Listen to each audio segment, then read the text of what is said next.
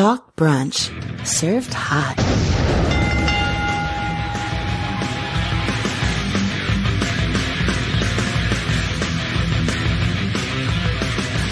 Talk Brunch Live.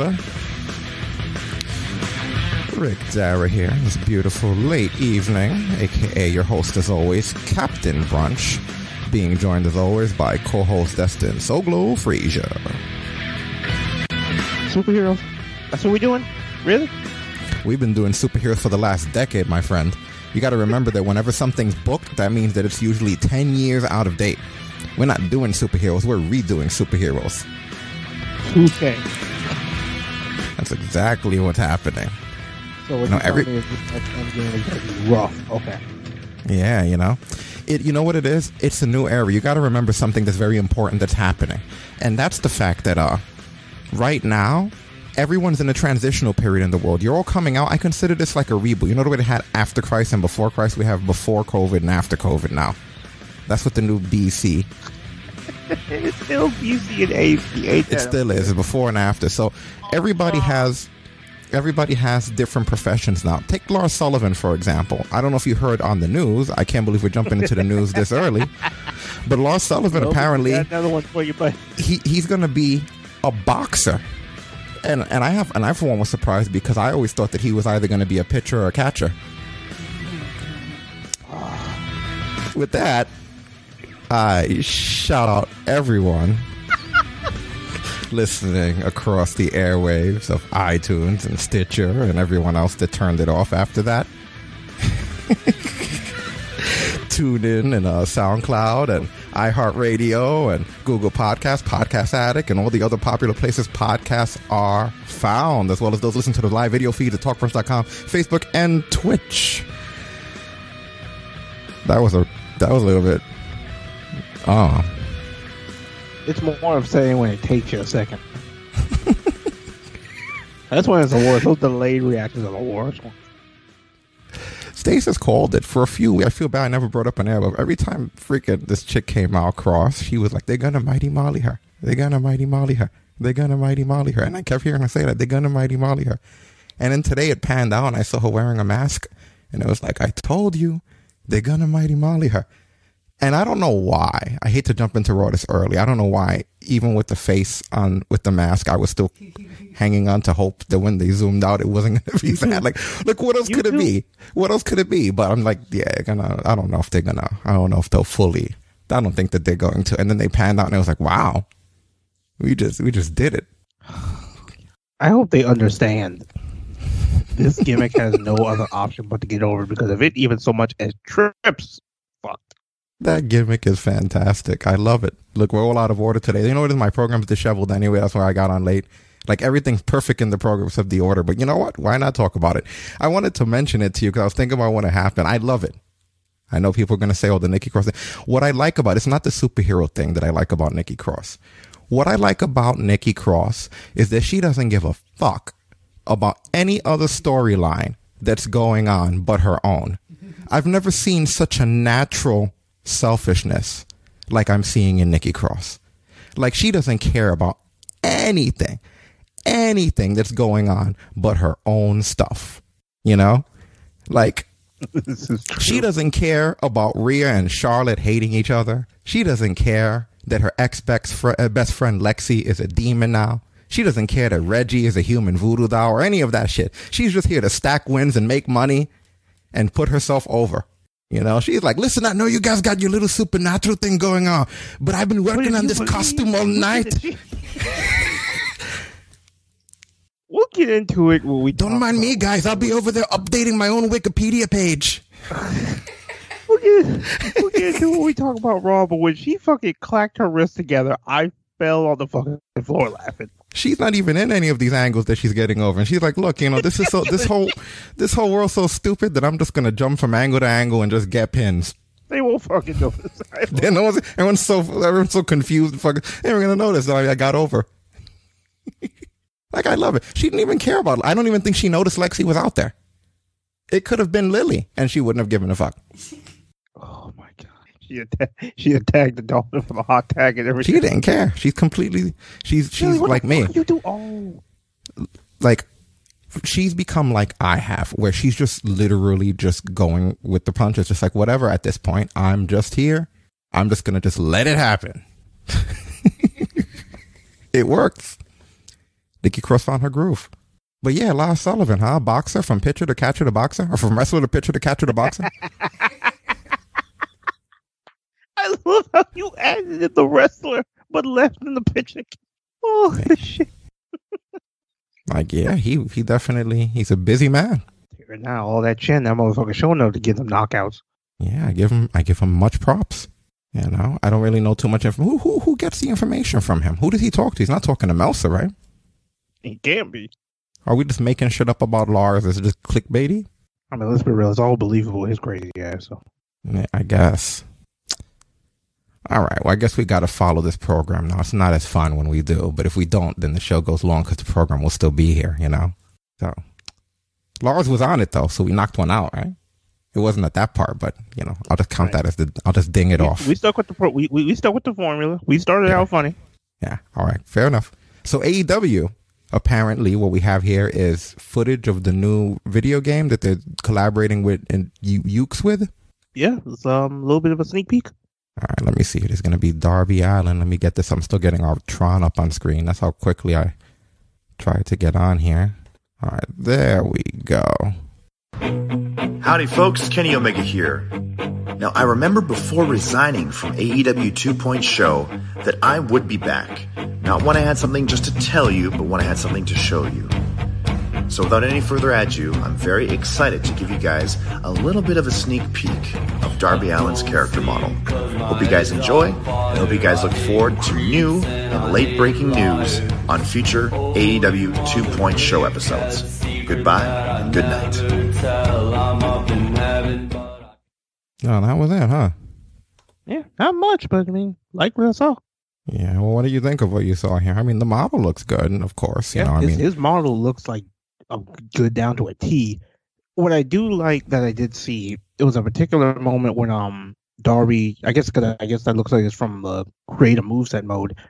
I'm guessing they're gonna have a mechanic where the wrestlers are more reactant to their environments. Because I mean, Darby drop kicked somebody into the apron, and they react thoroughly, not just like you see in the 2K games where they just still slide down. They just happen to not go as far, but yeah, better use of camera angles as well. I'm noticing here. You know, and good when job I with them there. If this is going to be a part of Darby's moveset, props to them on getting the authenticity of Darby using a coffin drop from multiple angles. So. Yeah, that's cool. Yeah, I think I mean, good, it's all they have to do really is put back the way things were a couple years ago. The games were fine. You know, I had no issues with the game before. Yeah. It just feels like they're really good. It moves good from what I'm seeing too. Yeah, it seems like it does. And I mean, hey, gotta say it. It's more than just somebody hitting one move on Cesaro. So, so that's still all we've seen from 2K. The thing is, Forbes spoke to Tony Khan recently, and they said that AEW had $43.7 million from TNT for their television deal, but they're still in the red because they turned that around and invested 8 figures on the AEW games division. So, all of the profit has already been now turned over to make these games work out.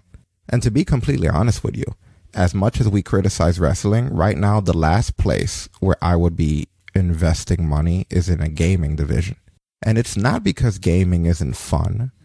It's because right now gaming isn't necessarily always profitable. There's a lot of big companies, if you look back at Project CD Red and a lot of these companies that have suffered major losses as a result of technicalities as well as just the state of the business right now. I don't think, no matter who you are, whether you're a professional gaming developer or indie gaming developer or anything like this, it's a good idea to put all your eggs in one basket right now with the gaming industry, you know. So, and news right now is really rough too, to say the least. I don't want to segue too much into that, but I don't even bother to cover or look at or go over too much of that because of just the state of it right now. And I think I'm assuming you're in the same boat, right? Yeah. Some days I scroll through my Facebook and see different dirt sheets, and I'm just like, well, that's depressing. There's a stronger bias in the gaming industry than there is ever in the wrestling, as hard as that would be for someone to believe. But gamers I don't trust the credibility at this point of pretty much anyone but myself. And that sounds, it's not egotistical. I think it's wise. I think everyone should do the same because it feels like everyone has an agenda. Yeah. That's kind of how I've been maybe the past, 4, maybe 5 years when it comes to gaming. Just at this point, I don't listen to the reviewers anymore because there's been a lot of games where I've seen everybody hate. I play it and I'm like, the fuck is wrong with you? This is great. But then you got to you're just going by your own opinion. It's hard to find someone whose opinion is not being used in some sort of a cunning way to try to manipulate you. Like myself as a lifelong Sony fan, think that for once we should let the other side of Microsoft, we should yield and just admit that this one time they got us and that over at Microsoft they are better. And I think you could take it from me as somebody who's followed Sony my entire life and has supported them. We give one to the other team. Yeah, and then there's somebody who really, when it comes to both of those, don't really pick a side. I mean, Game Pass is magical. Oh man, that was real dark inside, right? Right. See, we're gonna have so much heat from Sony fans now. Wait a minute, he didn't. What do you mean? Hold on. Especially me because I own both systems. So. Which systems which platforms are you on? Talking Series or the current gen or last gen? I guess I don't even know what the hell it's called. Well, I'm still technically on last gen. I'm waiting to move up to the 5 and the X, but no, the 5 and the Series S. But gotcha. Yeah, what do you need? I when it comes to the consoles, I really don't do launches just because, especially this year, this time around was rough. But I just I give it a little bit of time, see how everything goes, and then I kind of move. But as little as you game, what the fuck do you need 2 consoles for? Sometimes I jump back and forth between the two. That's like me having 2. Lately, but that's like me having 2 sets of rollerblades. I rollerblade too, man. Okay. Do you really? I don't ride rollerblade like decades. I'm just saying, I'll be like if I had 2 sets of rollerblades. Like I'm probably gonna take one out once. I see so many gamers like that too that'll have they'll be stacking shit, man. They'll be like, I got the console at launch, I got all of the games, and then I'll watch them and I'll look at their activity. Not really in a stalkish way, but when I first sign on, I check the store, I'll check the list and see what everyone's doing, and they're always never doing nothing. I'm like, what the hell? That's money well spent for Microsoft, but not them, or for Sony, but not them. I kind of feel like I got it out the best of both ends because we always hit the discounts and the big sales, and we're careful what we purchase, and we utilize everything. I was thinking about, I'm working on a graphic for when our gaming streams, I don't want to segue too far from wrestling, but I'm working on a graphic for when our gaming streams go off the air. And one side of it's going to be a credit roll of just the people who are in the stream hanging out. And then the other side is going to be a credit roll of all the games beaten this year. Because that's how many there are. There could be a credit roll.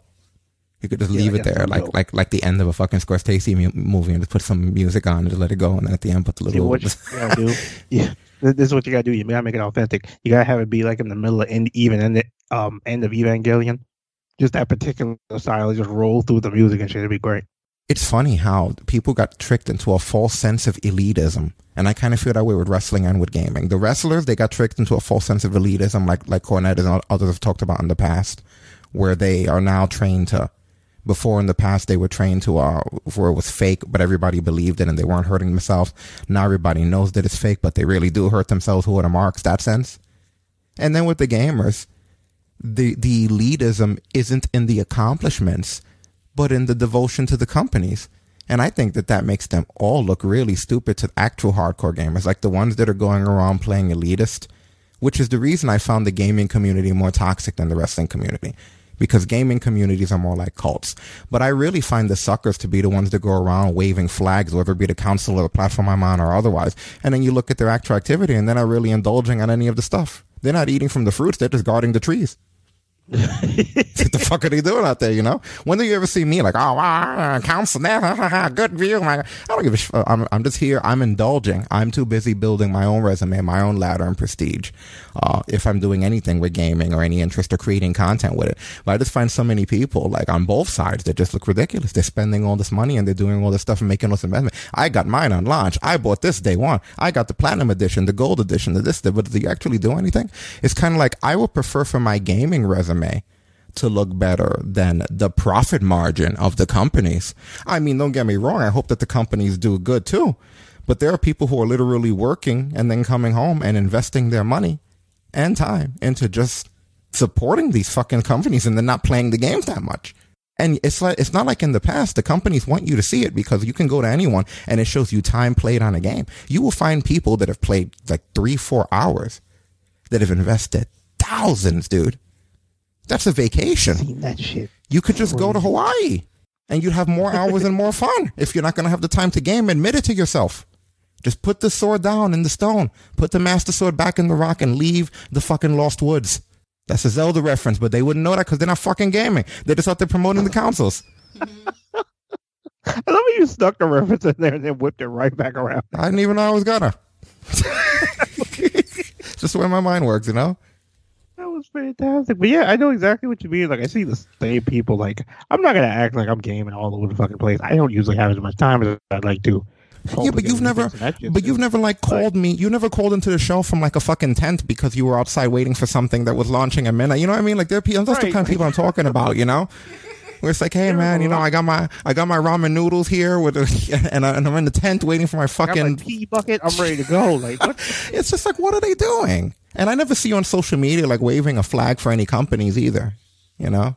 You know how many of my friends who I've known for years that don't know I still have both? It's like, 'cause I don't talk about it. So that I find out if it's ever just brought up, hey, which ones do you have? Oh, I got this and this. Oh, cool. That's it. All right. But the segue to this, which is a bit deliberate, is that I'm finding the same thing. There's an algorithm to everything in the world, like I've talked about on here before. I'm finding the same bad habits between the gaming community and the wrestling community. Because on one hand, you have people who are fighting over what's the better shit and who should get what and who has what at launch, and they're not actually playing or experiencing the games. You know, I know because I make a point to invite anybody who's talking shit to anything that we play, no matter what it is, and I'll play whatever. And then on the other hand, you got the wrestling people who are critical of AEW or WWE or NXT or MLW or whatever. But to be honest with you, in all of 2021, when I try to sit down and have a conversation with anyone as to what it is that they like or don't like about these companies, no one's been able to actually give me an answer that I could take pencil to paper on. Like if I had to write an essay and go around and ask my peers why they do or don't like certain wrestling companies, no one's actually able to give an answer. And it goes back to the same reason why with the gamers aren't actually playing the game, so they can't actually review them, aside from their own biased opinions. And the wrestling fans aren't actually paying attention to the wrestling. They're on social media while these matches are going on. They're talking to each other, they're messaging, they're making gifts, they're not paying attention to the fucking matches. I can't remember, Destin, the last time I was able to talk to someone the way you and I talk on the show, besides Stasis, the way you and I talk on the show about the actual product, not just moments. Like, oh, they made a wizard come out with a wand, and we thought that they're dickheads. I'm not talking, right. Like, I'm talking like the way you and I are able to look at something and go, all right, well, this is what happened. This is the way that they layered it out. Act 1 was this, collar and elbow tile. They reversed into this, they turned this into that. The psychology then went to a heel. You know what I mean? What we didn't like about it was this was missing. What we did like about it was that was added. There's never, it's almost like no one's actually watching. Like they kind of watch like the way you would see a fight in Dragon Ball. They just see two guys collide, a bunch of shit happen, a bunch of sounds go off, and they all look beat up afterwards. Like I don't really see people like assessing what's happening. And it's kind of shitty to say, but it almost feels like that makes them disqualify themselves from being able to objectively determine for themselves what the better product is. And I guess the next part is going to be where I get a little bit of heat.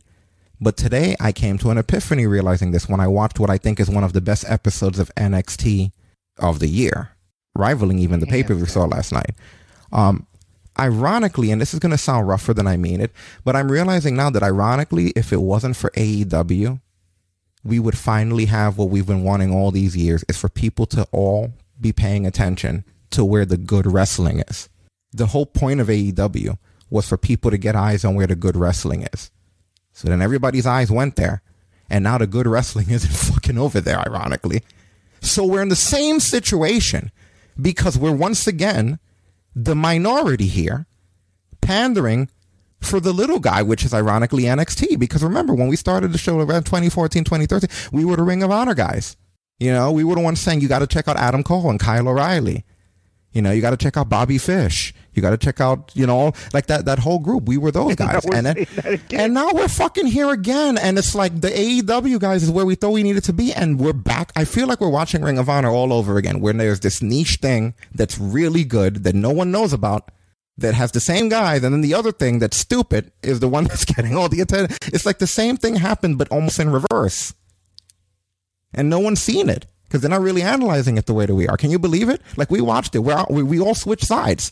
Every one of us. Think about it. Everyone's on a different side of the fucking board from where they were when this all started. If you've been part of the show since the beginning, every person. I thought about that today. Even Kula, who they were joking. We were joking in the Gilded about how Kula, Team AEW. Kula was the only person. He was the last man standing during the beginning of the Wednesday Night Wars. He was the NXT guy in the chat room. Remember?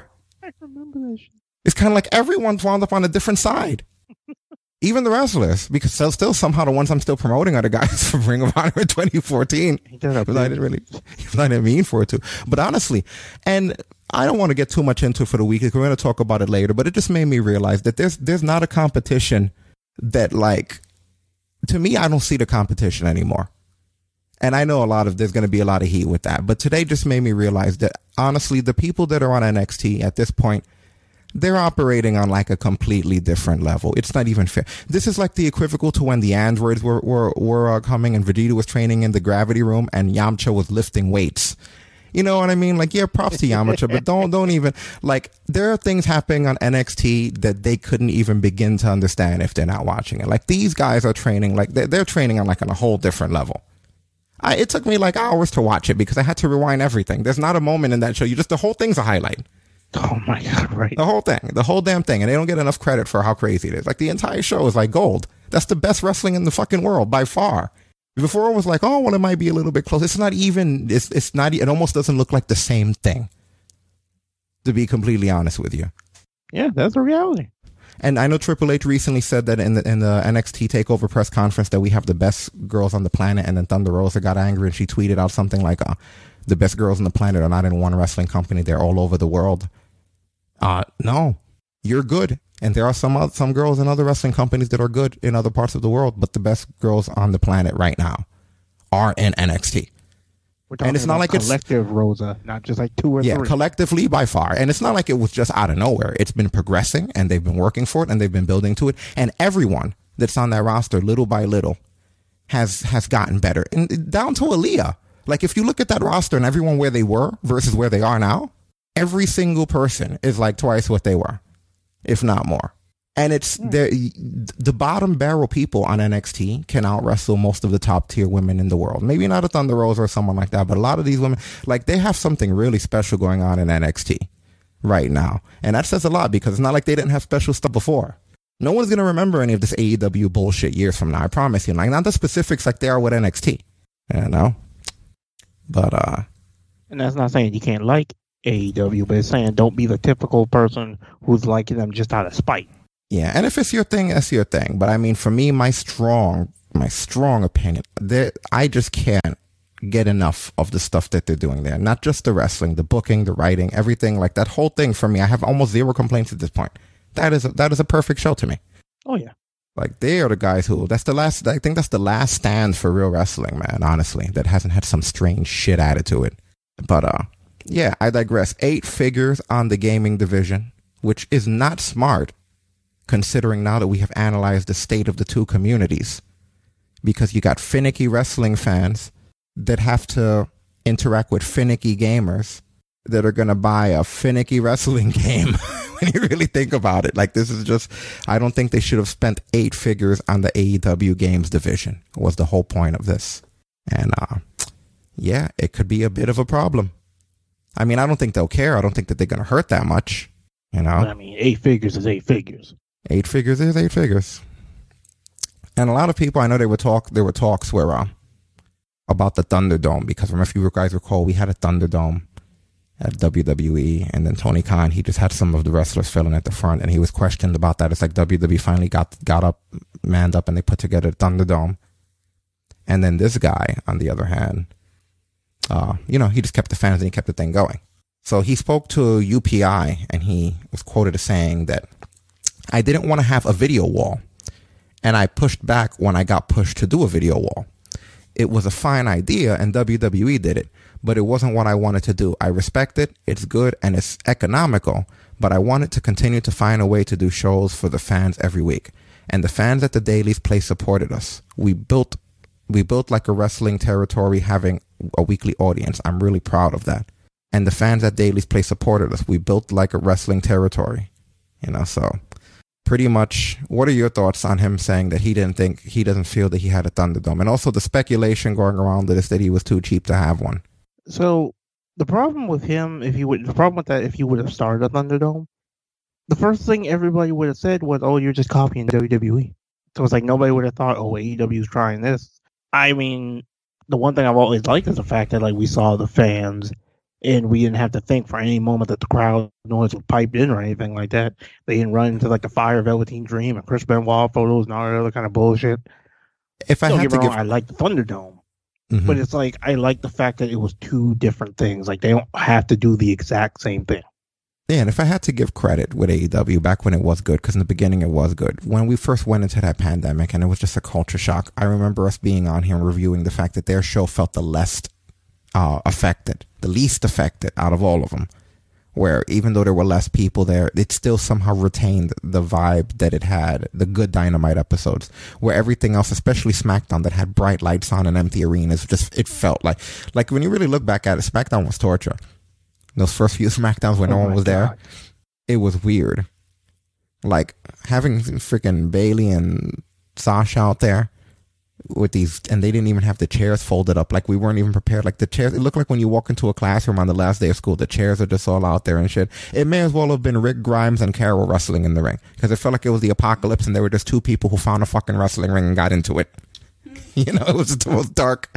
Like I did not like it. So I remember giving AEW credit because I was like, oh wow, watching this still has that good vibe and this still has that good feel to it. But you know, what are your thoughts on intimate vibe to it, I guess. Yeah, but what are your thoughts to add this all being like a smokescreen for the fact that he didn't want to spend the cash? I mean, considering money's never been an issue for Tony. Like, as much money as we've heard, we just talked about them shelling out 8 figures for the video game division. So it's like it's not like he couldn't have done it. He probably just didn't want to. Now it's been pointed out. Kind of like why go from having that intimate environment of sometimes it's just the wrestlers and then more people to then screens. Now it's been pointed out, just to play a bit of devil's advocate, it's been pointed out that when you really look at it, much like in many families, this is Tony Khan's money technically, but technically it's Shahid Khan's money, kind of like with Dixie Carter, it was her parents' money. It's not that different here. And if you guys recall, the story going around with Dixie was that the investors, being her parents and the parent company, they eventually just didn't want to put more money into this thing. So keeping in mind that Tony Khan is the one that has the vision of having this, you know what I mean? And that his father doesn't agree. I thought that that'd be something that I would point out to you. Now, what makes that interesting is that his father spoke to Forbes, and in regards to AEW, he was vocal about not agreeing with wrestling. And what he basically said was, I absolutely didn't think this was a good idea. I told Tony, look, when I'm dead and gone, I'm going to be leaving you and your sister a lot of money. Why don't you blow some of that while I'm alive? Quote. So just to let you guys know, the Khans don't give a fuck about money. If you think that this company's going anywhere or anything gonna happen or they won't spring for things if they need it, that was the quote from the father who doesn't like or doesn't think wrestling is a good idea. It literally said, when I'm dead and gone, I'm going to give you and your sister a lot of money. Why don't you blow some of that while I'm alive? I don't know about you, but I wouldn't want my competition to think like that. No matter who they are, no matter whether the wrestling's good or bad. Like the last thing in the world is I want my competition to be slapping people in the face with $1,000 bills. You're like, whoa, this guy doesn't care. It doesn't even matter. This is just a toy to them. They're worse than the people who bought the consoles at launch. Oh my God. They're like, whatever, I'll buy my console at launch and not even play that shit. They paid the company to pick it up at the fucking warehouse. Their console's AEW. The whole thing. That's their video game console. They'll buy it and they'll play with it when they want. Maybe they won't. Maybe they'll just keep it and brag about it. Like our friends do. Hey, look, I got it. It's so shiny. Look at my shiny AEW. At launch, didn't I, bitch? Like, no. Look at my shiny next gen AEW that I got at launch. I could play anything on this shit. It has. We just ported over Big Cass. We just ported over Big Cass. We ported over Andrade. Better port than they ever had on the other place. We ported over Willie Mack. It's crazy, huh? You we We got that new 4K patch for Witch Swan. Yeah, we did an HD remaster of Mark Henry. You know what the funny thing about it is? We got the collector's edition of Rosemary because I heard during the news, it's kind of funny I mentioned that one. Apparently AEW is interested in her. Get her out of Impact and away from the bull. Well, they're only interested through Allie. Like, Allie was the one during the AEW Unrestricted podcast that said that she would love to be able to have Rosemary here and be able to team back with her and go back with her and do the whole thing. They do have a very storied history in Impact, so. Well, she should be able to. I mean, I don't know why they're acting like it's so far away. Sometimes they just show up on each other's shows. Yeah. And I mean, at this point, if you're a fan of Allie, everybody knows about Demon Bunny. So Impact Wrestling is huge for them. If AEW was Family Guy, Impact Wrestling's the Cleveland show. At the very least, some characters will cross over, and when this shit eventually folds, they'll all be welcome over here. You know? Move back to the house across the street. You know, I'm so mad at my fucking brain because all I see is fucking Kenny Omega getting launched and like fucking who's over there, Eric Younghouse, and all you see is Eric come out of the tub. No. Can't believe that was able to be a running gag as long as it was too. It's like, man, you guys are able to set this up brilliantly. It never stopped being funny. I seen you guys set this shit up from already moved. It was funny. I seen you guys set this shit up from space. That's high level. Like, how did we? That, boys and girls, is how you don't run a joke into the ground. Because they only did it every couple of seasons. Mm-hmm. So every time you saw it was exciting. It was like, oh shit, again.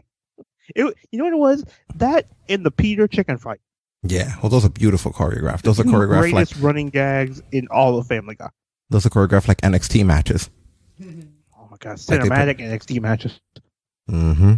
And AEW also had a photo shoot with Forbes. Look at this here. These are just the different photos that they did. They did like a little stop motion image type deal here. It's cute. Pretty cool. Mm-hmm. You look at the Big Show. They people pointed out that you could see the Big Show. I guess his new wrestling attire, assuming that he does wrestle. Yeah, it looks like what his ring gear could be. There he is. Oh, good for him. It's so funny that they have those guys there. I don't know what they're gonna do. The booking, no matter how much we like the company, the booking has been horrendous. You got to give them that, man. Yeah. Like it's not consistent. It's just kind of like booking, you know. Like they're just like, all right, let's just have some matches. Let's just go out there and have some fun. And then they do. Like, what do you think that they would need to do in order to, I guess, stabilize themselves? Because their fans, like, they still aren't hitting, like, the level of fans that they need to have to be considered real competition. Oh, yeah, for sure. Oh, see, that's the part that I have. That's the part that I don't know if I have trouble explaining it or I have trouble figuring out myself. Because, I mean, yeah, things definitely needs to change. That's for sure. Yeah. I mean, I might sleep on that one for a little bit because it's tricky. It's tricky. I mean, there's obviously stuff that I enjoy there, but there is a lot that needs work. Yeah.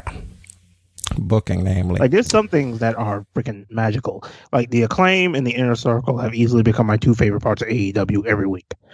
But there's got to be more that they have on that level of entertainment.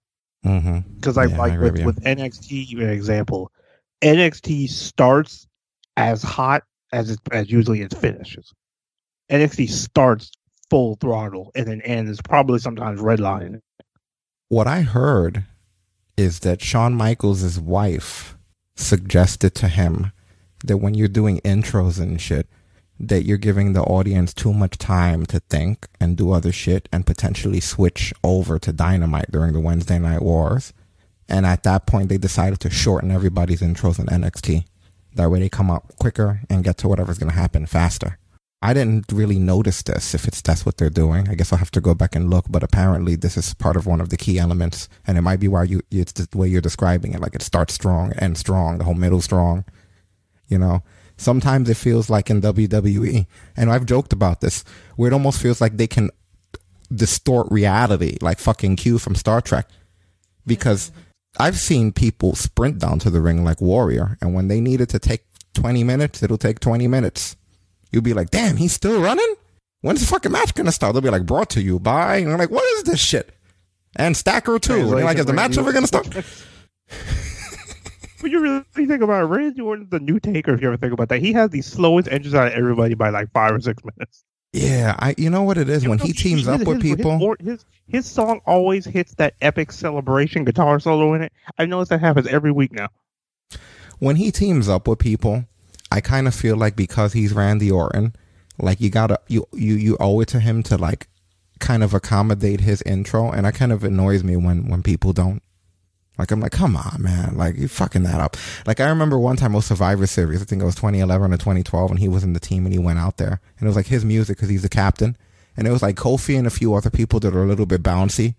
And they're like out there with him during that intro. And I'm just like, man, get the fuck out of here. You know, like, you guys should have like an intimidating presence all coming to the ring. And it's like you got one guy over here shuffling his feet and shit while during the Orton intro, you know? Like, slow your shit down a little. You know, why you still moving like that, Kofi? You know, so I kind of like, and then, you know, it works with Riddle though, because Riddle's deliberately doing it. You know, it's kind of like he's on a scooter, and it definitely fucks that intro up. Like, that's like something I would do in the game. Like, I would have been like, I'm going to give you a sidekick on a scooter, you know. But it's like that's what makes it work. But whenever I see Orton's intro, I always think about that. I'm like, you know what? Certain people, when you pair them together, they have to have a better look to them. You know. At least Orton has the decency to slow the scooter down. So. Well, the alternative will be eventually Orton gets a scooter too. The day Orton comes out in a scooter. I mean, think about it. I've been waiting for it to happen. Like, come on, you know that's the direction it's got to go in. Think about it. When X-Pac and Kane teamed up, it's not like X-Pac became more like Kane and started wearing a mask. Kane became more like X-Pac. Kane always becomes more like the guy he teams with, right? How could they resist? Never forget that fucking thing with Kane goes, soccer. Remember that? Come on, man, you don't need this. Okay. I was like, oh, I was so disappointing. And they tried to give the fans still pop for it just because it was Suck It. Okay. Anytime he fucking talks, somebody pop for it. But see, then there's times when that fucking fails horribly. Prime example, fucking during the Monday Night Wars. That's those 7 weeks when fucking Abyss got Hogan's ring, and then he got new music, and then he abyssed up. It's like, I hated. I fucking hated that. And then that was during the Immortal thing too, when he became a worshiper of Hogan. I just remember that because it's like, wait a minute, why does his ring give him powers? And Abyss of all people doesn't strike me as the guy who would have a hero like Hogan. That had to be Hogan's idea, right? It sounds like a Hogan idea. Of course, that was Hogan's idea. That it would be like Abyss looks up to Hogan. It made sense when he had the thing where like Foley was his hero, because I mean, Abyss was virtually like the Mick Foley of TNA, like. Because Hogan comes off as the kind of guy that you'd have to explain to him that monsters don't look up to people. Because it's like, I always thought that was weird. I'm glad you brought that angle up, because I always wondered about that. Like, because I kind of came in the middle of that angle. I don't remember if I was watching regularly, but I do remember that when Hogan gave him his ring, like Abyss kneeled and shit, and he was just like, he was empowered by it. And it was like, was there ever a backstory before this of Abyss liking Hogan, like growing up or anything? Do they have pictures of him like as a little kid with Hogan? Like, you know, with WWE sometimes it'll be like, oh, he really was? No, it's just like out of nowhere, right? 'Cause I've seen WWE do it, and then you find out, oh shit, it's a shoot. Look, this is them at an autograph signing. They were 5. There was nothing like that with Abyss, right? Kind of funny, we have this picture up right now. A case of that working out like a shoot is Sammy Guevara and Chris Jericho. Because I think Guevara showed a picture on his social media when he was like a little kid and took a picture with Jericho. He also showed a picture when he was, just to troll MJF, since he hates MJF, he put a picture of MJF with CM Punk as a little kid. I saw that. Look at that shit. That is messed up, right? Ain't that a bitch? What a weird kid. Stasis said earlier when she saw that picture that he looks like one of those kids that kills animals. Like pull the legs off of spiders and shit. That's fucked, man. He was that kid. God forbid you're the spider that gets caught in his house, because you finna die slow.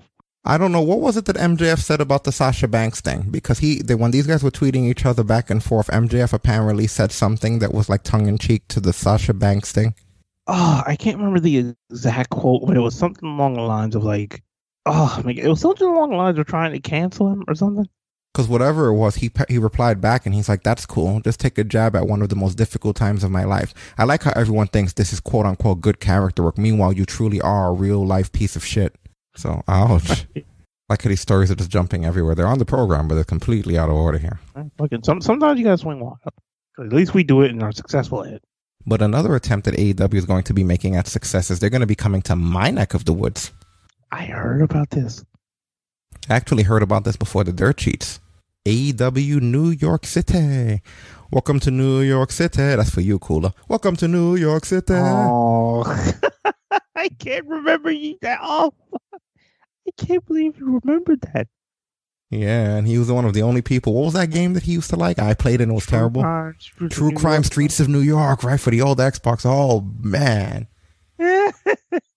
It was in a worse state than Cyberpunk when it came out.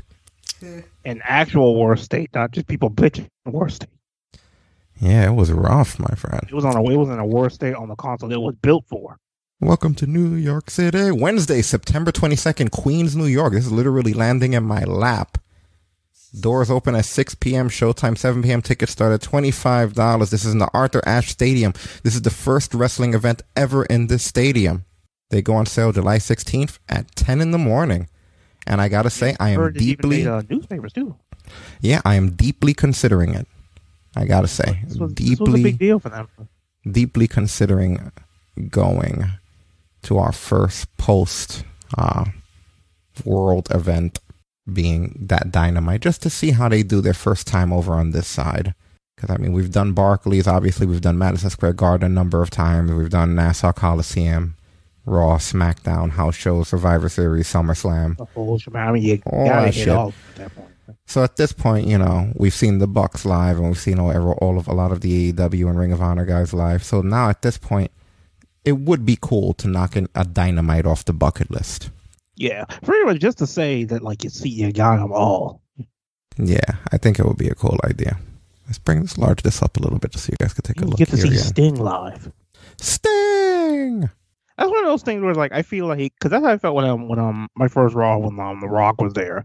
That's gotta be like one of those once in a lifetime moments. Like, you never thought you were gonna see this shit. Yeah, that's true. Like my first Raw, I saw The Rock live. The 2 SmackDowns I've been to, I saw The Undertaker live. Like that, I feel like Sting's gotta be on that list of like I have to see him live. I love when I get the middle center seats of the hard camera, basically exactly center to where the hard camera would be viewed when you're sitting at home. When you get that nice center, maybe 3rd, 4th, 5th row, somewhere where you're close but not right there. Really cool, because then when the Rock does the kip up to the people's elbow, he looks like he's looking right at you. Like, I made eye contact once, like right at that point. Yeah, like right at that point. It's not like I was special or anything, but I just happened to be like at the seat where when he gets up and he throws the arm pad, like he's gonna have to look where I was. Like, we made like direct eye contact. I remember thinking, well, that was dope. Like, I look right at him and he's about to people's elbow your ass, and it was John Cena. That was made it better with John Cena too, which I hated at the time. So I was like, yes. This is all perfect. There was a fucking kick in the nuts. My first Raw was when Triple H and Booker T headlined, and fucking Nash and everybody got involved. I was so excited because from where I was at, it was, I think, on the right side of the ring, which is usually where he does the spit pop. I don't know why he went to the left this night, but I was so tight. I was like, you motherfucker. Like, I was like, you're always on this side. Why that side? I was like fucking 10, 11. I took this shit so personally. I was like, bitch, you knew I was here. You motherfucker. I miss the excitement of, we keep segueing, but I miss the excitement of when the Shield music would hit and we would all wonder if it was our role. Like, is it there? Is it there? Is it there? That was the best part, because they never came in the same place twice. Yeah, that was good times, man. And then on top of that, you never knew which one was going to come down your aisle if one came down the aisle. Because they didn't do it like they did when they rebooted them, where like they all came down the same. Like, it was like Roman was on one side, Seth was on a completely other one, Dean came from behind the fucking trunk. It was crazy. Yeah, it really was. Really was. So they're going to be in New York. That's going to be a fun experience. If you've never been to an event and you're in my neck of the woods, I highly suggest that you make it to this. This was announced on WFAN Radio. It's going to be a Dynamite Grand Slam, because it's a tennis-themed stadium. But obviously, you guys, I hope you know who Arthur Ashe is. If you don't, fix your life. And Jericho spoke to New York Daily News, and he's quoted as saying that it's a trumpeting call that AEW is back on the road at the highest of levels. It's ready to take control of New York City in celebration. Its victory will all be vindicated as the coolest wrestling company in the world today. What fans can expect is what we've been doing, just at a higher intensity level and a higher energy level, because of the people in the crowd and giving us more inspiration and more energy and more reward for what we're doing. And it's going to be, and that's another thing, because this is their first time in New York and it's in an area, it's a crowd like Queens. I believe this is a week after there's either a Raw or a SmackDown in New Jersey. There's some WWE event in New Jersey. So they're literally, or might even be the same week. That might be a Monday, might be a Raw in New Jersey. Don't quote me, but somewhere around that time, we have that, and we're going into Dynamite. What that tells me is that this card is going to be stacked. Even if right now we're not vibing with AEW or whatever, like they're not going to come to Dynamite. I'm going to give them the credit. They're not going to come to Dynamite and give you like Anthony Ogogo, versus Peter Avalon. Like they are going. I've been hearing like they are going to go balls to the wall for this card. I think the poster in itself, you kind of get an Omega match. You're probably going to see Sting wrestle. Of course, Jericho, the Bucks. Like you're going to get a lot of the top tier talent. They're not going to come into Queens, New York and bring you garbage. Like every wrestling company on the planet knows when you go to New York, you bring out the big guns. Welcome to New York City. Welcome to New York City. Let's use that fucking title screen now. Damn. Yeah, it's a rough one, man. Definitely one to think about. I remember them. I play Sleeping Dogs and the fucking pallet guns are like, no. And Jericho was also quoted saying that we've expanded to a lot of people that are just excited to see a different style of wrestling after being fed the same dish for 20 years plus. One of the reasons why AEW has done so well is we're different from WWE, and that's obvious. We do things differently than the way they do it. They're a huge successful company, especially in the New York market. That's a WWE stronghold. But there are a lot of people who are excited to see things done a little bit differently. And I think that's one of the reasons why we're making our debut in New York City in a stadium WWE's never been in. I'm sure we could have gone to the Garden or done the Barclays Center, but those do have a WWE brush on them. Let's go somewhere else and make it our New York market arena. Let's go to the Arthur Ashe Stadium, and that now becomes an AEW stronghold in the middle of New York, which is a McMahon country. So I guess that's that's good logic. I can't argue with that, You really can't. I mean, if you're gonna make your mark, go somewhere where the competition hasn't been yet. Yeah, no, for sure. Eddie Kingston tweeted out, and he said, "Look, this is big for real. I ain't fucking around. This is big. I'm coming home for the first time with AEW. New York, stand up." So that's Kingston. Every time I hear you about to read a quote from Eddie Kingston, I instinctively think back to that time. He was like, what did he say? He was like, the world's a cold place. Zip the fuck up. Better zip the... Oh, right after Sami Zayn was telling him how great everything is. I was just telling him about the world and just life and how happy it was. Like, world's a cold place. Better zip the fuck up. I think that was the day I became an Eddie Kingston fan. Was just that line. Talk about popping Sammy's balloon, right? Right. It was just like, damn.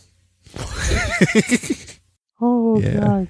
So WWE's first show was in Texas, and AEW's first show was going to be in New York State. So, yeah, definitely crazy, man.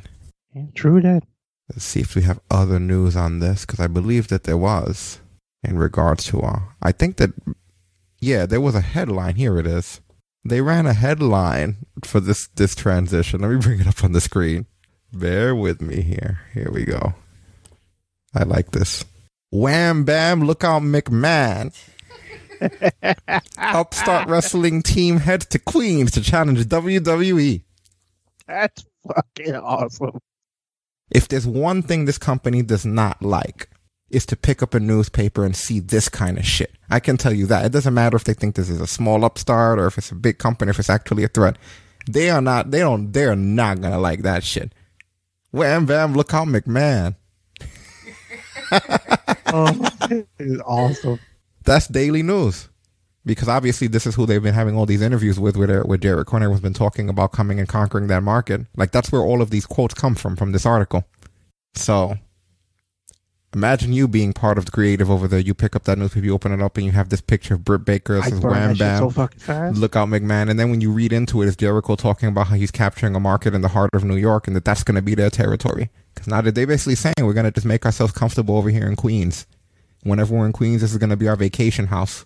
Remember, the reason why they always try to blackball you, WWE, we've talked about on the show before, but if the Garden was to run AEW, WWE has been known when other companies have done this to then pull Raw and pay-per-views out in retaliation. And then that market winds up losing money for that city. So they kind of make sure that if you go with other competition, they'll punish you, which is what happened when New Japan came here. So essentially what happens... They can't punish a building that's never had them there before. Right. So now AEW, they're going to try to do that here. They're going to do that. There's going to be their MSG, is what he's basically saying. So, yeah. I don't think that's a terrible idea, right? That's brilliant. They need to fix their shit back the way it was before they get here. And that's what's bothering me. It's not like this has just been a bad company, you know? It's been good. They just need to fix it back the way it was.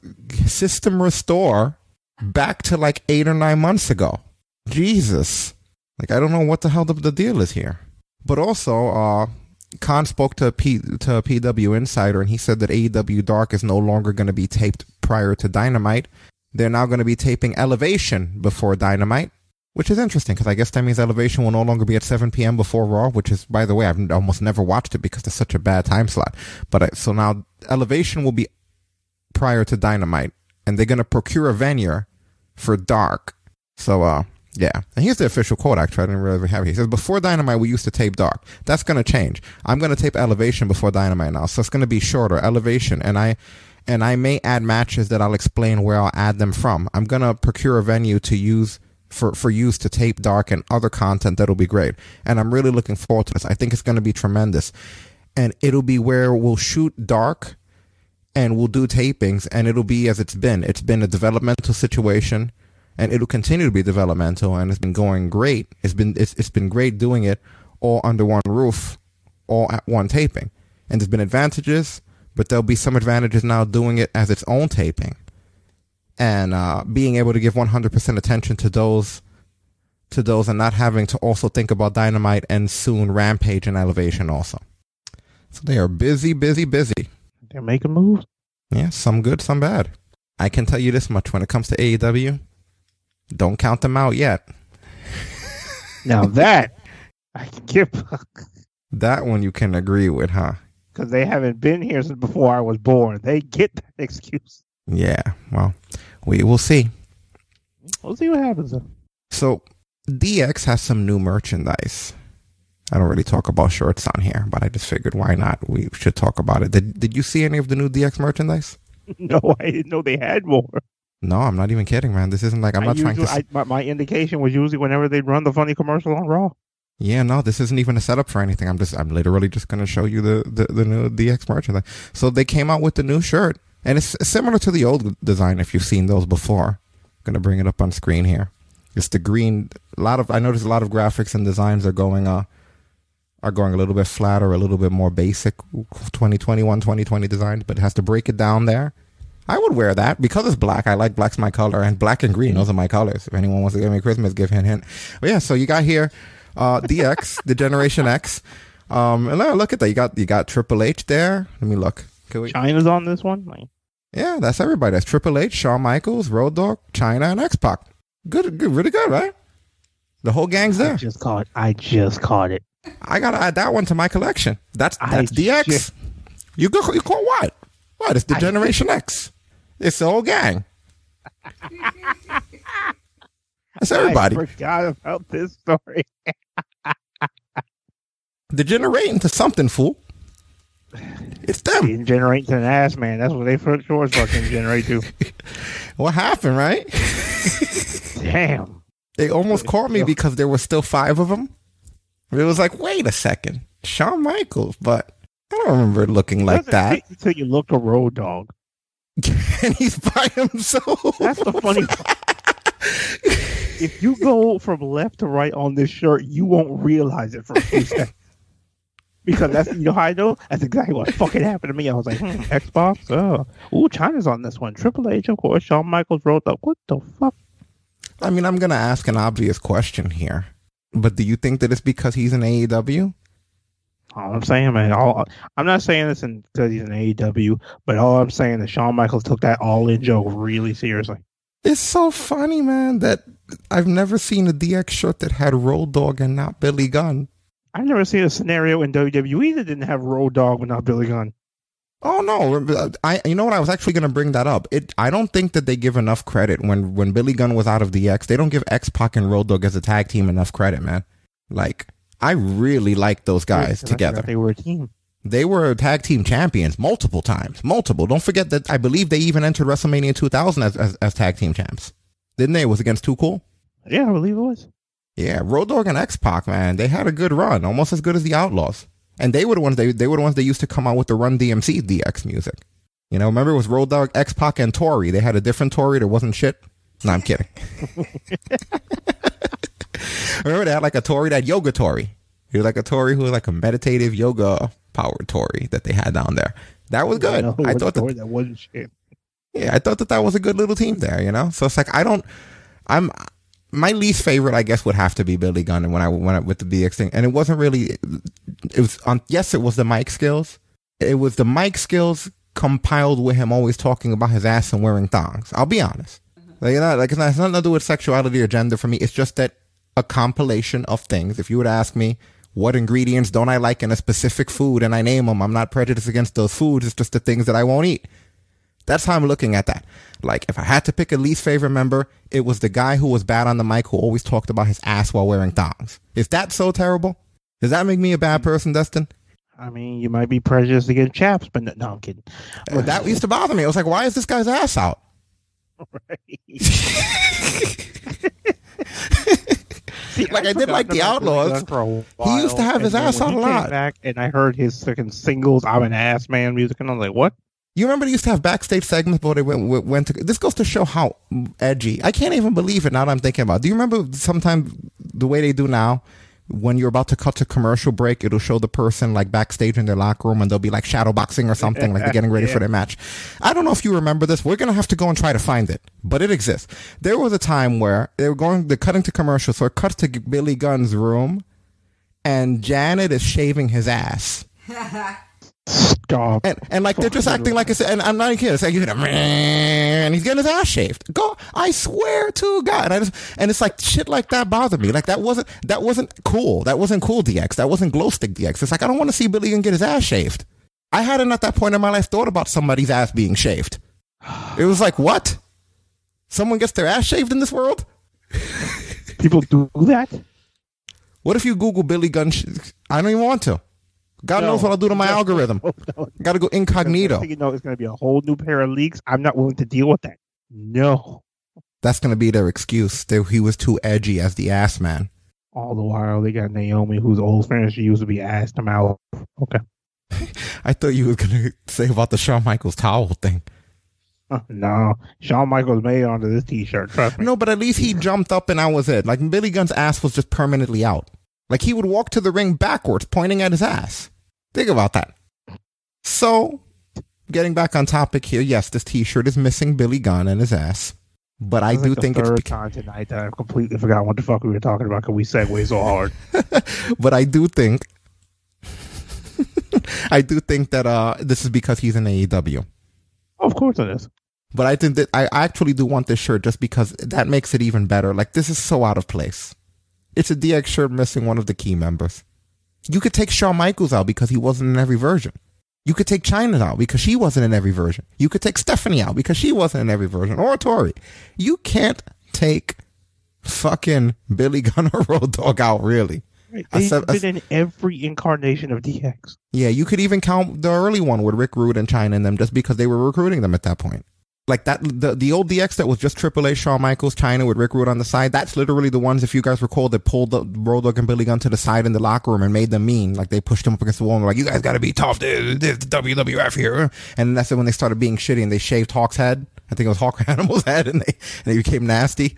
That was how they did it. So I even count them in that first one that didn't really have them there, but they were like still sort of friends of DX. They were like the Rocky, Adam, and Aisha of DX.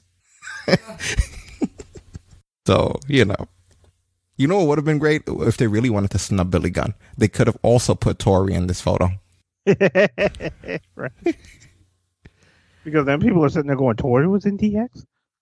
It's like we put Tori, put Stephanie, put and Mike Tyson. In the middle of realizing Tori was in DX, they're like, wait a minute, but where's Billy Gunn? Oh. We put Mike Tyson, we put Hornswoggle.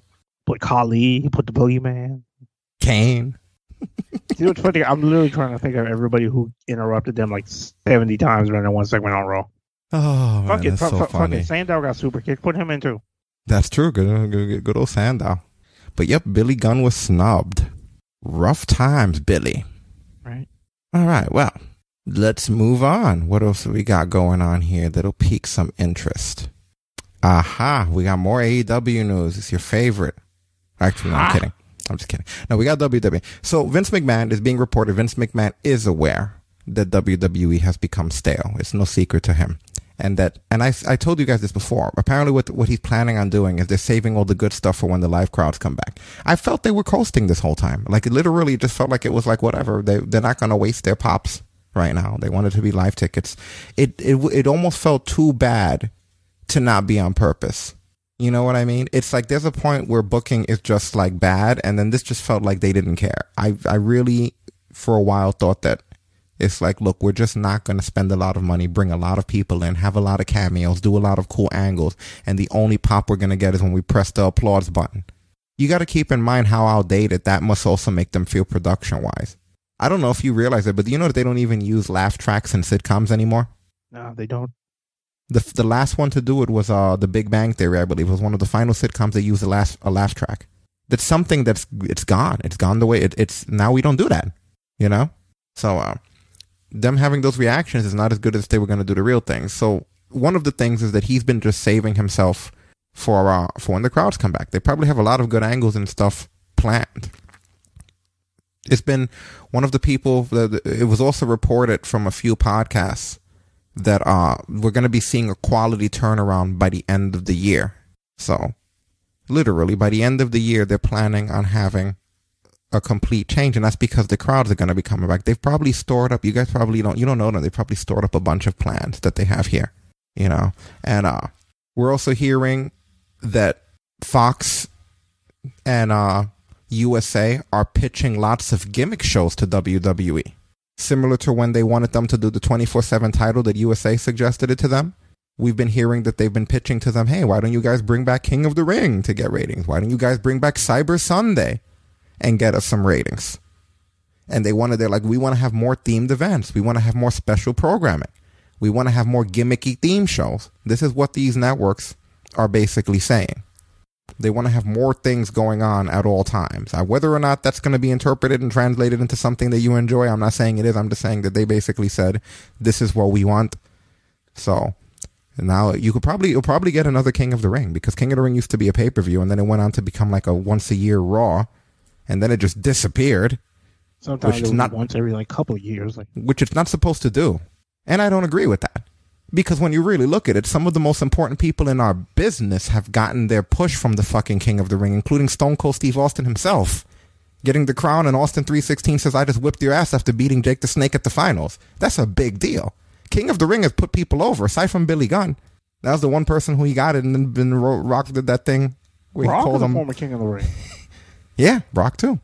You know, lots of King of the Ring. King of the Ring always works. Sheamus worked good for Sheamus. It gets people over, man. Believe it or not, you wouldn't think that it's as good as it is, but when you look back at King of the Ring, most of the time you come out of that shit better than you go in. It's not like the Andre the Giant thing.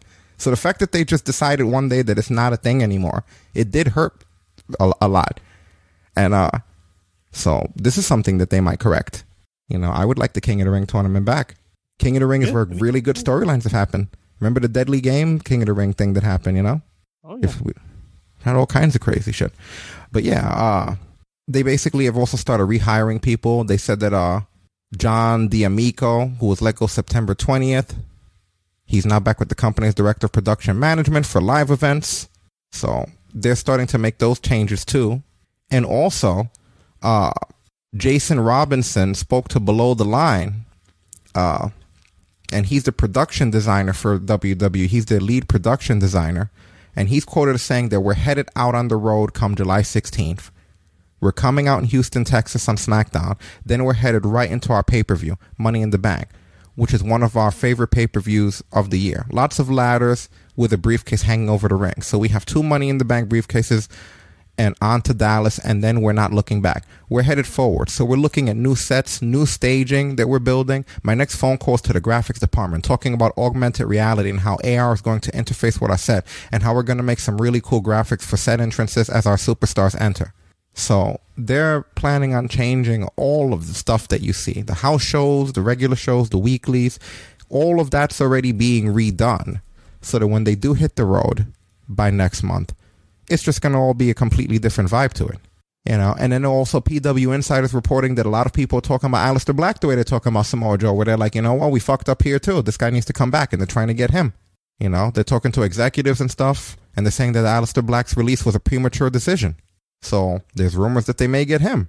So again, right now, I have a feeling they're going to be really vicious when this whole thing's over. And they're probably, the winning team is probably going to be them at the end of the day, because they're going to be really determined about this thing. Something that's been coming up, according to Bustin' Open Radio, is that, who were they talking to here? They were talking to Court Bauer, and he was talking about WWE and when they're told that a superstar's no longer getting pushed. And he was like, there's stuff that you don't really know about. Like, yeah, you can try to push that guy, and we have no idea what's happened. We don't know if there's a contract issue. We don't know if the guy has heat for some random reason. We're just told he's on the do not disturb list. You know, and he said the creative has nothing for you is just an excuse. He said it's always back to, oh, creative has nothing for you. No, creative has something for someone. It may not be the best idea.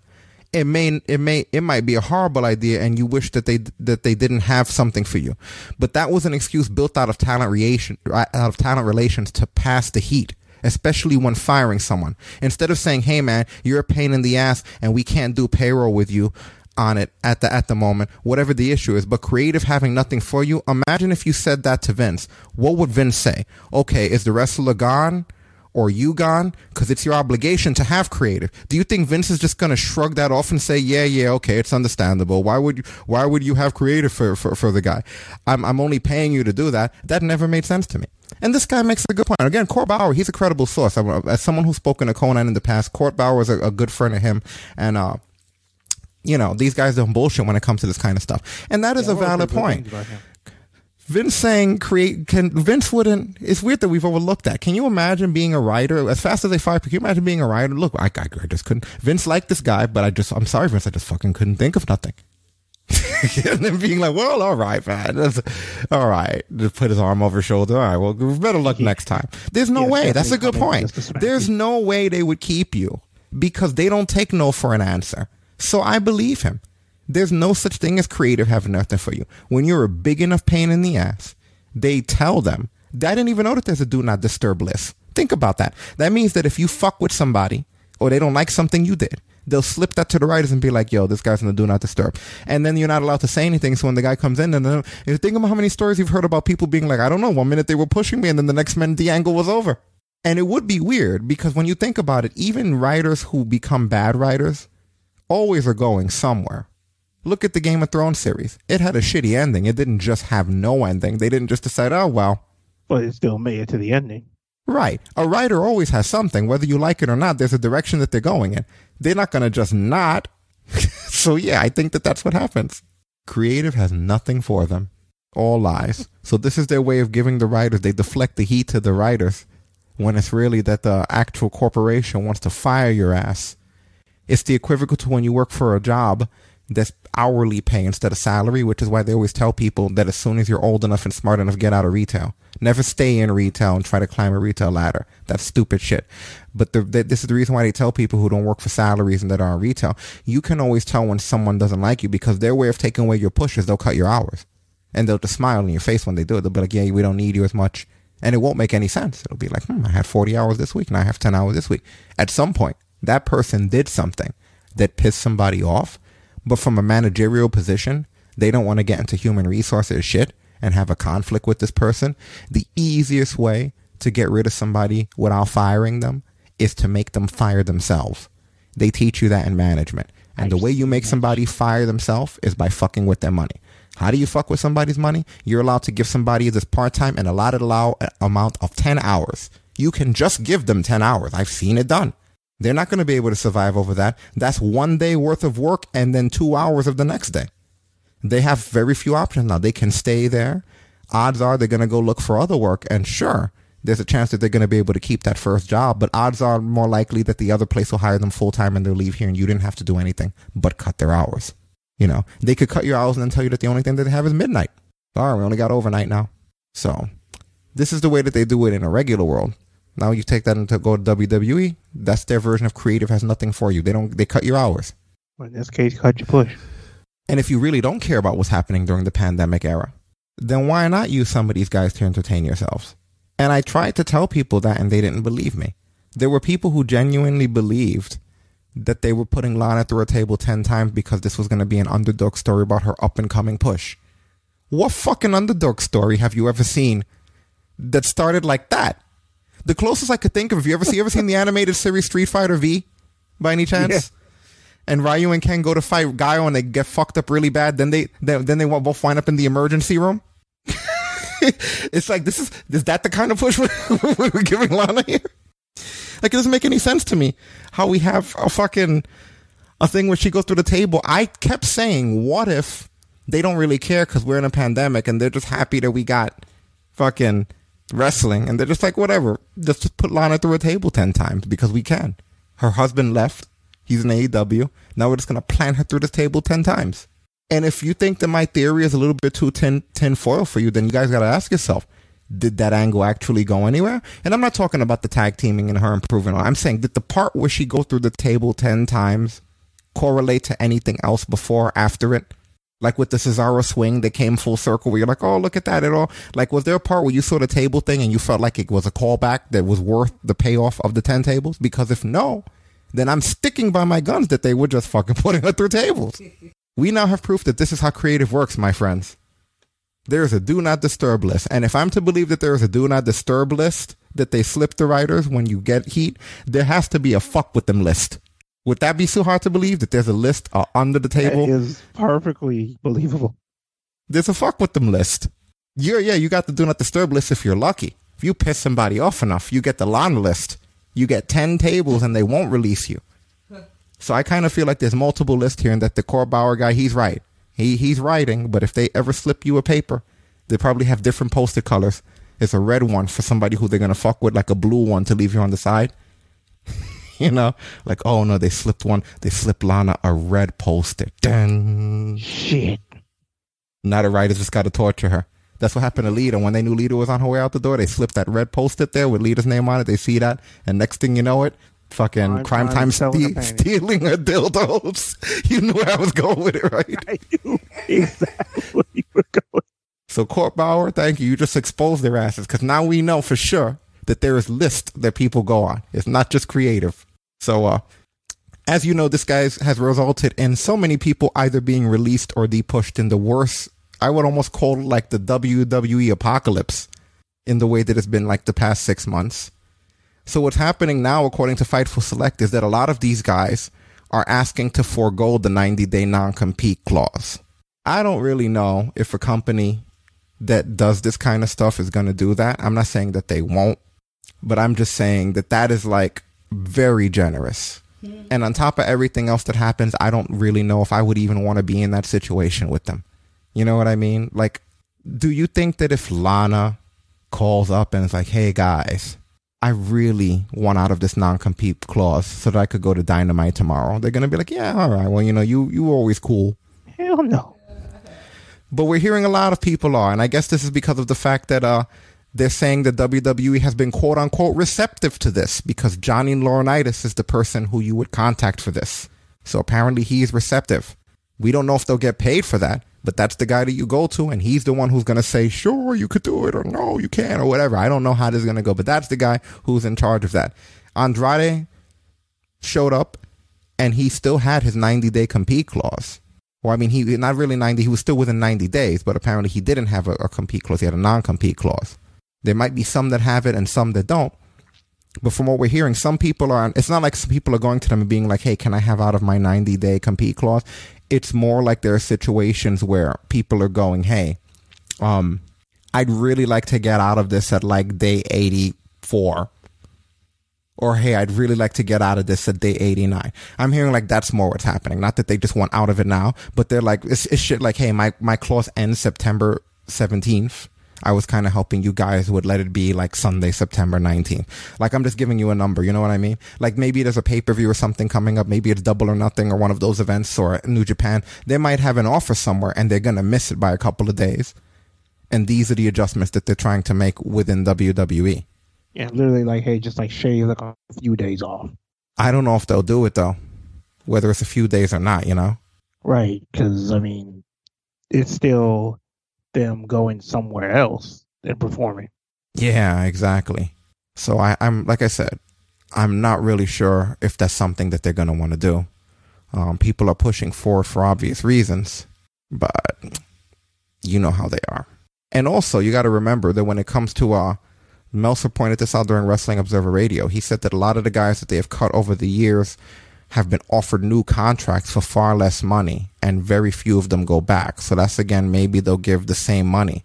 But if they don't, it's kind of hard. Everyone is different and everyone has wants. And then when it comes to Andrade, obviously he's got unofficially, because you're not allowed to, with Alistair, you're not allowed to negotiate at all. But he certainly heard at one point, not many days ago, to expect him in AEW. Officially, there's no deal, and there can't be a deal until the end of August before he can go. We'll see. And WWE has exclusive rights to negotiate with him right now as far as legally goes.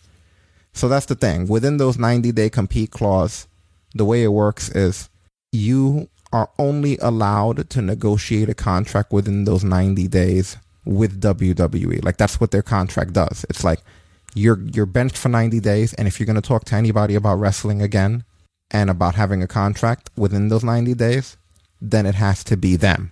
You can't like go to New Japan during those 90 days and start talking about what you're going to be doing afterwards. You know, you can't go to AEW and be like, hey, in 90 days I'm going to be free. Do you guys want to do something with me? That's against the law.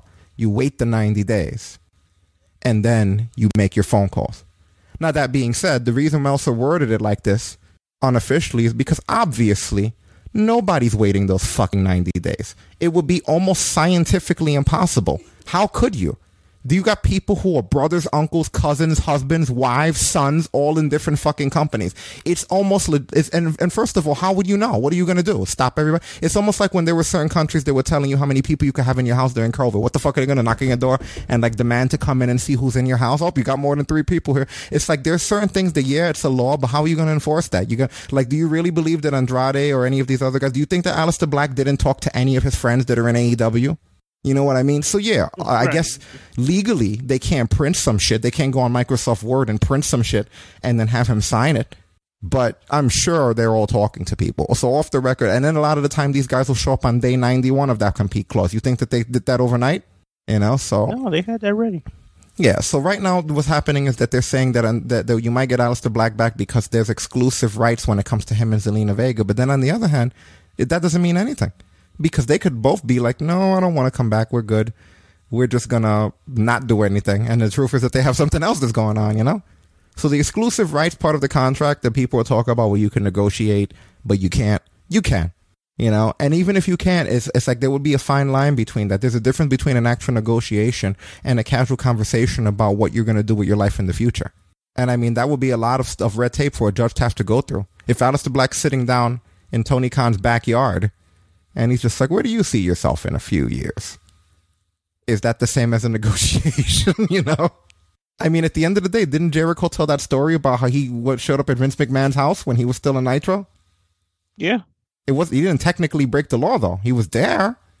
That's how you do it, though. You see what I mean? Like, we know how it will work. It was not like these guys are off limits. You know, like, if only there was some way for them to communicate to each other. I know. What if they use the dirt sheets? Like, we can spread messages. We can pass messages for them.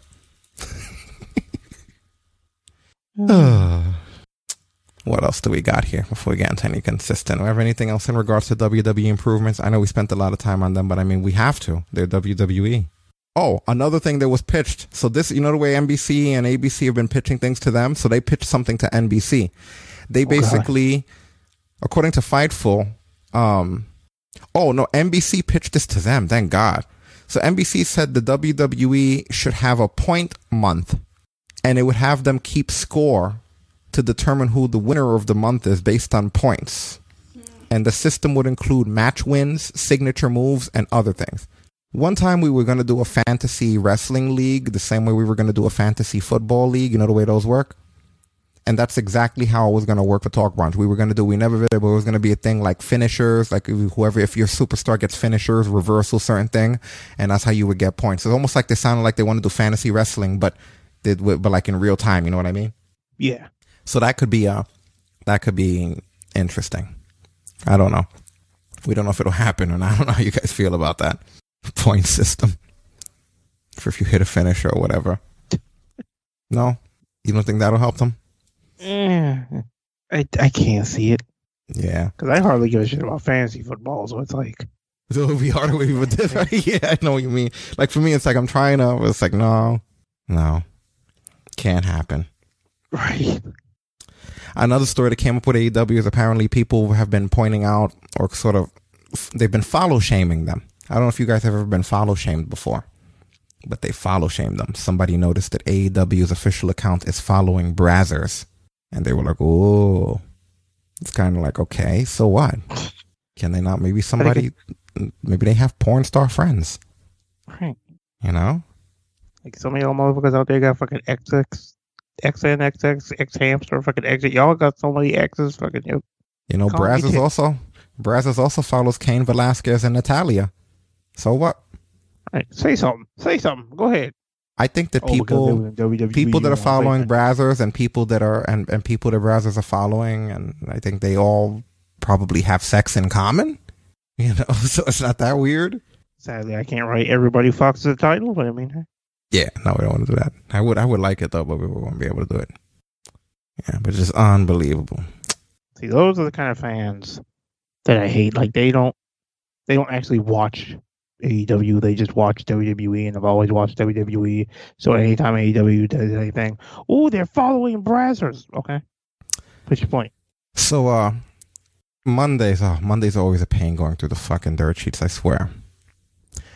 Another thing that's been coming out of the dirt sheets is people have been speculating on this photo, Nikki Bella. They're saying she's is this Nikki? It's Brie. I'm sorry. So Brie Bella is saying she's pregnant again. Or people have been bothering her on social media saying that she has a baby bump again or something. I don't know. And obviously, this caused her to respond. So before the rumor gets out of control, and it's probably too late since it's 2 a.m, she quoted saying, "Not pregnant, just PMSing in the photo for all who are wondering. I'm the type of woman who retains 5 to 7 pounds of water each month. Sucks, but that's life. Plus, after 2 C-sections, it's usually obvious what I've consumed in a day. But I have 2 amazing babies, so I'll take the extra weight and fluctuations. Thank you." So anyway, before everybody's gonna think whatever, I don't know what happened or how it happened, but no, nothing happened. It's like, did you hear that one too? And why does it fucking matter? But did you hear that one too? I don't know if it matters. I just think that they thought that she was pregnant. See, I see that picture and in my head. I'm like, okay, the 6-pack's starting to come back. I didn't even think water weight. I don't even know. I mean, can you retain water? That's amazing. Yeah, it's a thing. Okay, well then there you go.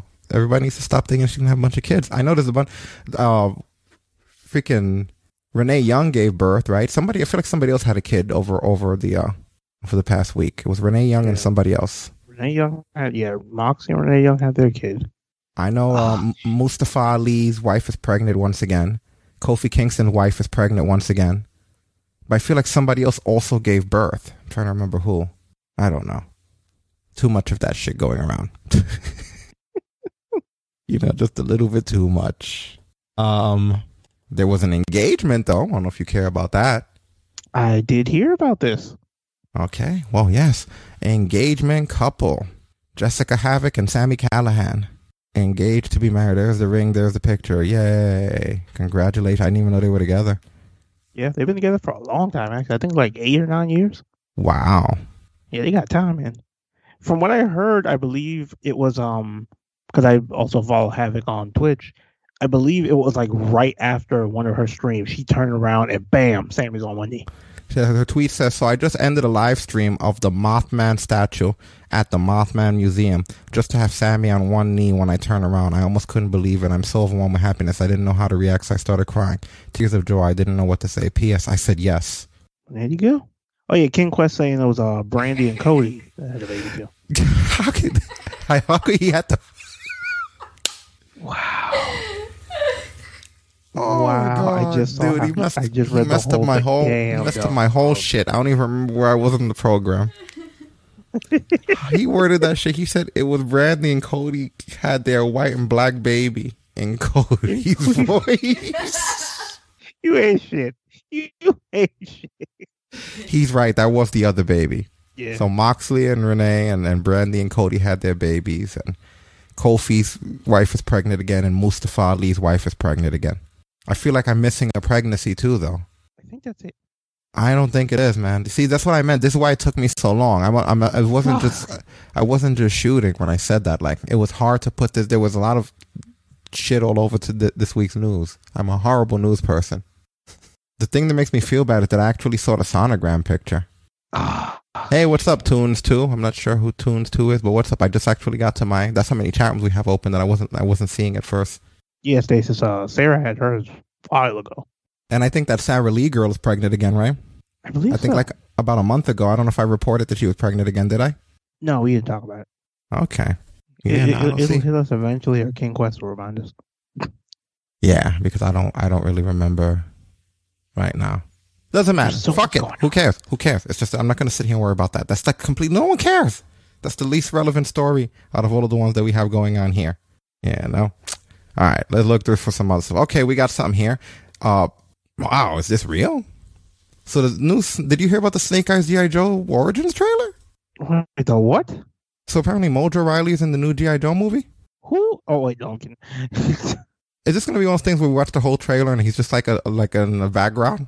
Why do I feel like it is? It's a Mojo. His whole career's been in the background. Tell me I'm lying. Don't say that. Don't say that, please. Last week when we shared out him and Braun showering together, he liked our tweets. Really?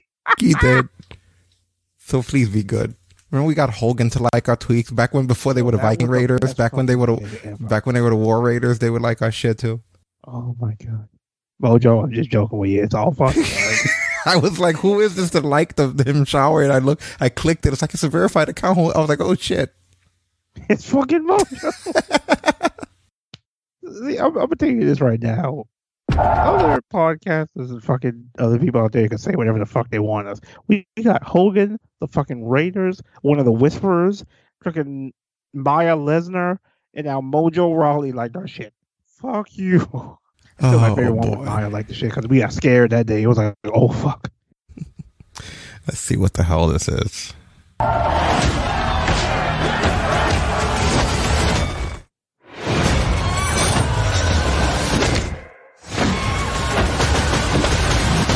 Wait, is that him? Oh shit, he's actually fighting in the movie.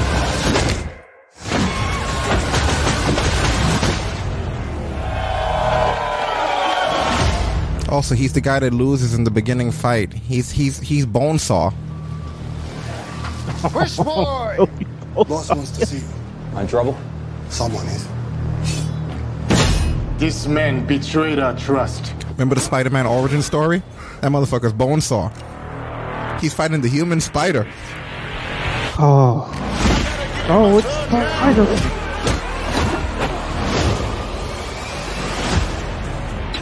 So this is the origin of Snake Eyes from G.I. Joe. We are going home. I don't have a home.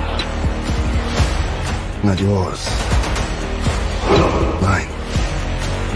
I can't change your past. But I can offer you a purpose. For 600 years, our ninja have brought peace to the world.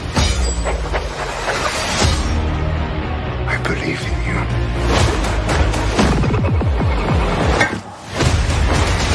Alright, what do I have to do? I gotta get in my zone now. The 3 challenges of the warrior. I'm on a new level. The 3 challenges in the what now?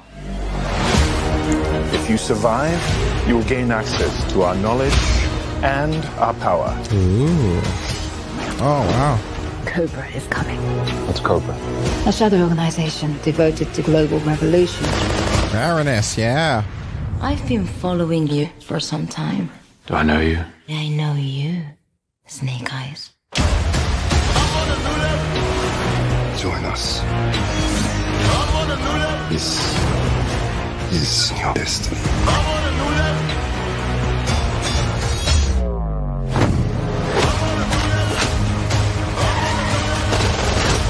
Wow.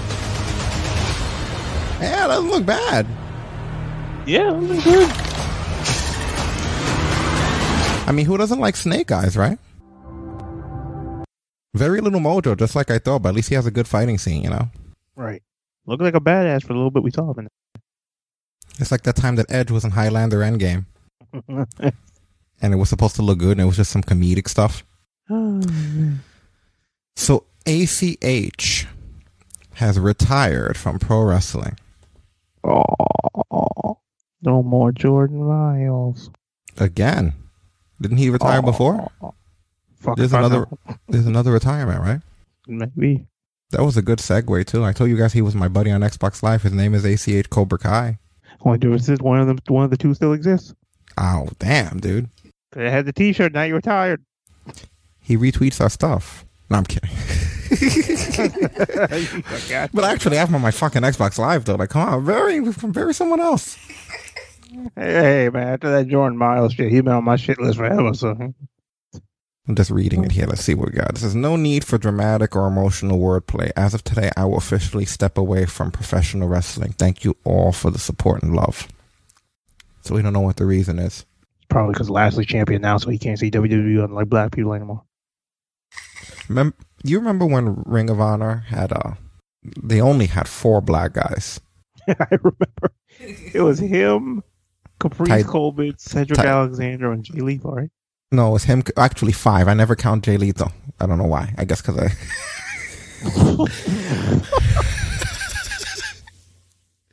You know what it is? It's like... It's kind of weird. You know why? I guess because at the time that I'm thinking of, Jay Lethal had still not come over from Impact. Because for a while he was at Impact before he came back to Ring of Honor. But at the time, and I'm not counting Prince Lana because he's a manager, it was Jay Lethal, Tydarius Thomas, Caprice Coleman, and Cedric Alexander. And it really always felt like out of the 4, ACH was going to be the guy you didn't have to worry about. And it felt like Cedric Alexander was the guy you'd have to worry about the most. And that's the guy who actually made it all the way to Raw. Right. When you really look at it. And he was really good. If you go back and look at Cedric, he's in better shape than he was in Ring of Honor. He's more athletic. He pushed himself harder. He was in great shape when he came over. And he's the one that out of everyone, I think, had the least amount of charisma and notoriety in Ring of Honor because ACH was over. You know, and then Tydarius Thomas as well, and Caprice Coleman, you know. So, it just goes to show you, man. Probably the best out of all of them. Yeah, and ACH, unfortunately, which I think if he would have kept his shit on right, he would have made it to Raw, I think. Right, not based on a fucking T-shirt, like, after they changed the fucking T-shirt. Yeah, I think that there was some other shit going on in his life that you're going to hear about in the future, just personal shit. Like, I hope so, because fuck's sakes. That to me would make more sense than anything else. Give me a sec here. I'm still trying. I can't believe I never pulled all the chat rooms up for me to physically look at. This is the reason why this is one of the main reasons why I ordered a new rig. I was like, you know what we need? We need a new rig. Anyway, any more thoughts on ACH before we move on? I mean, bye. Wow. You know, I didn't even understand his ass since that fucking Jordan Miles shit. Like, you know what it was that did it for me? It was the moment he tried to call Jay Lethal Uncle Tom, and I'm like, why, bitch? Because he succeeded? Fuck.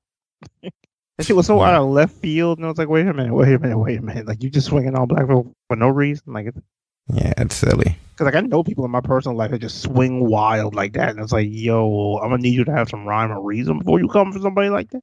Okay, so what is this we have here? There's somebody who is going to be coming into wrestling that's, I believe this is a second generation, and this is Katie Hebner. Oh, I did hear about this. Okay, what the fuck? I guess that's her music. I was so confused with what was happening. I got it on screen. I'm going to turn it down so we don't mess anybody's ears up here. But yeah, I guess this is her lacing up her boots and getting ready to go to work. She tweeted out, apparently she was trained by Cody Rhodes, and she said, last night I returned to the ring after about a year and a half thanks to COVID. Not only that, but I got an amazing opportunity to train under Cody Rhodes, who first and foremost is a wrestler, and most importantly, the VIP of AEW. I'm going to get her thing back on the screen in a minute. I just want to put her up so we can see her. Because I've never really gotten a good look at her. Interesting.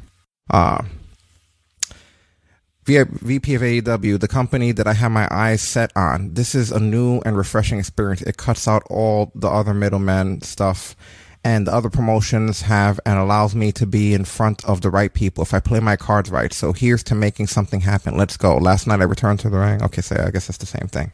And she put, this is new and refreshing. So what are your thoughts? I never heard of her. Yeah, I didn't know Earl had a daughter, but I mean, hey, good luck to her. She, I mean, the fact having that last name Hebner, it had that last name has some status behind it. So, girls like her OG when it comes to referees. So, what nationality is she? Like, what nationality is she in that picture? She does, yeah, you can see. Yeah, she's definitely Asian. I don't know if she's. She is, right? I didn't want to say it, but yeah, okay. Okay, Earl, I'll see you. I'll see. No, let me stop fucking. That's what I was. Yeah, I'm glad you're here. You know I don't give a fuck. So you like all the things crossing my mind. That's everything. That's pretty much it. Good. I didn't have to say anything. I figured it out. Yeah, that's why I'm here, because the shit he thinks, I'll say it. That was everything. All the things I was concerned with. I give no fucks about heat. I don't give a shit. Like, right? I will say y'all bitches can't cancel me. Earl brought back a wife, huh? Been hanging out with Carlos. Yeah. Good man. Yeah, no, I was just looking at it, you know, like I have nothing against sexual orientations, but I'm just going to just say that I am a heterosexual man. And I just looked at it and I thought, I don't remember Earl Hebner being that beautiful. Like something's he might be a handsome gentleman, but I don't like it was just like that Earl was a bad bitch. Damn. Like what the hell? Like that was just kind of like Earl's not Asian, is he? I guess Earl don't put his face on when he come on TV to me. Good job, Earl, man. Make the world a better place. And if she turns out to be a good wrestler, look at that. But good luck to her, though. Yeah, really. So, you know, seriously, good luck. I was surprised the shit out of me when I saw her. I was like, yeah, so Hebner's kid? Good stuff. Oh, yeah. All right. Anything else worth going into before we jump? Because we still have more news, but I'm just looking at the main news because we have a side news thing here. Oh, Don Callis had a segment on Impact here where apparently because at one point he got rid of Sami Callihan in the storyline, right? And this was actually corrected here. Main event Slammiversary, so he basically put that in jeopardy. Okay, and this is how that storyline culminated for anybody that was curious here. First of all, Sami Callihan is not fired. Sami Callihan has been reinstated. Wow, by who? By who? By who? By me. The board has brought me to give that information as well as something else. Well, there goes the share price. And something else. And what's the something else, Tommy? That something else is that someone else needs to be fired. Because when the two of you started this thing, you called me up and I dropped everything because you said you were going to change Impact. You said we did. And you said you were going to care about the men and women in the back. You were going to change perception. And yes, you did. But guess what? And I do care about everybody back there. And we did change it. And this is the hardest decision and thing I've ever had to do. But personal relationships and personal friendships have been put in front of Impact Wrestling business. He's a good guy. He can't help that. Guys. This is sick. You'll be all right. What is that saying? You can't see the forest before you see the trees? You're really going to do this? Scott, you have to understand, this place was great, but when you put personal goals and personal friendships in front of business, things need to change. Yes, I told Anthem. Yes, I told the board, and they're going to make a change. And effective immediately.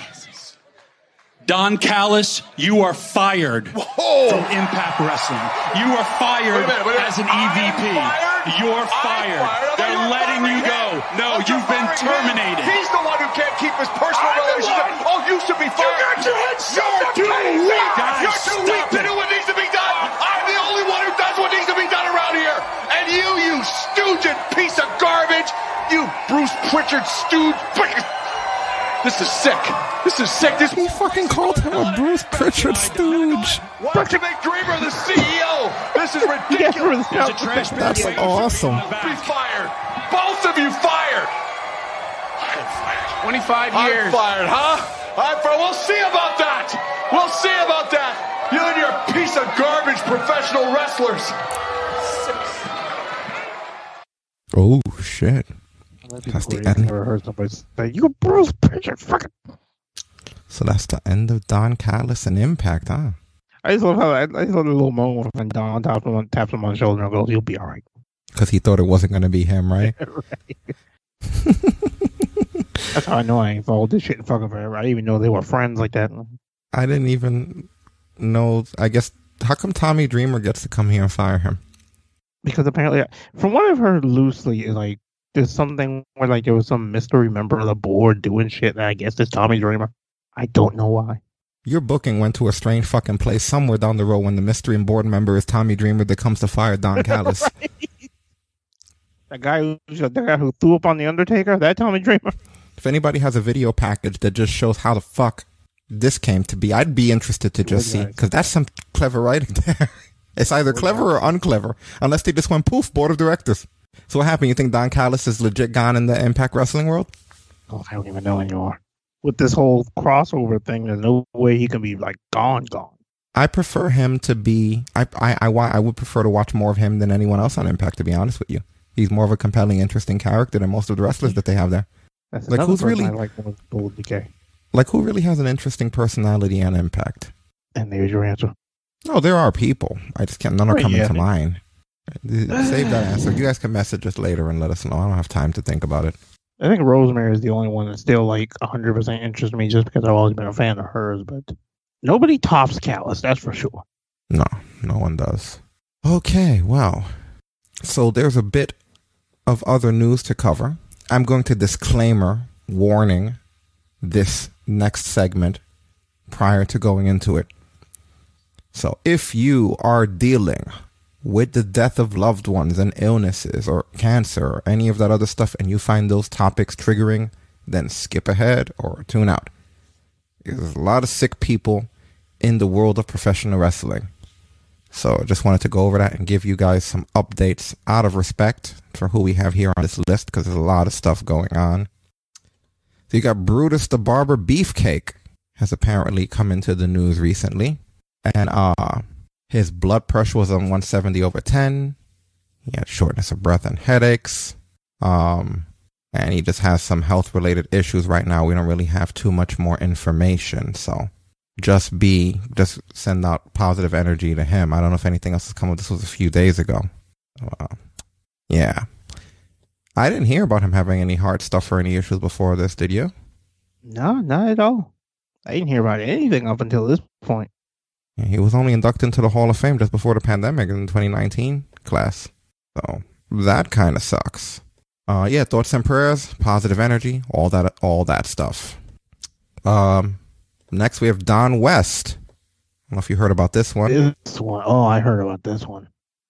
Don West from Impact Wrestling. Where did he post this? Let's have a look at what this is here. This was on the News Radio 560 KPQ website.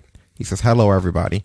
Don West here to tell you all about how disappointed I am not to be talking about the Seattle Seahawks, the Mariners, the Wenatchee Wild. I don't know. I'm not a sports guy, so I wouldn't know. And everything else that we love to talk about every day on the Don West Show. Many of you have wondered where I have been and why the show was on a hiatus. So I want to share this news directly with you. I've been diagnosed with a brain lymphoma and will begin treatment immediately. I want to thank my wife, Terry, for her love and support, my family, and everyone that works at Cherry Creek Media and KPQ. I also want to thank Don West's shows, incredible sponsors, and my friends for all the prayers that are coming my way. I am praying for chemotherapy, that the chemotherapy will help me heal fast, and hopefully I'll be back on the radio soon. I can't wait till this day is over and to be back real again. I love you all, Don West. And then Jarrett sent out a blast when he saw Don West. He said prayers up for my great friend Don West. Just hung up the phone with him. He's in great spirits, ready to take on this challenge. So yeah, hang in there, Don West, because that's crazy. Which I don't know if you knew about this. Omaz said in a recent interview that years ago he had a brain tumor that he didn't know about, and they had to do two brain surgeries on him that if they didn't do, he would have been blind. So yeah, that's crazy. I didn't put that in the news. It just crossed my mind when we talked about it. To be honest, Dustin, at this point with this show, I really have to spend half the day picking and choosing. That's how much it is. Because the Omar stuff, I wasn't even, but now it was like, this came up. So yeah, so actually brought me bring that one up. I looked at the news and I'm just like, oh boy, I wonder how much is this going to hit the cutting room floor. Yeah, I try not to, because sometimes some of it I don't want to, but then some of it's like, it almost seems disrespectful. It's kind of like, yeah, certain things you have to.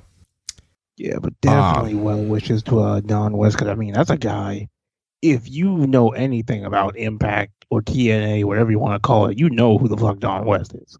Very energetic. I'm not gonna speak ill of his work just because you guys know I was never big on just the obnoxious nature, but I do understand that was the intent and purpose of the way he was portrayed and conveyed over television. Wasn't my flavor, but I nonetheless do respect his contributions to everything that he's done, and never will want anything like that, you know. Yeah, he was meant that the over the topness you saw from him, that was by design. So it's kind of one of those things where it's like, if you were into it, it was cool, but if you weren't, it just wasn't your cup of tea. But yeah, well, definitely thoughts and prayers there. Also, get through it. Good God, so much stuff going on. Also, former Chicago Bears and aka former wrestler Steve Mongo, it's Mongo McMichael, also has some physical ailments that are bothering him. They actually have a video with this one. I'm not going to be out in the public anymore. I'm not going to be playing in the Chicago 6 anymore. I'm not going to be on the ESPN radio anymore. You're not going to see me out doing appearances. Hell, I can't even sign my name anymore. And everybody's going to be speculating, where's McMichael? What's wrong with him? Well, I'm here to tell everybody I've been diagnosed with ALS, Lou Gehrig's disease. When did you first realize something was wrong? For years, I thought my damaged neck, cause I've got 3 ruptured discs in my neck that still need surgery. But initially, I thought my right arm started going dead. I thought, well, that's coming from the damaged nerves in my neck. So I went to the Mayo Clinic, the Shining Star Hospital. And the initial meeting with the neurosurgeon there was going to work on my neck. Raised my arm up and dropped it and looked at me. This might be about something else. So they put me through a battery of tests. We think you got ALS. In denial. I went to Rush Hospital. Went through their protocol. Same diagnosis. You scared? I would be if I was a younger man. This they call it Lou Gehrig's disease. It came on to him while he was still playing baseball. Through this process that you're going through right now, has it made you reflect on all the things, especially on the football field here in Chicago, that you accomplished? I'm glad in my life I never held back anything. I went at it full bore and did a lot of things in my life. I'm glad I didn't wait to, get geriatric and start filling out a bucket list. Because I knew even if I was healthy, I wasn't going to enjoy that. When you look back on what I went through back in 99 with my dad and his situation of coming out and telling people what... you were always his rock. That's what happens when he fell into my arms in that time. That's what he's telling you when he let you announce him to the Hall of Fame. Yeah. And you had to be sitting there with him when he came out, didn't you? Yep. That's what's come flowing back to you. Sitting here with me right now. But I think that's why it's coming around so full circle. It just helped me. You made you stronger for me, baby, that experience. So thank you, Walter. What do you want to say to all those fans that are out there that love you? I want them to realize this about the Chicago Bears and the McCaskies that own them. They didn't have to stand. I filed for the benefits and stuff from the NFL that they're a part of. But they have stepped up. There's a wheelchair in there they just paid for me. They stepped up. What can we do for you, Steve? I want the Bear fans to be proud of that, of who they are and what they're doing. I mean, that's who you want them to be, right? That's who they are. What can Bears fans do for you? What Bear fans can do for me? Pray. And help me raise some money to dish out to all these families with ALS victims in it. That when those guys go, that family's bankrupt, man. I don't want that for nobody, including me. That's the greatest thing right now, is to sit here and that voice is the same. And the mind too. You know, would I trade this ALS diagnosis in for a brain damage diagnosis, and I don't even know who I am anymore? Better off than that, right? You know what's best in the human condition, my son? Compassion. Not warrior, not competitor, not alpha. The compassion in the human being. And that, you know, what's going on in the world today, you kind of lose faith in that, don't you? But everybody that comes into my presence, now that I'm in this condition, that's the first thing I see on their face. Man, and it reinvigorates your belief in humanity. Well, that sucks. Yeah, that is unfortunate. Yeah, man. Well, again, thoughts and prayers. I already shared the GoFundMe to you guys. It's also on our social media. So if you want to help out, there is the link, guys. Send it out. If you can't afford any money, it doesn't hurt to retweet it. Send it out. Use your Twitter. That's a good use of Twitter. Instead of all the shit talking, it's just get out there, retweet. That's what I mean. We try to get our reach out there with people more than just use it to complain about shit. Exactly. Yeah, if you can't donate, hey, share it out. You never know. You might get it to somebody who can. Yeah, like anyone that contributed to the business overall or anything involving it. Always good to, if you can help out in any way, even if it's just getting their names out there, do it. If they have a shirt shop set up, even doing something like that, picking something up from there, it doesn't hurt. Definitely helps. But the GoFundMe is in the links. It's on our social media. Now we also have Mr. Wonderful. I don't even think that this one needs any introduction. Anyone who's ever watched wrestling or is familiar with the 80s or anything. Paul Orndorff, Mr. Wonderful himself. Let's see what the condition is here. He had cancer. He beat cancer back in 2011. This article doesn't specify what his condition is or what's wrong with him, but apparently it's a video that his son sent in. I'll have to look in this, do a little research here to see if there's actually like a diagnosis of what it is that we're going to be looking for. How you been, Dad? You're. Do you remember me? Yeah. Thank you. What is this? Is that salt? You want? Yeah, thank you. Salt and pepper? I love you, Daddy. Yeah, I know. Thank you. You know? Do you remember wrestling? Daddy, you're just eating the pepper. Wow. Yeah. He looks, I mean, that might just be age though. I don't know. I don't know if there's a condition here. That is crazy, man. Let me take a look and see if there's any information in regards to what that is. You know, I mean, he's definitely... The fact that you had to ask him if he remembers him, he remembers wrestling, that could be Alzheimer's. Holy shit. Yeah, Lisa's right. Age is scary. I think it's the scariest thing in the world. It's just that things like that are really reminders of it, you know? Because Paul Orndorff, when you really think about it, when's the last time you've thought about him or seen him? It's been forever. They actually put a video here on the sheets along with the story. I think this is actually one of his old classics. Let's see if it's possible, if I could get away with pulling this into our system. Because just to see him normal again, you know, like Jesus. Yeah. How old is he? Oh, God, I don't even know. I couldn't even tell you. Yeah, that is nuts. You have to wonder, age is scary, but not to be too pessimistic. You have to think that some of that is attributed to the wrestling. You know what I mean? And also maybe I don't know what his usage was. I've never followed his career to know. I mean, I gotta believe everybody was taking shit. You know what I mean? Yeah.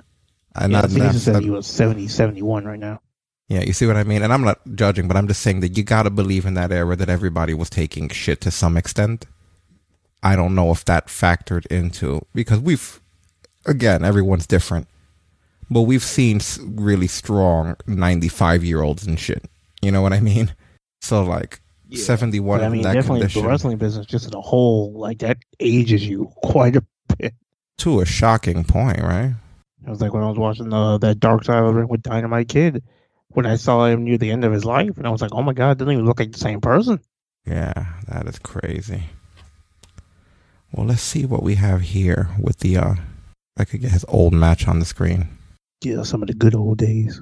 I'm thinking about it. I think the last time I heard his name might have been probably when they put him in the Hall of Fame, I think. Yeah, like I said, which was a couple of years ago. God. Okay, here it is on the screen now. This we could take a quick look.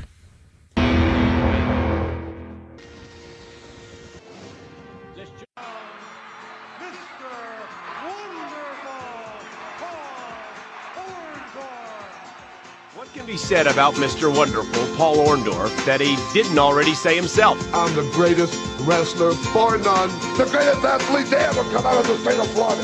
When you got a body like this and a face like this, you can do any damn thing you want to do.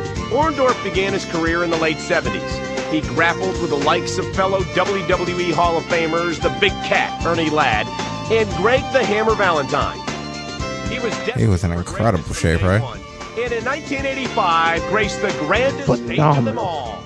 Roddy Piper and Mr. Wonderful himself, Paul Orndorff.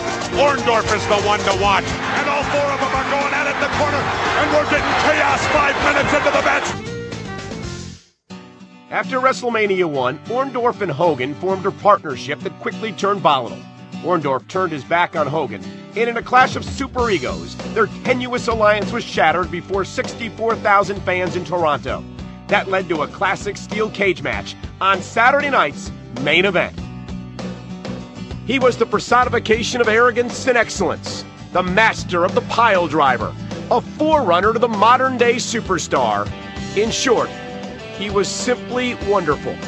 The WWE Hall of Fame is honored to welcome Mr. Wonderful, Paul Orndorff. Yeah, so that might be an age thing there with that one. Yeah. Age and combined with the business stuff. And not even like the outside stuff, just the in-ring punishment you deal with. That alone takes a toll on your body. Yeah, absolutely. Well, definitely wish him well with that. Hope he's well taken care of. Glad his son's looking out for him. Okay, well, good news is that's it. You don't have to brace yourself, or you were worried, or you were clenched, right? Yeah. Yeah, no, that's it. Like, that's it. fuck, It's over. There's nothing else on the list. I looked over at my drink, saw it was empty, and thought, fuck. Yeah, no, that was the last bad one there. The other thing is Tammy Sitch is free. I don't know why I gave her that music. Hey, don't give her the fucking Lion King. You gotta give her the right one. No.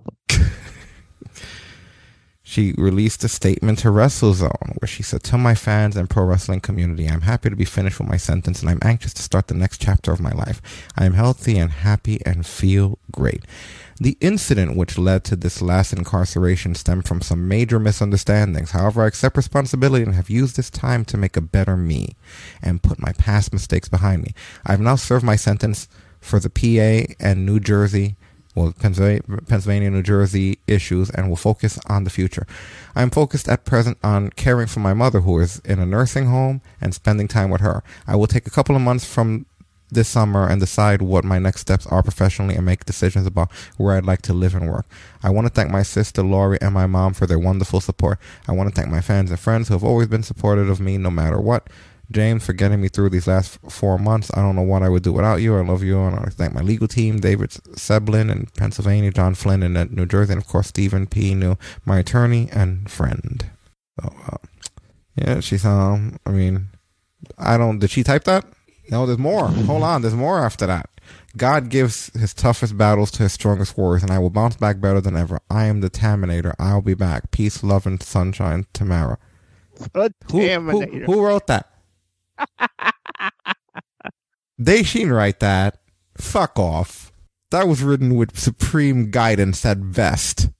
Somebody was over her shoulder. The Taminator. She had the high level version of Google spell check for whatever that shit was. Somebody proofread the shit out of that and gave her some conceptual ideas, if you will. She was like, on one condition, I get to leave in the Taminator. Because she was super positive and happy. It didn't sound anything like that nasty racist bitch that we've been hearing in the last 12 months. She even brought God into it, who she knows is black. Knowing damn well he sent your ass a voicemail. You kidding me? Who wrote that? Who did it, Tammy? Well, there is her update. Thank God for Tammy, right? Oh, shout outs to the Taminator. When all else is dark in the world and you feel alone, thank God for Tammy. She'll always be there. Next time you need somebody to dom your body. Oh my God. Who you gonna call? Taminator. Hopefully not. So apparently there's an account called AEW Botches. There's some guy who just takes AEW Botches and he puts the botches up on the account. I feel kind of bad to have to explain to my community what an account called AEW Botches on Twitter would be doing if the name in itself didn't just tell you, this is going to be about AEW Botches. Now you know that this is an account that makes an effort to then cite botches within the company known as AEW and go over them. Glad that I was able to go over it as the Dirt Sheets was able to do it for me, in case you didn't know. So anyway, what's been happening with this account is that some people, anonymous cultists, have been reported to be offering money to dox him. In case you guys don't know what a dox is when enough people in the world hate you that they go on the internet and what's the best way to describe it? They essentially go on your social media platforms and decide to expose your identity, who you are, who you're married, where you live, who your loved ones are, who they can kill, that kind of shit. That's what a dox is. If you ever heard somebody say about being doxed, in today's world, 2021, it is the most efficient weapon of vengeance in society. Stronger than a gun, knife, or whatever else. You dox somebody who has a social media platform and you fuck them up, if they care. The ones that don't give a fuck about that kind of stuff, can't really do too much to them. That being said, this guy was doxed, and what makes this interesting is when you read his tweets. He says, quick update. A big thanks to everyone who's been supporting this account. I had to deactivate it temporarily as one of the cultists figured out my identity, and instead of confronting me directly, that SOB sent harassing messages to my wife. Apparently, the cultists have been offering money to dox me. Coupled with the recent DMCA notices from AEW for gifts, it's becoming increasingly difficult to post. We'll find another way. Thanks once again. Oh, by the way, the guy who's been sending in the copyright infringement notices is on Twitter and retweeting pirated clips of Dynamite through his profile. And then he tags Tony Khan and he says, have some fucking shame. How long will you keep on suppressing those who point out the promotion's flaws? And then Joey Janela replied to this because he put, this isn't funny or a game, dude. And then Joey Janela replied, it's funny to me. So I guess the implication here is that maybe someone from AEW slipped somebody some money so that they can go and dox this guy's data and continue to prevent him from posting AEW botches. Which, whether or not is true or not, I have no idea. I'm not going to begin to point fingers or say what's going on here, but I will say that this is like not one of the first times that we've heard of them because somebody had a clip or something on them directly on social media typing to the person. Like Janela of all people, oh, it's funny to me. No, I don't think that it's funny actually to dox anyone, and I think that's actually really, I mean, getting death threats, that's not funny at all, you know what I mean? And I think it's a bitch move. You should dox yourself. That's what I would do. If somebody bothered me enough, I'd dox me. That's how my thinking works. I think that's less of a bitch move. I have a problem with you. Bing, bing, here I am. You know, that's, I'll dox myself for you, not the other way around. You want to expose somebody else so that other haters will do your dirty work for you and possibly do some dumb shit like maybe get a weapon or do something, you know, which is how, when you think about it, one of these, who was it recently? I'm forgetting the guy's name, the guy that plays Francis on YouTube. Oh, Boogie. And when he got doxxed, right? Then the dude show up at his house, and as a result, he took like his house, and he took like his roommate's gun or some shit, and he shot it in the air as a warning for the guy to get the fuck out. And now he's like, he had to turn himself in and face criminal charges and shit. And he's going through a court date because of it. You know what I mean? Like at the end of the day, it's a bitch move for you to do that instead of doxing. And this is like the new thing, because before it used to be you would try to get somebody raided, you know, and which now that backfires because you can get some serious charges for that. But I mean, honestly, if somebody bothered me enough and they wanted to talk enough shit, I would dox myself. I'd be like, hey, I am right here. Here's my information. If you so feel inclined and fucking frosty enough. I'm not going to do it the other way around, you know. So I think that's a coward's move to do to somebody. And I don't know if AEW is going to... what are your thoughts on this? So I couldn't see AEW doing it. I could see some fans who are fucking like the blind diehards. I could see them doing it, but I couldn't see AEW itself doing that. And yeah, I'm right there with you. Like I've seen cases because they think on what you were thinking of as a swatting when they have like the SWAT team show up at your house. And I think somebody even died from that once before. Yeah, like right, yeah, that's just nothing to joke about. Yeah, it's like, a stupid thing crazy to do, shit. you know? If you want to call somebody out, call them out in a mutual place or some shit, you know, which I wouldn't recommend. I'm just saying if I was going to go about that, I would sooner do that than I would be like, just, hey, everybody in the world, I'm exposing this person for somebody else, you know? Especially as a content creator, it's hard enough for content creators out there to have to worry about that kind of nonsense, you know, where it's kind of like everybody else is a little bit less exposed and under more protection. They're not seen, heard, or any information of them out there. So they do have the balls to try shit like that. And at the end of the day, like, that's what we're doing, really. If it's wrestling fan, I don't know if I feel worse if it was AEW or if I feel worse if it was other wrestling fans. They really would try to do that shit to somebody because, so what's next? So now, what if we have, now in contrast to this, and I'm just theorizing here. So people are doing this that are AEW lovers because they don't want AEW to look bad. Let's just say that would be the reason for those fans. So now what if in retaliation, so what's next? They're going to start going after Matthew then from Botchamania? Like if you got WWE fans who don't want those botches shown, you're going to start just doxing motherfuckers like on the exposed, you know, literally having them have real worldly harm because they put up wrestling botches? Who knows at this point? That's one of the reasons. Fuck. Yeah, that's one of the reasons why I keep a lot of my shit private, because it's toxic. Going back to the beginning of today's show, it's toxic earlier as we were talking about the community of wrestling and gaming being. That's just one of those things where it's like, yeah, it sucks that people are that fucking crazy, you know? Like, it is some tragic stuff. You have to like worry about, well, because you have an opinion or you shared a clip or you thought that botch sucked or this wrestler's not as good. Let's find you and kill you. Right. So now he's saying he's going to find another way to post because, yeah, on top of that, and it is them, the AEW are going after his specific account when it comes to putting up the botches. That part we know is them. Whether or not they're also the people who are doxing the guy, we don't know. But they are attacking him for the other stuff.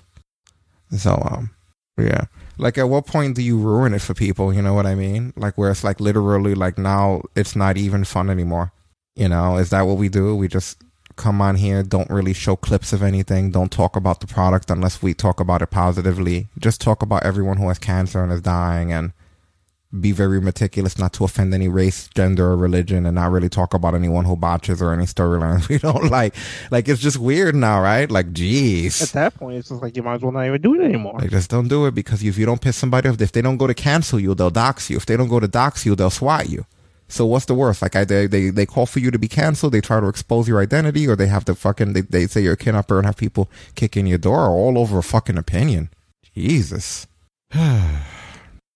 Anyway, on to greener pastures. You guys pointed out that there was a hand. We didn't talk about it in last night's post show. Apparently there was a fucking hand that creeped out from underneath the ring, and it wasn't one of Alexa Bliss's tricks. And it wasn't the little people's court from Hornswoggle. I always wonder if that still exists down there. You too. Is there still another world of little people under the ring? Every day I see them show up in a different company, I'm like, I wonder if those little people came with them. They're the ones who make sure that the ring's loaded with weapons and stuff. So, here is the video here. Let's see if we could get a nice good look at what's happening. So, as you can see, we'll do this a couple of times. This is after the big bump. Camera pans down. You see a hand. That's hilarious. Let's see if I could get a stiller shot of it. There he is. Oh, we caught you. We caught you. You see him right there? We caught you. So what do you guys think? I know you probably already know, Destin. What do you guys think happened? Right, I want to hear what everybody else thinks. We're not going to get a chance because they won't be able to type in real time. Fuck. Do you think that it's the return of the little people gym or whatever, or the court? Man, I wish it was. That's the new authority. That's how they handle shit right now. Fucking Addams Family. States is read by fucking by the Addams Family. There's a new Addams Family coming out too by Tim Burton. I think Tim Burton's the perfect choice too, because I like the original Addams Family movie from the 90s with Raul Julia. Those are great. Yeah. So maybe it is, but that's not what's happening here. What's actually happening, apparently, and I'm going to see if we can catch it in the shot. There's probably no way to catch it in the shot. No, they angled that shot so we wouldn't see it. So there's a crash pad down there for when Drew takes the bump so that he can be safely padded. And then the person underneath the ring grabs the crash pad and pulls it under with them. And you were seeing that. They're grabbing away the crash pad so that you can't see that Drew landed safely. And now here you go. Whoop. Coming to clean up the mess. Is there a way back to Gorilla from underneath there, or do they have to hang on underneath there for the whole pay-per-view? Yeah, he since this was the main event, he would have just had to hang under there until the cameras cut. You can't get away with that kind of shit during live events, though, right? Oh, no, they could only pull that during the Thunderdome. Because he would have had to go under the ring in between the co-main and the main event. Makes you wonder, how do they get people under the ring between matches when there's live audience there? That's a good question. It must be when it gets really dark, because if you've ever been to an event sometime between stuff when they're showing like the commercials on the big screens on the top or whatever, like on those big Trons and screens that are everywhere, the ring is dead black. Sometimes you can barely make out like commentary or people during those commercials. Like you don't notice because we're on commercial, but sometimes you can you don't see anything. You can see, like I remember seeing Lillian like moving around in the dark going over by the timekeeper. You can barely fucking make them out whenever there's like a commercial or an ad running between stuff. They completely black it. So I'm thinking that must be when they're slipping people in and out. I mean, I want to say, I don't know if I saw footage of it, I heard, but like people used to say when Taker would show up, the reason it would be so dark for so long is because he had to race to the ring. It's definitely he'd come possible. from like Gorilla and like haul ass to the ring and then get it. Yeah, because it would be really... It's weird. You don't think about those kind of things when you're watching the pay-per-view. You're just watching it under the assumption that the lighting that you're seeing is the lighting that's there. But you don't think about when that camera's not on, showing you a commercial or an ad or just something that's not at ringside. It is dark because they darken it the way you would at the movies. So that the only thing that they're seeing is the Tron, but you can't see it because you're also seeing the Tron. So I guess when they come back, you're not going to just be able to have somebody between because he could leisurely walk out there. Like nobody from the Thunderdome can see him. You know, they're all screens. We could all turn them into Baileys if we want. It's not real. So it's like you could just leisurely just have somebody out there like that. It was just funny to have like that hand came out. Nobody could figure out why. I don't know how I didn't catch that shit. I guess I wasn't thinking about a hand coming out after a bump. So now we just have to figure out whose hand it was, right? I think that's where the real money in the story is. Whose hand is it? Write it down. Jesus Christ, I was hoping we'd get something tonight. Good Lord. I was too. That's why I reached with that. I was like, I need something. Freaking hand. Give him a hand. Let's see, before we go into our weeklies. Don't worry, we're almost at the weeklies. We did the doxing. Anything else that you hear about we wanted to talk about? Nothing else off the top of my head. Okay, I think the only minor thing I heard regarding Impact, they did announce that Ultimate X is returning at Slammiversary this year.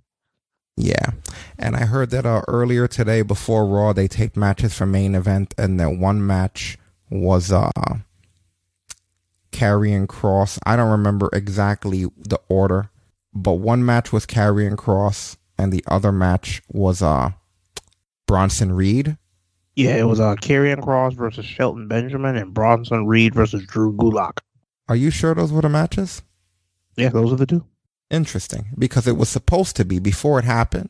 They were reporting it as I don't know which one they had, but one had Ziggler and the other one had Rude, was what the report came out earlier today in the afternoon. They were like, the two of them are behind the stage at Raw, and they're going to have tryout matches at main event because they're looking to fill main roster spots pretty soon. And they're thinking of streamlining these guys to the main roster. And then the trial matches I heard were fucking Ziggler and Rude. Maybe they changed them, but I originally heard But Ziggler then again, and Rude. I feel like I heard that at least Cross had a trial match before SmackDown or something. Yeah, there were a few things going on. We don't know exactly what's going on. There's some strange shit afoot. But yeah. But then there was a rumor that it says here, according to PW Insider, Cross wrestled Ziggler prior to SmackDown. Reed had Robert as his opponent. Dirty Dogs being split up for these pair of trial matches. Okay, so that was the SmackDown matches then. Yeah, so maybe the main event ones the main event ones be what you're talking about. So they've used these guys a couple of times already. They definitely must be ready to push them up if they did something on Raw. I mean, back on the dark match of SmackDown plus main event. Yeah, they're getting them ready. What a shame. Cross buried the entire main event division, completely dominating them, and then just gonna drop the title, and then now we get to go back to now the diminished division. You know, got buried everybody in that shit. So, wow. WWE tweeted out, I should get Ziggler, I mean not Ziggler, I should get freaking McIntyre off the screen. WWE tweeted out about Sasha Banks going to Universal Studios with this video. But apparently now when you click on this tweet, it says this media has been disabled in response to a report by the copyright owner. So WWE's account got a copyright flag for a video they uploaded of Sasha Banks going to Universal Studios, where she was riding the Jurassic World Velocicoaster in Universal Orlando, and I guess somehow, this is really ironic, WWE got a copyright takedown for putting this video up. And then Bodyslam.net owner Cassidy Haynes tweeted out, "Man, sucks when it happens to you, doesn't it?" The whole that whole turn is fair play thing or whatever. No, the story, stop fucking with us. Shit ain't so fun, is it? Dude, they fucked with our content so bad yesterday. I didn't even tell you. I don't want to go too long because I do it weekly, but they fucked with our content hard yesterday. Like, where I had to plead fair use, and then they went back and still complained and revoked it, making me have to post an appeal. And then in the appeal, like, I had to cite pursuant to 17 U.S. Code 107, which was the certain uses of copyrighted material being used for criticism and news reporting and research and commentary and so on, being not an infringement. And also when you're doing praise as well as satire and I had to literally go and quote the fucking thing. And who knows? The 7 days they could still. That's what they do all the time, though. And literally, we've won as far as the Talk Brunch community goes. I think we have 100% of these things being released, because at the end of the day, like, no one's really doing anything wrong. But the companies get anal, I think, when you're critical. And that's what happened to the guy who got doxxed. And now, ironically, I don't know what happened with WWE. Maybe their own system triggered themselves. Ironically, part of my article that I quoted was saying that the clips that we were using were provided from them by their own social media on Twitter. So maybe they sent the bot out. Get that bastard. That bastard's us. This was the they are them angle from TNA. They are them. They are them. We are us. It'll be like when all of the Fortune guys turned around and faced Immortal. They are them. They are coming. Flashed up the Fortune sign. They flashed up the copyright strike sign. Surprise! The copyright came from within. Surprise, motherfucker. The copyright came from within. Write it down. Yes. The copyright came from in the house. The copyright came from in your house. The copyright's in your house. I like how we fine-tuned it for the end of the show. Like, we needed to adjust the title of the episode on air. I mean, it works out because, we just had it in your house not long ago, so that is amazing. I think that tweet says what everybody else is thinking. Like, it's not so fun when it happens on the other end, is it, motherfucker? No, definitely not. Okay, well, it's time for the weeklies, folks. Weeklies. So, NXT episode 459. And it starts off with a Regal speech. Did he splash water on his face? I'm not sure. Was he really crying? It might have been. I don't know. I don't believe Regal that. strikes me as somebody who could probably cry on cue. I don't think so. I don't believe he cries. But that's bullshit. I thought they were working me as soon as I saw it. Goofy faces I've seen him make over the years. I can believe he cries on cue. No, I don't. I don't think he has tears. I just don't. I don't see fucking tears from this guy. When I saw it, I was like, this is fake. I know wrestling, and this is fake. You motherfucker splashed water on his face. Somebody out there talking about his tears. It's still real to me, David. Yeah, now you splash water on this dude. Let me see if I can find when he first comes out. Is he already wet? What's happening here? What's happening here? Because I'm not buying this. That is a phrase I never thought you'd have to say about a grown man. Like, come on, is he already wet? There's no way this man cried. You liars. The same hand from under the ring splashed him. Just went. Just did a little water. Spritz a little water in his face real quick. Look Look at him. His fucking face is already. Fuck off. I knew it, man. That motherfucker splashed water. He did the same thing to his face that Rollins does to his hair. Look at this. Oh, no. He's crying already. He splashed water on his face. That dude don't have tears. I thought it was a bit much for his whole cheeks to be wet like that. I tried to help you, Regal. I tried. Especially now that we know that we're getting into the story a little bit. Let's see, what do we got here? So basically, Karrion Kross wants to hear Regal retire. He comes out because he's heard the legends and he wants to see it himself. But what really happens is that Samoa Joe comes out and Regal basically decides that Samoa Joe is going to be the new GM.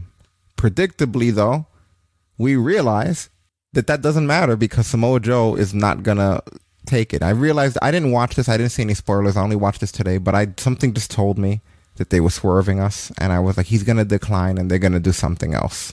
What I thought it was going to be, though, because I want to credit you like I predicted it. I thought it was, and I was hoping, and unfortunately I didn't get what I wanted. I thought it was just going to be one thing was like, I can't be GM. Because what I think the problem is that this guy needs to get his ass kicked and he's going to start taking his suit and shit off, I thought it was going to be just one of those things where it's like the problem isn't the GM, the problem is the champion, and he would start taking his suit off and have to fuck him up. That's what I was really hoping for. Like Regal. Pull out the Samoan war knife, start painting his face. I thought it was going to be one of those things, it was going to be Mr. Regal, you're not going to want me to be GM after what I'm about to do. Or just one, but unfortunately it wasn't. But what it was is that I guess what is he? He's Cold Joe. Yeah, he's basically with Regal's enforcer. Yeah, he decided, Cold Joe, I'll be here and I'll be your co-GM. And the way that it's gonna work is if he can't put his hands on anybody unless he's provoked. It's like the old Austin GM thing. Yeah, unless you put your hands on him, he has to keep his hands off. Which, then he basically walks Kross the fuck out of there. He's like, so what are you still doing in the ring? Get on out of here where you're singing songs. Whoops, went a little too far there. But, anyway, that was that segment. I liked it. I enjoyed it. I like having Regal around. And I like having Joe basically as his heavies. Because, I mean, one of the problems was that Regal felt like everybody was just walking all over him. Nobody's going to do that shit with Joe here now. Definitely going to make it more interesting.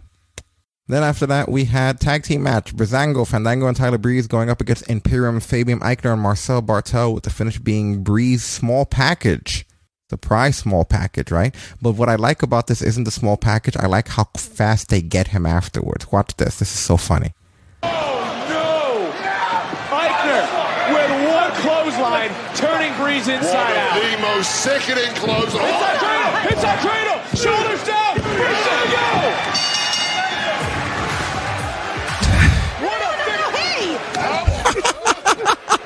The way he fucking I just love the way he was trying to just leave. Nope, fuck that. He tried to do that shit everybody does when they get a rollout, and then said no. He tried to do the rollout victory. It's like, no, I'm just gonna fuck him up. Oh man, I just love the way it looked. I am, trust me, I am. They are just too good, simply. Whoa! Big backdrop! Take that one back. And now is the moment. It is. Oh my god, it was right after this tag. Make the tag, in comes Tyler Breeze. And here comes Breeze like a house of fire. Eichner doesn't know what's going on. Oh no! Eichner with one clothesline, turning Breeze inside out. The most sickening. I just love the way he looked. He immediately starts hitting him too. Watch.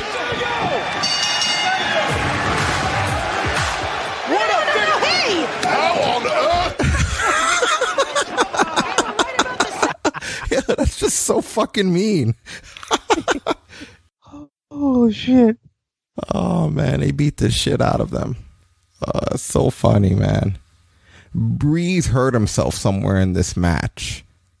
I don't know what happened. I got scared that I thought that he sitted himself because he lands on the outside and I heard something snap and I'm not sure what snapped. But something snapped, and this dude just fell afterwards and was just not mobile. If you look at it, I don't know how no one brought this up, but I was worried. Watch this spot here. He just falls. Something snaps and like nothing happens. Not even like a spot. It's just like he jumps out. Watch. Miriam dude just looks like it hurts. Look at this. Speaking of which, Tyler Breeze up in. You saw that shit? And now look, he's just on the ground now. Almost in our laps. Comes fantastic. Isn't that crazy? Oof. Can I get that up again? Let me see if I could try to hang it back a little bit. It's hard to navigate this thing. So right here. Miriam dude just looks like it hurts. Well, speaking of which, Tyler Breeze up in. It was just weird, right? But up and over. Almost in our laps. And like for the rest of the match, he's in his corner checking himself. Like he's checking that leg. It was just like, if that's selling, that's good selling. Because I wasn't sure what the hell was going on there. You know, he seemed okay later on, I guess. Yeah, when he went for that Like ending sequence, he was moving fine. So. Mm-hmm. So one of my favorite moments of the night was Kyle O'Reilly and Adam Cole get into a brawl. This was awesome. They took no time in showing us what happens. Thinking I can settle this in an unsanctioned match. But at the Great American Bash, it will be you two, straight up, one-on-one. That's fine with me. That's fine with me. And next week, series, you're so fired up, you can pick your opponents who you fight on this show. What is wrong with you? I shouldn't be fighting him. You'll fight So the two of them are brawling, Kyle and Cole. And Joe shows up and Cole fucks up. Look at the look on Joe's face there, right? Joe looks like, did this punk motherfucker? Yes. Get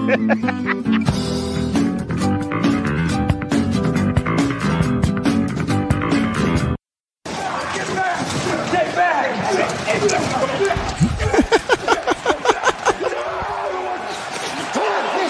Do you understand? Stop! Oh. And when he wakes up, you tell him Mr. Regal expects his decision.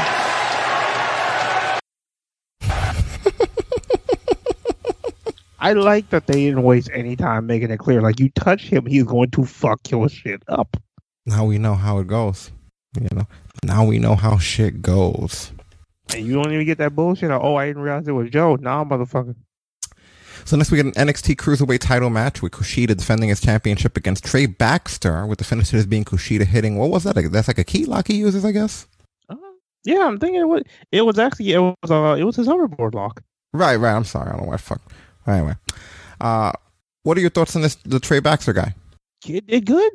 I mean, holy shit, hung in there with Kushida. I mean, yeah, bring him back.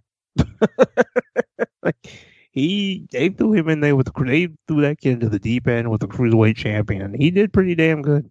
Yeah, solid work from him. I'm looking forward to seeing more. They need to work a little bit more on timing and certain things with him, but I did like a lot of the stuff that I saw. He has a really good look to him. You know, I guess he'll be the new Murphy if they could upgrade him. They're trying to evolve another Murphy. You know, that's sort of what it seems like. There was this really weird sequence. I don't know what happened. This is like one of the worst forms of miscommunication. This is probably one of the times when you're with a rookie, you don't want to try to improvise too much, because what winds up happening is neither one of you knows what the other one's going to do. But this thing right here, this is one of the most unusual sequences that I've ever seen in a while. Able to walk the ropes. Hold on for a moment. Watch right it. back in Kushida. Whoop. Can't get over the ropes. Whoop. Still trying to get him over. And now one more That's like, Kushida. Still can't go over. Whoop. Still can't. Shit, what do I do now? I'll just go underneath and bring him up with me. Just dragging the challenger almost. Now I'll bring him between the rope, but nope, he's going to come up through the other side. He doesn't get what I was trying to do. I'll sweep him here. Nope, still can't. Oh, whoop, wobbly. Not sure what. Fuck it, let's just do the dive spot.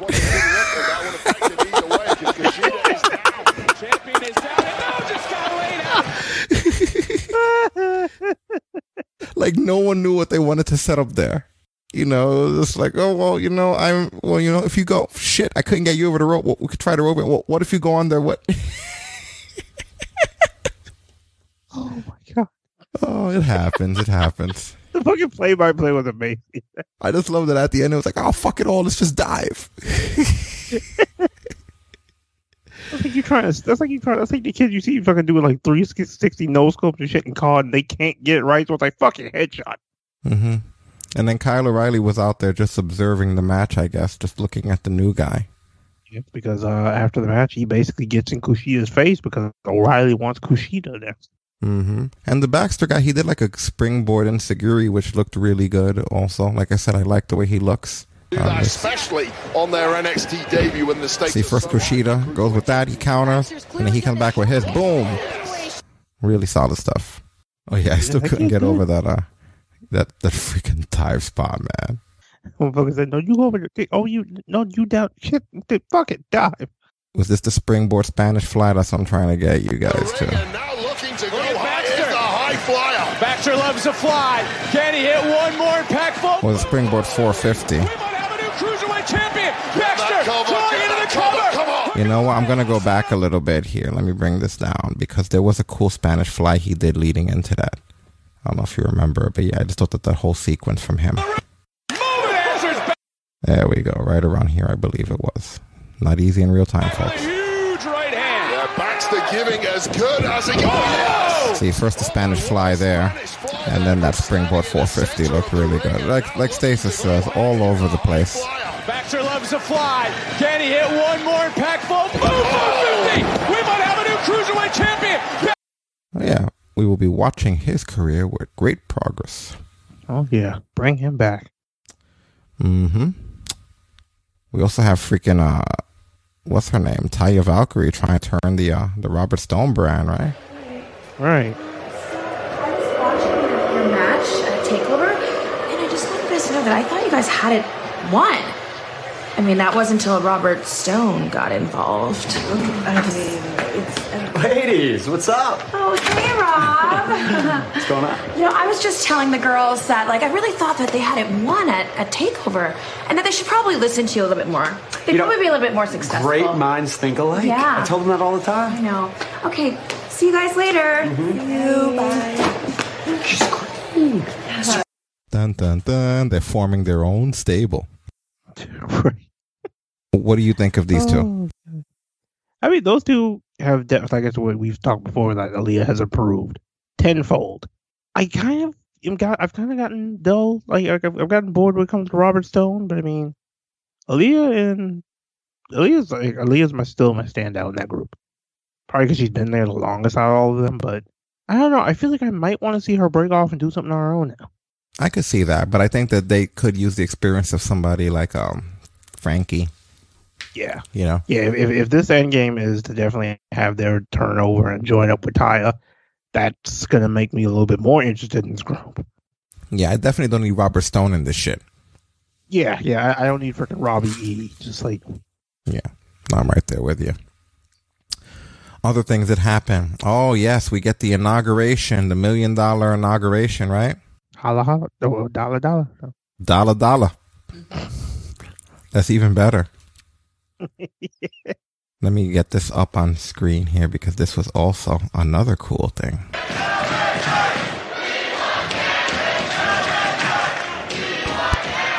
Look, I understand everything you're saying. But Ted, I still, like, just to have this on my shoulder right now is beyond description. And I've learned so much from the $1 Million Man just in the last few weeks. But I mean, if you consider my entire life, like I said, you were a fixture. I learned so much. And now I've got everything that I want. And now that I have everything that I want, it's time to drop what I don't need. Oh! Wait! What? No! This isn't... That is messed up. What's the point? You understand? This was yours! And now it's mine. So he really is $1 million dick. Look what you did to Ted. How are they going to let Ted bump like that? You bastard. Yeah. Come on. So anyway, obviously Cameron Grimes comes out, right? Like, it's not like you guys didn't think Cameron Grimes wasn't going to come out for a run in here. Like, how fucking disappointing would that be? But he beats his ass for a while. You notice that? Oh, he fucks his shit. He whooped his ass to the moon. Yeah, right. He whips him to the moon. And after he comes in, one of the funniest parts about this is that Grimes is standing over Ted DiBiase, right? Now, I'm guessing that they want a screenshot here of Cameron Grimes looking concerned at Ted. Do you know why I'm guessing that that's what they want? Can you tell me why? See, I'm scared to answer because I know I'm going to be horribly wrong. Okay. Well, then I'll just oblige you. Okay, hit it with me.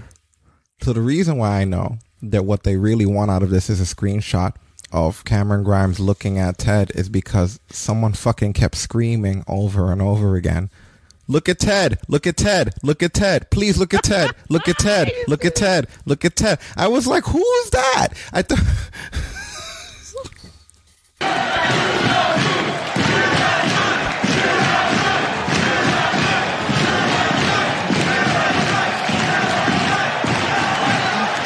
True colors being shown.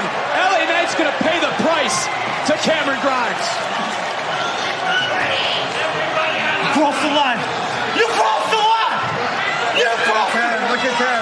Look at And now you're going to pay. You're going to pay. Oh, yeah.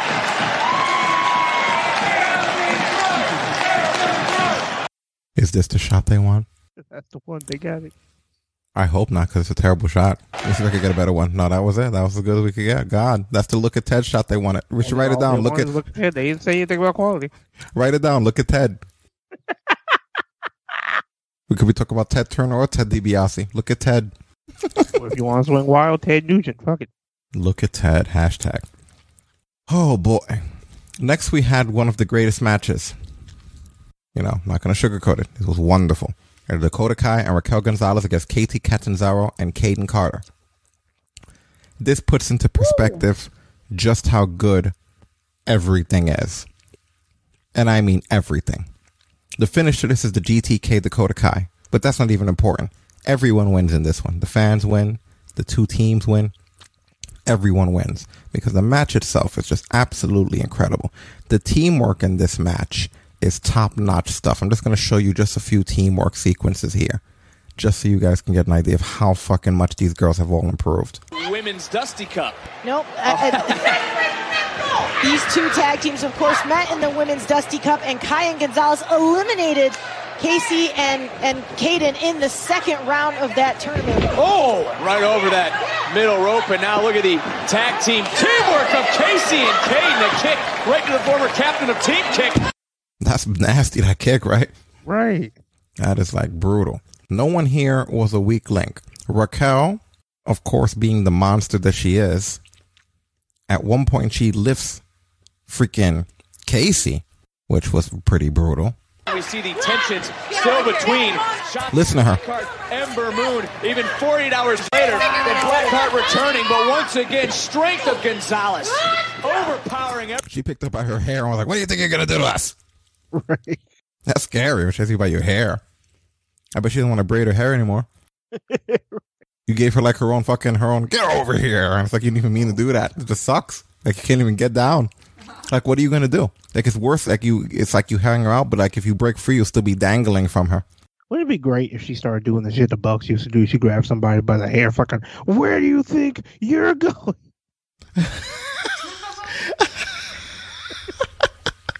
Where do you think you're going? You don't understand how many times I see the Bucks get in the annex, and I pray they do it again. Those were the fun Bucks, man. If anybody out there in AEW is listening, can you just give that to me just one time? Just once. I don't give a shit when. Just give me one good time. Because I'll never forget, I think there was a day when me and you were watching ROH. And they did it to Flip Gordon, and it was so funny. No, I remember what it was now. The ref had raised Flip's hand, and Matt swapped out with the ref, and by the time he goes, "Where do you think you're going?" That was one of my favorite times. That was the best one. So here's another cool sequence here.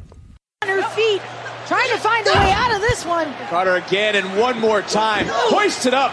And Carter using her speed, her quickness, which obviously she has that advantage against the NXT Women's Champion. Makes the tag. In comes Catanzaro. Able to take Raquel Gonzalez off her feet, though. Oh, that's not going to work. They're questioning the decision for Gonzalez to take a matchup this quickly after that title match at TakeOver. Catanzaro now hoisted high above the shoulders of the champion. Catanzaro able to land on her feet and take a...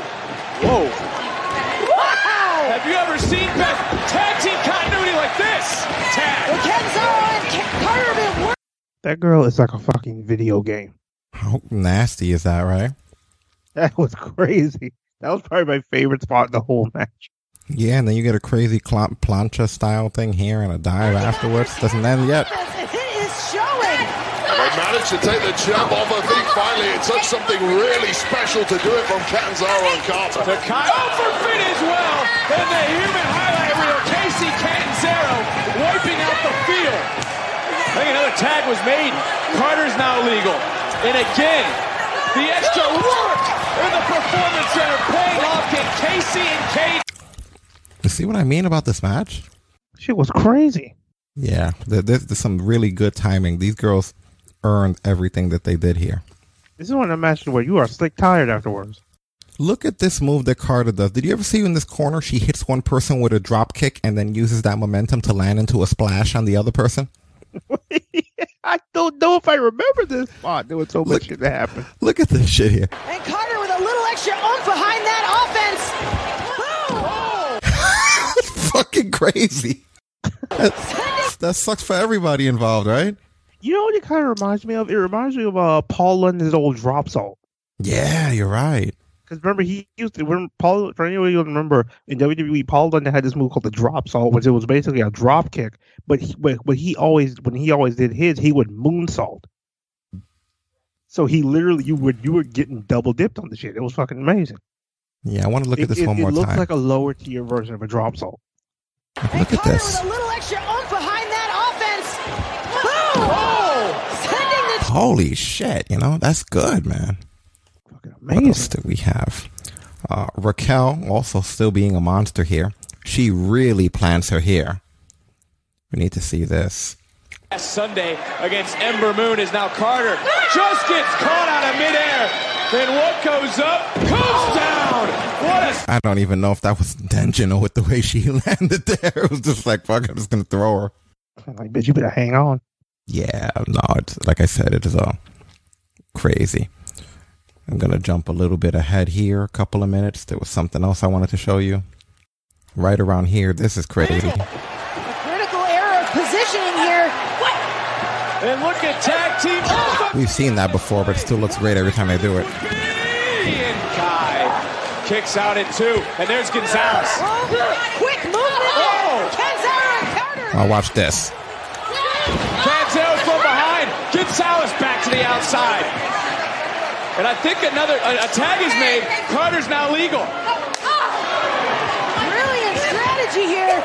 Take a look at Casey and Kaden. Jesus Christ, man. Everybody's just ready to die out here.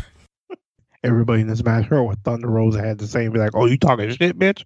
Yeah, they weren't playing there, man. This is what I mean. The whole match is practically a highlight reel. These girls work so hard for this. Like when you really look at it.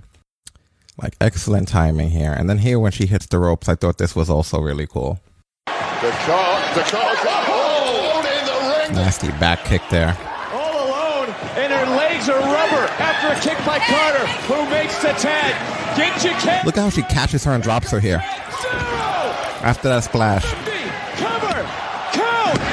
No! Okay, now watch this. She pulls her out of the ring, right? Look at what she pulls out of the ring, right?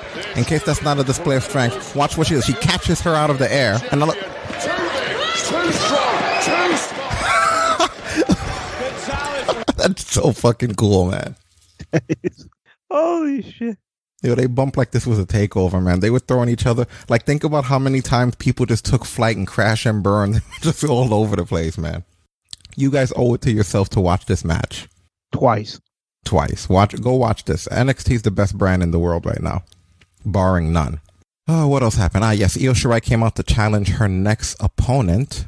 And before she even really gets to, Candice comes out. Fortunately for you, Io, you picked the wrong time to screw with me. She wasn't screwing with you, though. does that mean? Candice LeRae. Whoa! She was literally like, you came out here fucking with her friend. Io Shirai from behind, and now it's become a full-on assault. We know the long-standing rivalry between LeRae and Io Shirai. That's Shirai. Not exactly the, and just in case you want to see just how brutal, and it goes to show Candice crazy ass. Do you see what she told Indy to do here? Oh, God, I didn't see. Okay, here we go. I got to get to that because I laughed for this. So they go to the outside, right? And listen to freaking Candice here.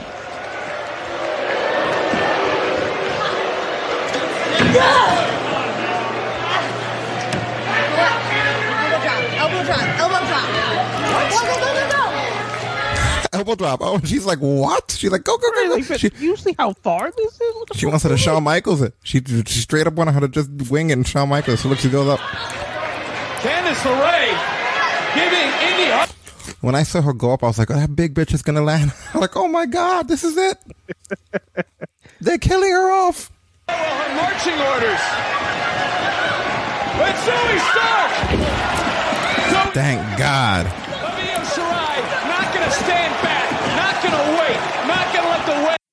Now that is the girlfriend that you buy the expensive freaking perfume come Christmas. Right. Motherfucker saved her life from fucking Indy's lanky ass. I can't even imagine what that would have looked like. She was like, go, do elbow. She was like, what? It's like I said before, I think you're another last title defense. What makes Indy's elbow, first of all, not only so cool, but so brutal, is the fact that she's so tall. And you know what it is? I like the fact that it's Candice because let's not forget that Candice is crazy.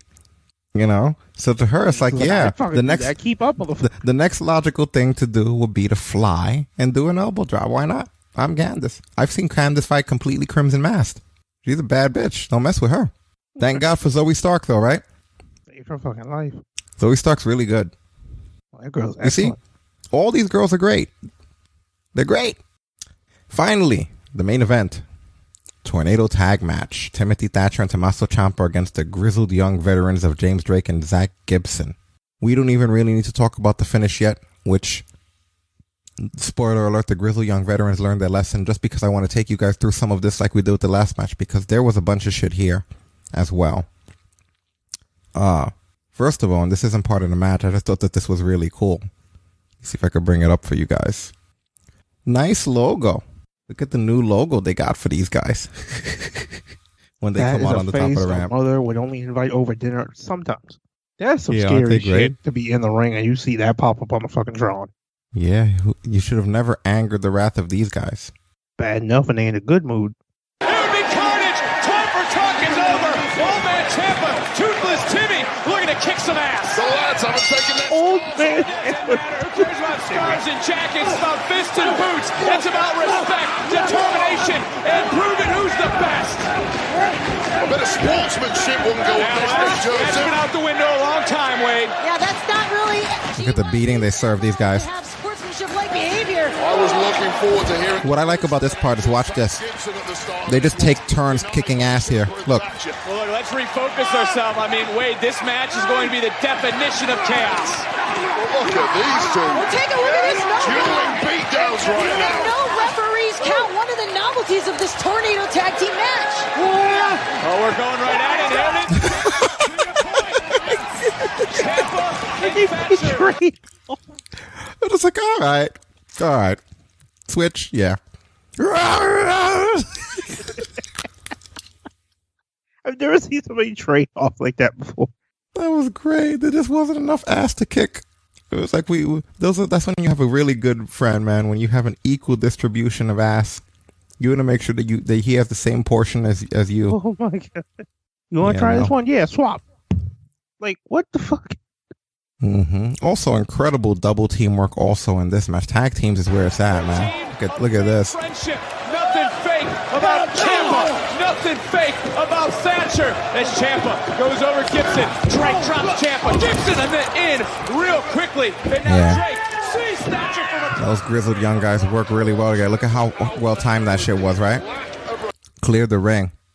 First ever NXT UK Tag Champions for a reason. Yeah, this company doesn't play, man. Every day is a pay-per-view for them. I wasn't expecting anything like this, honestly.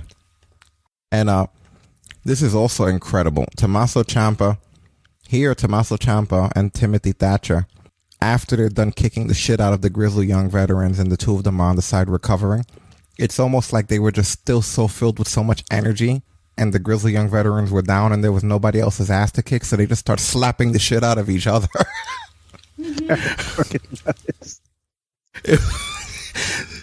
So they get each other. Look at it. They're slapping each other. And then they just go back to the grizzled and like, like now they're really mad.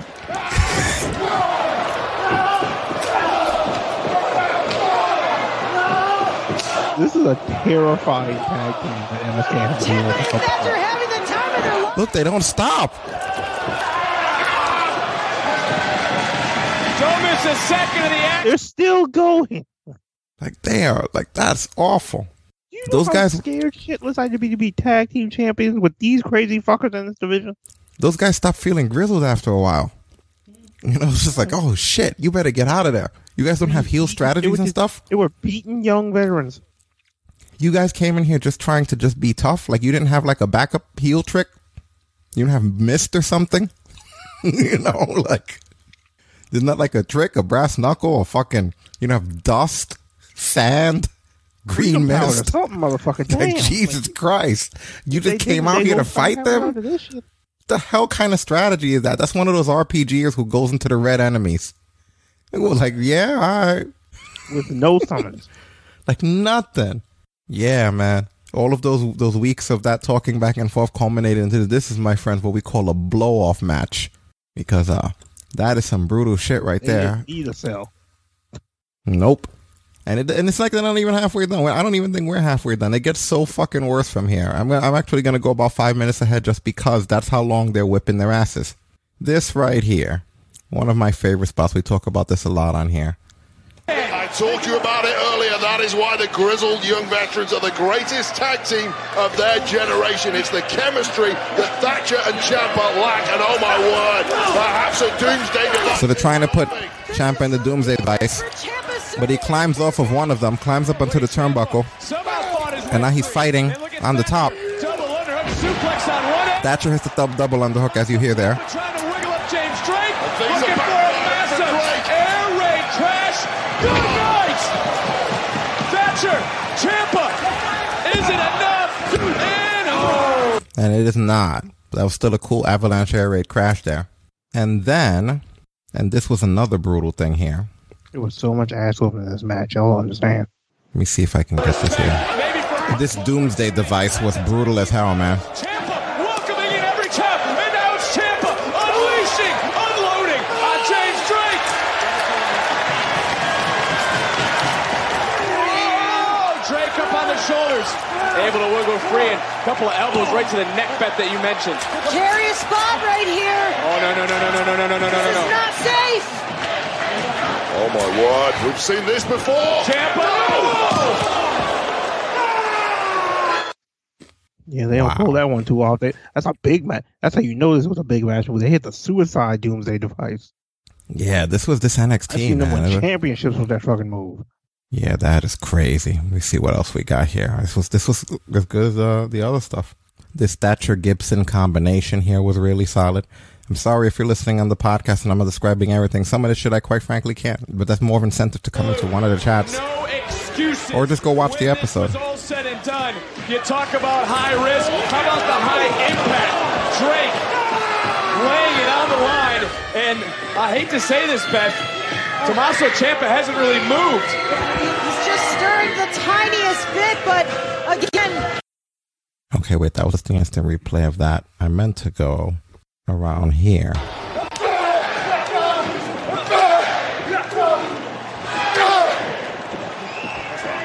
Oh, we said they'd beat the hell out of each other. Gibson! Look at this. Backslides off of him. Back to his feet, takes down Gibson. And this is Thatcher's MO. He wants to snap ligaments. He wants to break bones. But Gibson trying to turn it around. Could be looking for Shankly Gates. Can he lock in Shankly Gates? Thatcher able to counter. And now it's Thatcher. Maybe looking for some sort of chicken wing. Crossface instead. Trying to latch in another submission. Spectacular transitions from these two athletes that know each other. That's cool, right? Good wrestling. He comes in and breaks the whole thing. This now is where that 2-on-1. I love that Gibson's still using Henry Gate, which is basically Nigel McGuinness's old thing. For the grizzled young veterans, they are one man to the good. James Drake there to make the save. And Drake looking over at Gibson. I mean, he looks to be absolutely out to Thatcher. And right now, 2 for 1. That's crazy. See what I mean? Like, the people, I don't know how much this costs, but you got your money's worth, man. Like, Jesus Christ. Like I said, I don't know how much it was. This is too good. And then we get a crazy ass table bump here. Between these two teams. The vicious physicality continuing. And it's all legal. And it's all bad. Look at that on the corner of the table, the top of it set up diagonally. Like that's ridiculous. Like, holy shit. Fuck's sakes. You know, but he gets his heat back because he hits them with what would be considered one of the worst air raid crashes because it's an I am the table air raid crash. On our announce table is James Drake back in the ring, beating down Thatcher. Ciampa and Thatcher are in a mess. That sucks, man. I don't know if that was supposed to happen. Like, I'm not sure if that was planned. I don't know how you plan for that. That sucks, man. That shit didn't budge. For those who don't know, wrestlers even say it sucks, or that's why the I am the table sponsor is a big deal, because it sucks so bad when that table does not give. They should eBay that one. I could use a nice sturdy table like that. That shit didn't give on an air raid crash, you know? That sound was horrible. Oh man. And it only gets worse from there, at least for our buddies, the Grizzies. Let's swing ourselves over to the ending here. Timmy, get up! Get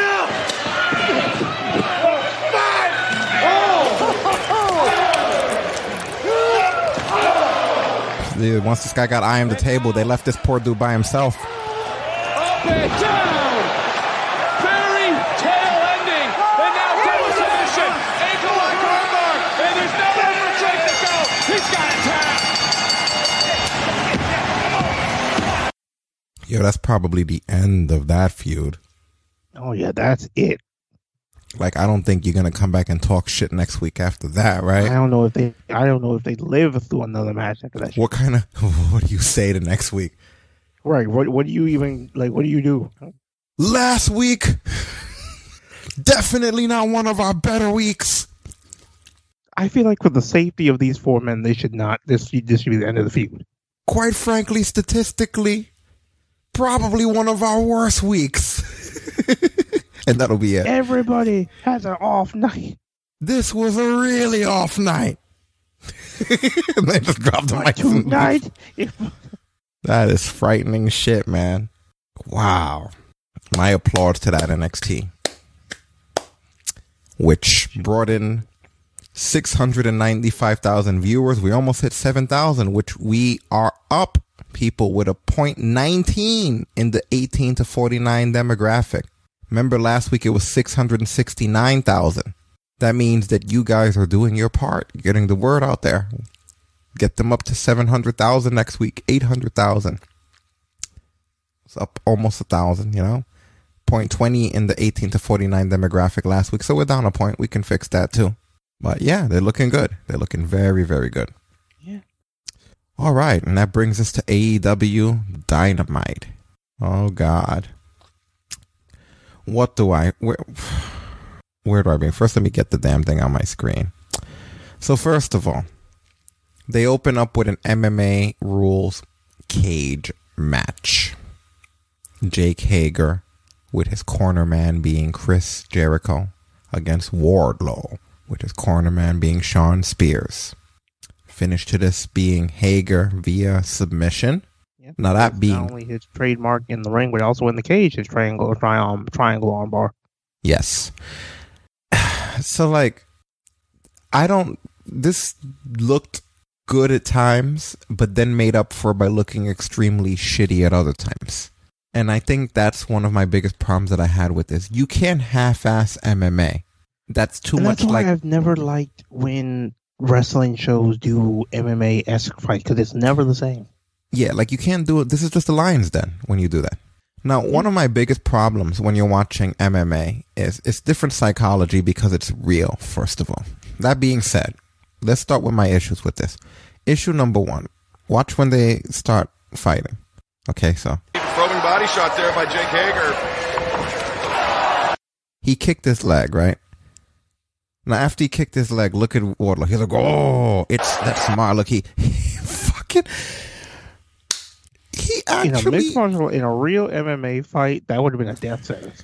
Dude, if you were fighting a trained martial artist in the octagon, a UFC fighter, even a mid-tier fighter, and he kicked you once in your leg, and you hopped on one leg and favored your other leg, like if you stepped on a thumbtack, you'd be dead before you could get your fucking foot back down to the ground. You think you're gonna stand in the fucking octagon holding one leg on one foot?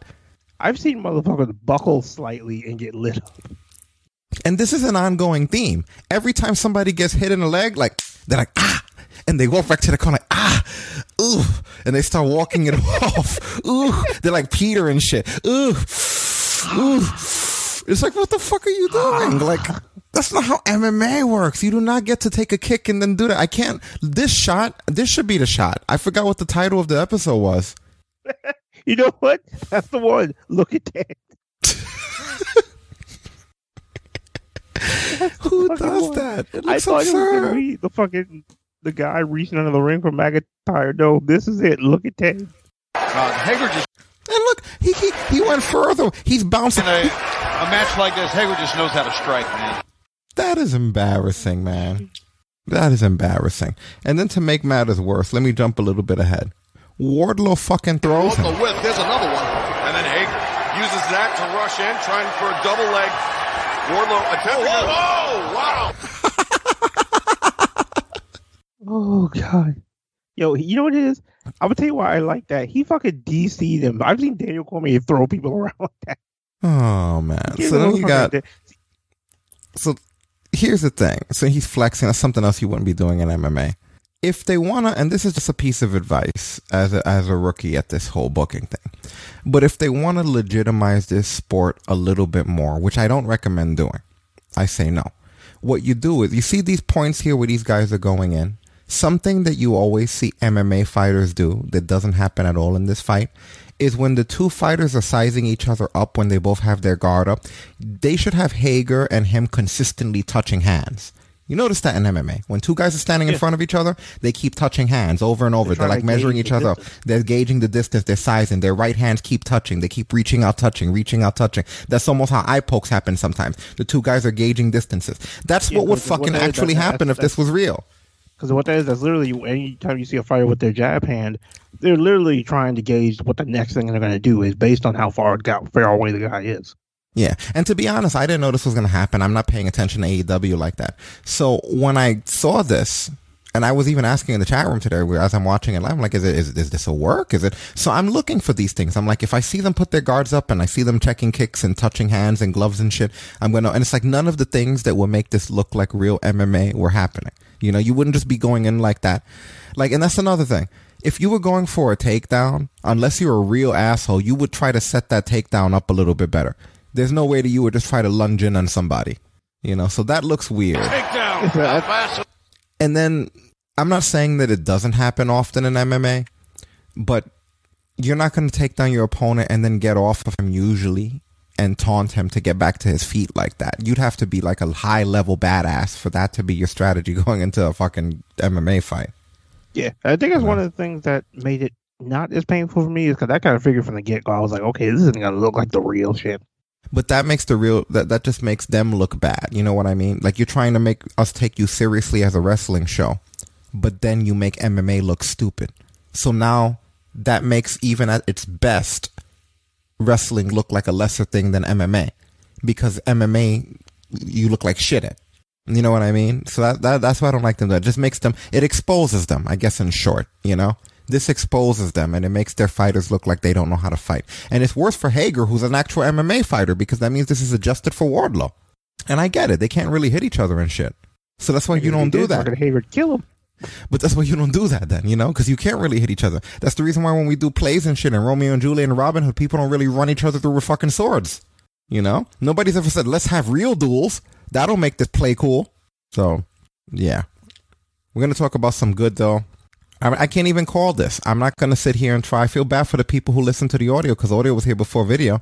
But it's like, I don't even know what to call it. As an MMA fan or a wrestling fan, I literally, in my notes for this, I have Wardlow's right hand followed by, I guess, some stuff. So let's look at it. So it was a good right hand. Oh, big right hand. He said that might be the best route. Here we go. Pressing the attack See? up against the cage. He's got a rock that. You see what I mean by some stuff? Wardlow, he's bringing Hager towards center. He's a straight belt and now a little ground and pound. Remember, no pinfalls in this MMA fight. Ground and pound, but I'm gonna tell you what I did like that Wardlow did though, because it brought me back. He gave him the old Matt Hughes treatment way back in the day. What Matt Hughes used to do, he'd pin people up against the cage, but he'd walk them literally from end to end and then slam them. Yeah. It used to be my favorite fucking thing because I remember when he picked him up, the crowd would start coming to their feet because they knew they was about to get ran to the end. I saw him walking up and I was like, he just Matt Hughes this motherfucker. Yeah, this whole thing was just strange. that's all. I think you're right because Look at how he rolls through on this. On top in that mount position. Let me turn this down a little bit. Look how he rolls through this. Now the cross arm breaker. If Hager's grip breaks, this Oh no, Hager sat through it, rolled through it, I should say. No pins. We know, JR. Pressure on that bicep by rolling like that with his elbow. I love the way every time somebody gets top mount, JR has to remind us that there's no pins here. No pins, like we know, JR. He was on top of him the whole time before that. The ref would have been counting. It would have been like 18. They should have swerved us and had a pin. How cool would that have been if right there a ref would have slid in and just been like, 1, 2, 3. Oh, we fucked him over, huh? Disrespect MMA and wrestling. Become real heels. I'm going to show you Wardlow because I thought that this was hilarious. Watch this. Wardlow, look at him carefully. Wardlow is blown up in a gimmicked MMA match. Look at Wardlow. Boy tried to get him up and he couldn't. I was about to say the thick shoulders and arms of Wardlow don't play into that. But that lower body strength of Hager allowed him to keep it locked in at least momentarily. And now Wardlow. Again, the referee's got to be cautious in what she is seeing in this. Wardlow's blown up. That's what I'm seeing. Wardlow became the new Dada 5000. And then it gets bad again. As if it ever got good. Look what they do here. Even Taz has to corpse here. That's how silly this shit becomes. Wardlow. Oh my God! Wardlow. Oh, the powerbomb into the cage. This is Wardlow's pro wrestling instincts kicking in. This. Oh my God! Hurricanrana. What the hell? The athleticism of the. He's like, wait, why here? He said, what the hell? Went after the Hurricanrana. That was fucking great. It wasn't good. I'm not gonna lie to you, man. It wasn't good. So I've then, seen worst worked MMA, but yeah, that wasn't good. Yeah. So then afterwards, Jerry was doing MMA and TNA, so I mean, yeah, me too. So then afterwards, there was going to be a sign of respect here. It almost looked like between the two guys. I don't know what there was to respect about this, but at least in the storyline, there was. Had themselves a slobber knocker here tonight. Yeah, little show of respect here. Yeah, you're right, Tony. Oh, whoa, my God! Shawn Spears came in and ruined this moment. They looked like they were. And then Jericho had to come in. Wardlow's got to go back to work on Chris Jericho. Jericho being double teamed in a violent way. Wardlow, who's just put to sleep by Jake Hager. And this thing broke down quick as soon as this thing ended. Absolute pandemonium here. Everybody gets to fight in the octagon. That's usually what happens, right? Man, that's what happened when Khabib embarrassed all of us. Of course, you got MJF in there. And look at this. Dean Malenko. Dean has seen enough. He pulled MJF off that injured arm of Chris Jericho. Look at this. MJF threatening to punch Dean Malenko. Dean has had his share of health issues. That's no secret. MJF knows that. Don't do it, Max. Don't be stupid. Yeah, walk away, Max. Oh, you son of a bitch. Wow. I fucking love when JR does that. Thunder Rosa wants to fight MJF in a cage now because of that. First you want to fight people in a cage. Now sit down, woman. All right, you need to get your buddy before you start talking shit. All right. The thing is that Thunder Rosa wants to fight MJF in a cage, and Cyborg wants to fight Thunder Rosa in an MMA match. Rosa might be safe for fighting MJF. Thunder Rosa does MMA, right? I've heard off and on she's done it, but not nowhere near as much as fucking Cyborg has been doing it. I mean, we watch the kind of people that put Cyborg through walls, but I don't know if Thunder Rosa categorizes them. I mean, we've seen people beat the shit out of her. Well, that woman who beat the shit out of her is not human. That's true. Wasn't she the one who sat up into a punch? Was it Cyborg who got hit so hard that she sat up like, I'm okay, and then got hit? I don't know if that was Cyborg. I think it was. Could have been. When she fought Nunes, I think. She got hit so hard that she was on the ground. Oh, yeah. And then she sat up like, don't worry, I'm okay. Yeah, that was her. Well, It's unfortunately for Thunder Rosa, she is not Nunes, so Yeah. Fight MJF instead. MJF one. Because I'm saying, you don't want to make Rose cry. You don't want to make George cry, Rose. Yeah, you only have to worry about small animals if you fight him. And you're not a small animal. Cyborg will punch a hole through your fucking face. Anyway, next we get a 2-on-1 handicap match. Darby Allin against the Men of the Year. Ethan Page and Scorpio Sky. And he's coming up. You didn't call him Scorpio Sky and friend. Oh, shit. Yeah, I guess so.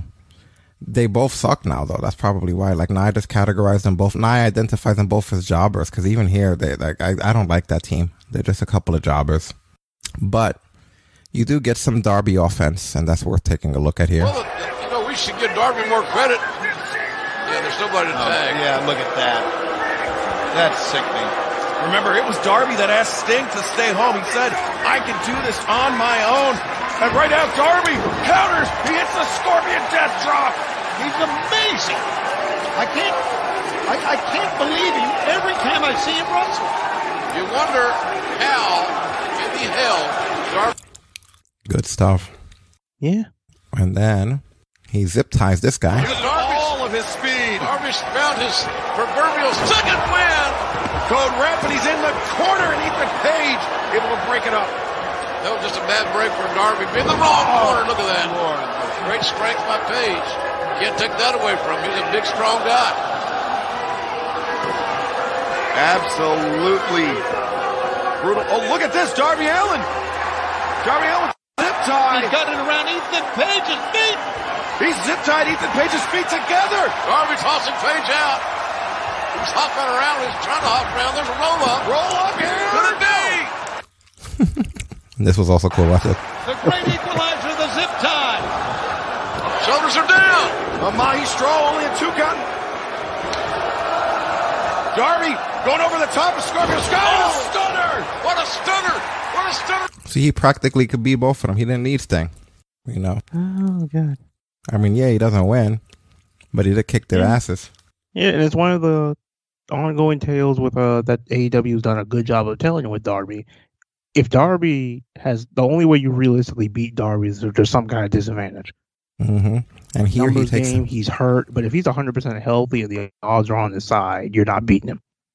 Yeah, this is the only scenario where either of those two are going to beat Darby Allin.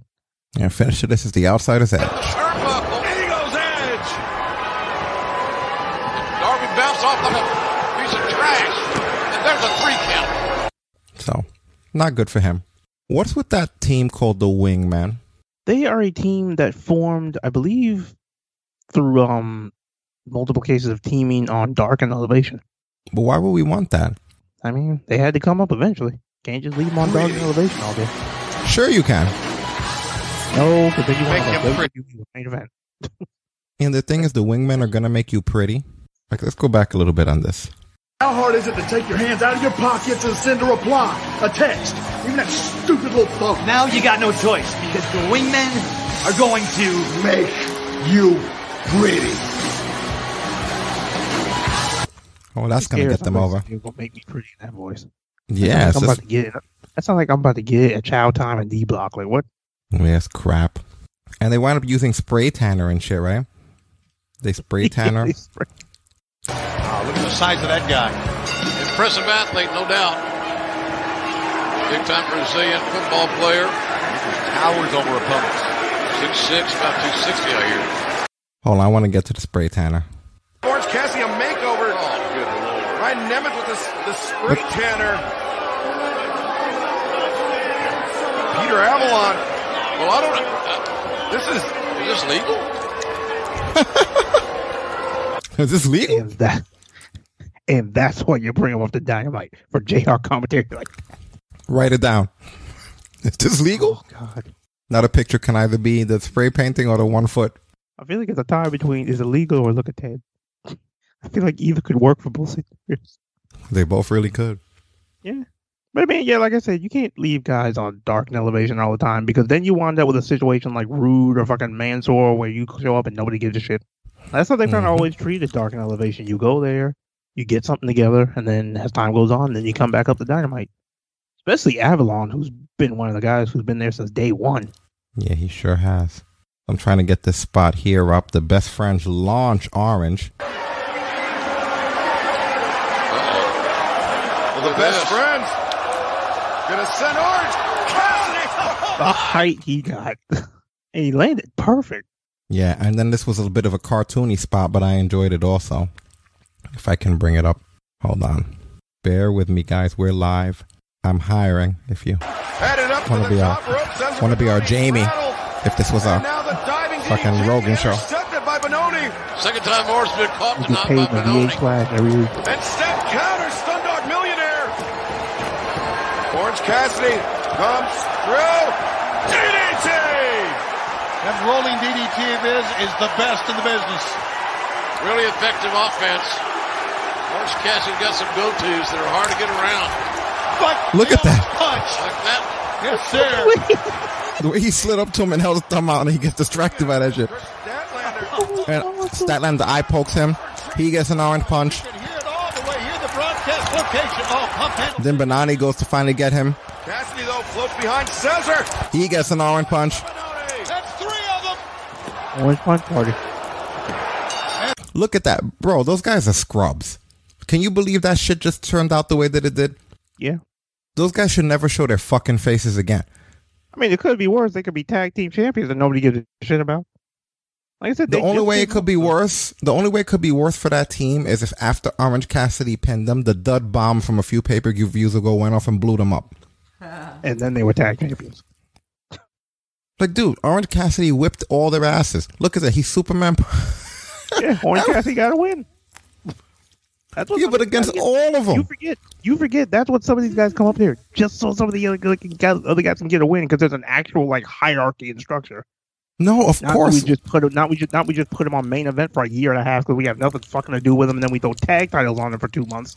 Yeah, but this is different. He got a win on not just one guy, but the whole stable. They all got in there, and he hit them all with their finishers. Were you not entertained?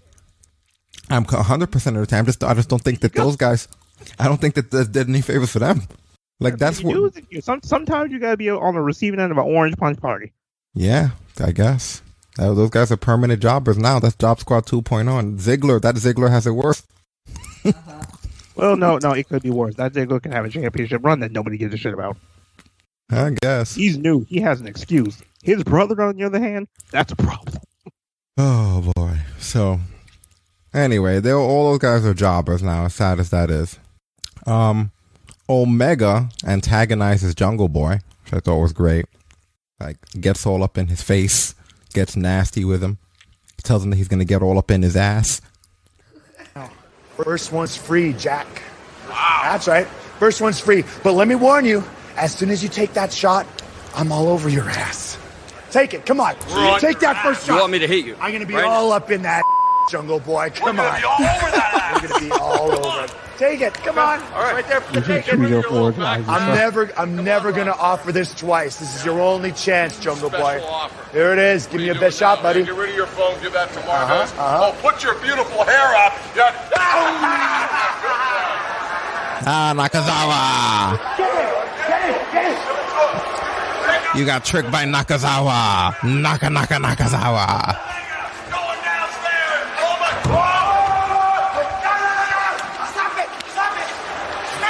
The best part about this comes up next. Totally worth it. Look what they do here. Look at that. Omega kicks Nakazawa into Jungle Boy. He sacrifices him into Jungle. They fucking drive off without him. Yo, poor fucking Nakazawa, man. All I'm saying is to hit you with that logic from earlier. The fucking pretty guys, they're jobbers. Nakazawa, he's a fucking jobber. Sometimes you gotta pay your dues. You never know. They sacrificed Nakazawa and drove off. Nakazawa jobbed his way to success. I ain't giving up on Pretty Avalon. Fuck that. Oh, man. The antics here, boy.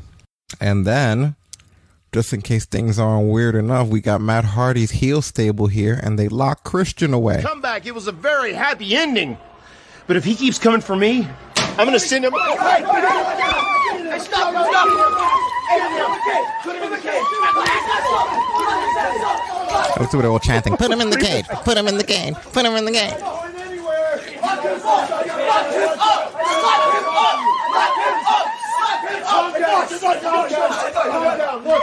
I want to talk to you. Open it up. I want to talk to you.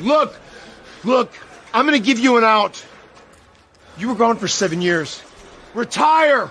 Go home. Spend time with your daughter. I'm going to fund it. This check was your retirement fund. Here, take this. Listen to me very closely. Matt! Open this cage, you piece of Open it right now. That's not going to happen. Maybe a little alone time will give you some perspective. Because if you keep coming after me, I'm going to end your career. Are you? Permanently. The only thing that would have made this better for me, the only thing that could make this better for me at some point is if at some point he brings up the fucking feud with Edge. I don't know how they could pull it off, but I feel like at some point they could work that shit into it. It would be so fitting because it's fucking Christian. I'm sure they're gonna. They can't resist talking about WWE shit in this company. It's like it's impossible for this to keep going on without it coming up. I promise you. Yeah, they make it so fucking easy. But so next we get a tag team match. The Factory's Aaron Solo and QT Marshall with Nick Komoroto against Brock Anderson and Cody Rhodes with Arn Anderson. This is the Brock Anderson debut. Unfortunately, you would never know that because it gets diluted in this shitty angle with all of these Nightmare Family rejects and this whole thing that nobody cares I was about. focused on Brock and not nothing with this angle. I guess. Jumping by the end of this match. All right, well, if that's the case, let's throw some. What do you like about him? Let's put some Brock Anderson shit on the screen. Let's look at Brock Anderson. Our referee that time. Brock's got Susie up on the shoulder. You know, he has his fundamentals. Doesn't look solid. Good backdrop. I said, you remember your first match? He said, I sure do. Go ahead. You know, I mean, you expect him to. No payoff. Yeah, he's orange scared. Nice gut wrench slam there. You know. Boy, strong. Has a good look to him. Oh, look at that. QT, I think it's funny. QT hits a spine buster and then looks at Arn. I thought that was a really cool moment. Arn Anderson, the double-A spine on the pine. How ironic is that? Cover here. Not ironic at all. It was spiteful, Jim. Brock Anderson and Cody Rhodes versus QT Marshall, Aaron Solo, and picture-in-picture. The end. No, we're not going to get picture-in-picture today. Ain't about the picture-in-picture. That's fuck you. Mm-hmm. He looked good. He was solid. Yeah, he goes over with a jackknife, right? Oh yeah. Mm-hmm. So looking for it. I need to see more of him to really determine where he is. That kid definitely that was a good first start for him for sure. Mm-hmm. You get to hear a little bit of Andrade. Pro wrestling that AEW holds two of the greatest championships that have ever been created, and they're new, and they're hot, and they come with a lot of money. The AEW World Title, TNT title. I would assume, without sounding overly stupid, that's on your radar. Yeah. This is my next goal. I want not know. I deserve opportunity for the TNT title or for the AEW World Title. This is my next step. Another amazing surprise, and we see a lot of on Dynamite, was the fact that you were presented by Vicky Guerrero. Person I've known forever, seemingly. Many things. She understands the business. She's smart. Yo soy tercera generación. Ella creció con Eddie Guerrero. Conoce la familia de Eddie Guerrero. He was basically saying that she knows wrestlers. She came up with Eddie Guerrero. This is why we have a great connection. So we got Andrade. Get to hear a little bit more of him. His English not so good, as we already know. Yeah. Penelope Ford against Julia Hart.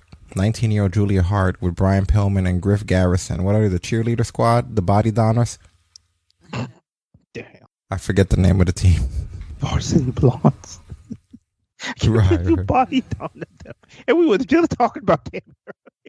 Yeah, you know, the celebration of Tammy getting free. Oh, shit. You know, that's what we need, you know. She should come and manage them. Have her come and manage this team. No, don't you fucking do that. I'm for it.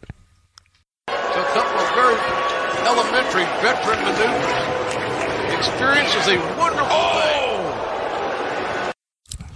Ford looking nice is always in nice form. Yeah, first time we've seen her back in a little while, so good to see her moving good again.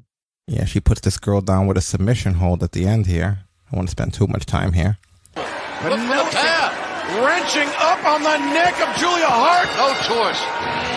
Julia Hart gutted it out for as long as... Come on now. Let's go. Yeah, the young lady, 19, she's going down here. Penelope break the hands. You got to get the hands off her. She's going to risk permanent injury here. This is absolutely uncalled for. The Varsity Blondes. Well, we see the main side for now. Yeah, broke her off. Yeah, put her away with a much better looking version of last year. Mm-hmm. And then pretty much Miro shows up, right? Good old Miro. Yeah, reunited with an old friend. Mm-hmm. With his old stable buddy. But I'm here. I am here, the TNT champion, undefeated. God's favorite champion. God's favorite champion. Don't you know the hard time that this woman has been through? The wedding, her husband being injured.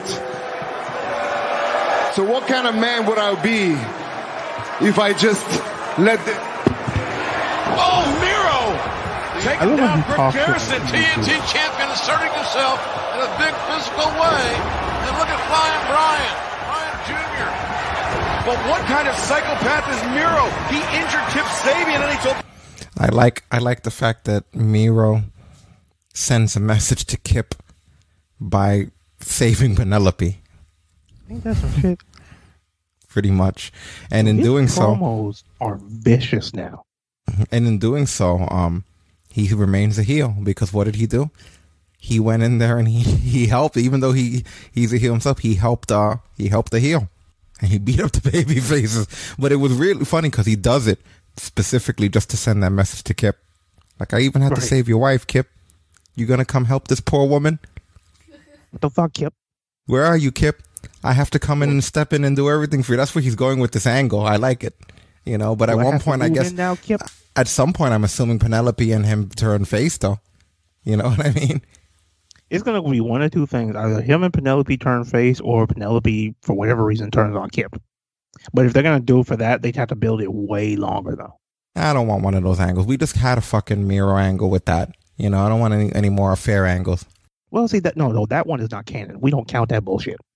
That was a good angle. It was good shit. But it was on Raw, so it's not canon. Finally, praise him.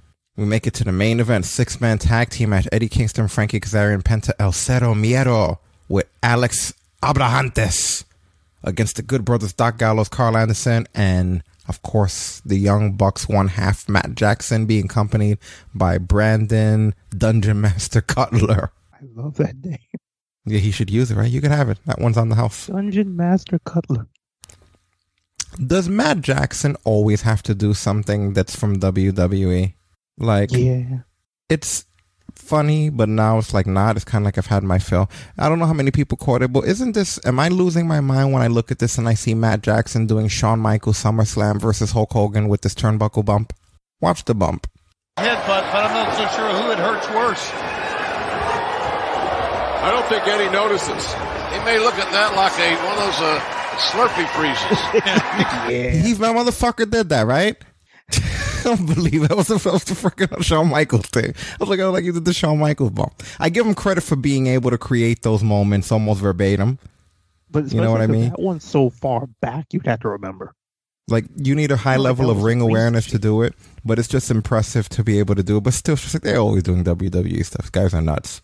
What else did we have here? I don't want to spend too much time on the match. I will say that the match overall was really good. I mean, obviously, what else are you going to get from these guys but a fantastic match? With Eddie Kingston has improved greatly from when I first started watching him. Mm-hmm. And of course, the match is telling a solid story. So, you get your Bullet Club guys out there. Again, I'm not huge on Kazarian by himself, but it's still cool that he is out there. At one point, for me, it's only because it's been so long since I've seen him by himself. I have to get used to it again. Yeah, it's been literally years, Like freaking Suicide first showed up in TNA when he was still by himself. We don't have Phoenix, unfortunately. Yeah, he is still out injured.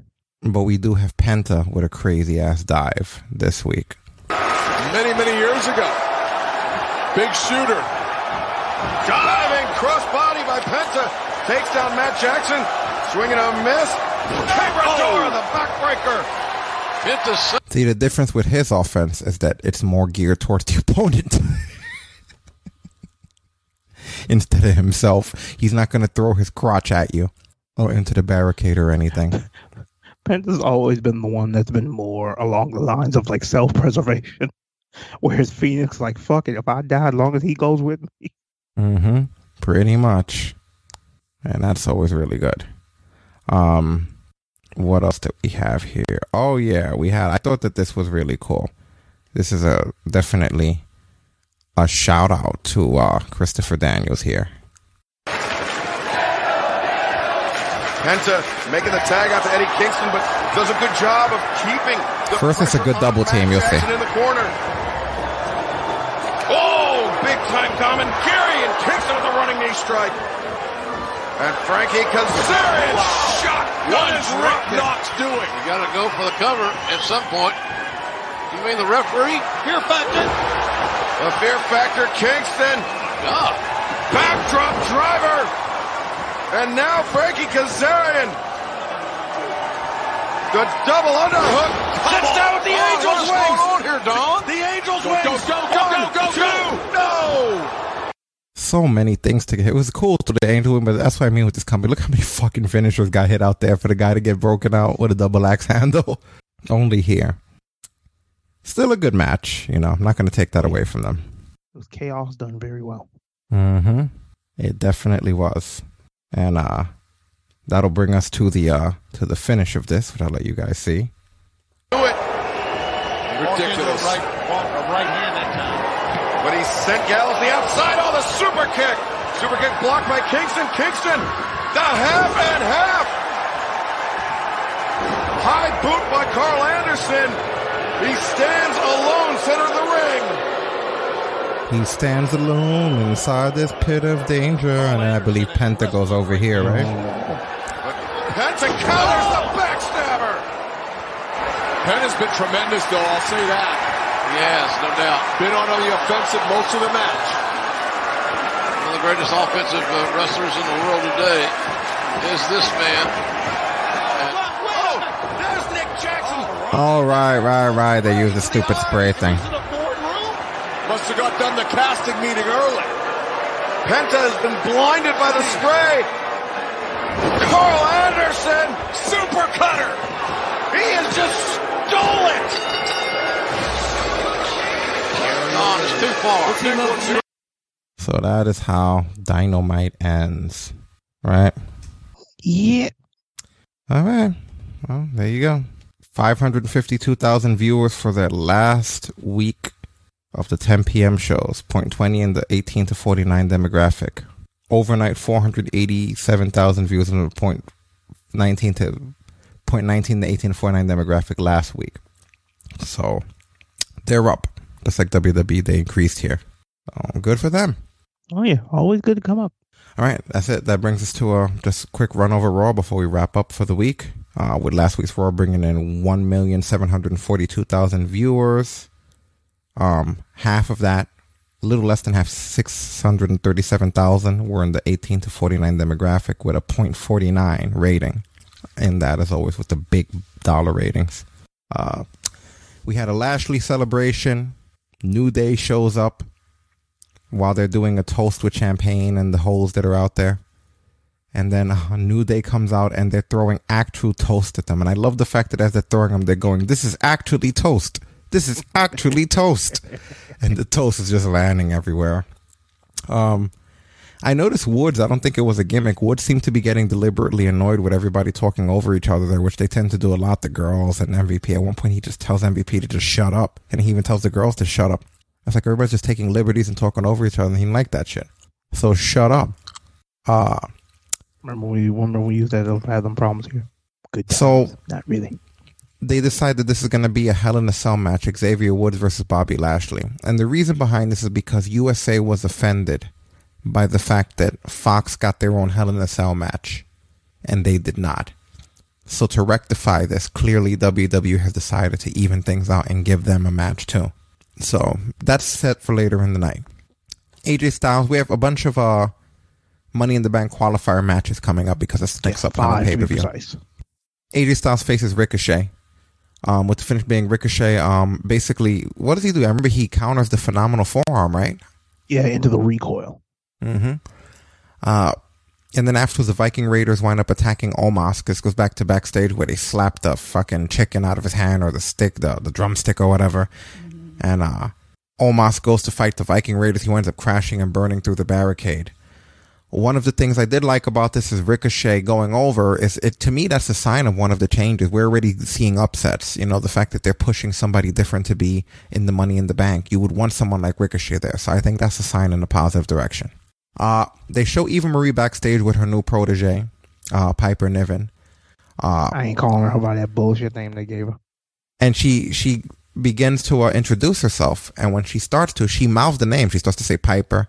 And Eva Marie interrupts her, and she's actually mouthing. She's going, Piper Niven, but like she's like, your name's Doudrop. Now, I know a lot of people are going to complain about this angle, and I'm going to, for the first time, be on the opposite side of the spectrum of you all, and I'm going to say I don't mind this for a couple of reasons. The first being that it's not like her name was changed to Doudrop, where we have amnesia of who she previously was, and now she's Doudrop, and she was never Piper Niven. They're acknowledging it. This is an angle. It's a storyline. Her name is still clearly Piper Niven. Otherwise, they wouldn't have even had her mouth it, and they wouldn't have had her draw attention to the fact that she was being named. If their intention was for her to have a new name and them to brainwash you, they would have just had her show up as Doudrop and never acknowledged anything about there being a name problem. The fact that the storyline, Piper Niven, and a heel move by Eva Marie is to call her Doudrop and have everybody be like, Doudrop, what the fuck? Including her. It's a storyline. It's an angle. It doesn't bother me. So that's one of the reasons why. If it would have just been, fuck it, your name's Doudrop and that's it, that's one thing. But when it's a storyline where you can see that the babyface doesn't like it and isn't with it, and it's like, obviously this is going to get resolved at some point, they're not going to keep her Doudrop. You can visibly see that that's where this is going. So I no longer have a problem with it. I'm not going to complain about a storyline. The other thing is, the usage of Eva Marie doesn't bother me either. That's a smart use of her. No one fucking wanted to watch her wrestle. She can't wrestle for shit. All of her matches were always terrible. But she's a hot piece of ass, which they're well aware of, which is a draw for television. And when you're trying to draw ratings, what better than a hot piece of ass? So you have a girl who could work, and then you have a heel manager managing her. You have a fucking storyline. There's nothing wrong with Eva Marie being out there. No one ever said she's ugly. So, I mean, everyone's problem was that she's wrestling, taking time from up-and-coming talent that can otherwise use that spot to elevate themselves. How did they solve this problem? They put her with an up-and-coming talent that can use that slot to elevate themselves, have her as the manager for Eye Candy, and give them the fucking Doudrop angle. There's like nothing here. No one lost. Everyone gains here. Everyone wins. You get to see Eva Marie. You get someone from NXT who gets to get a call up and get notoriety and get acknowledged.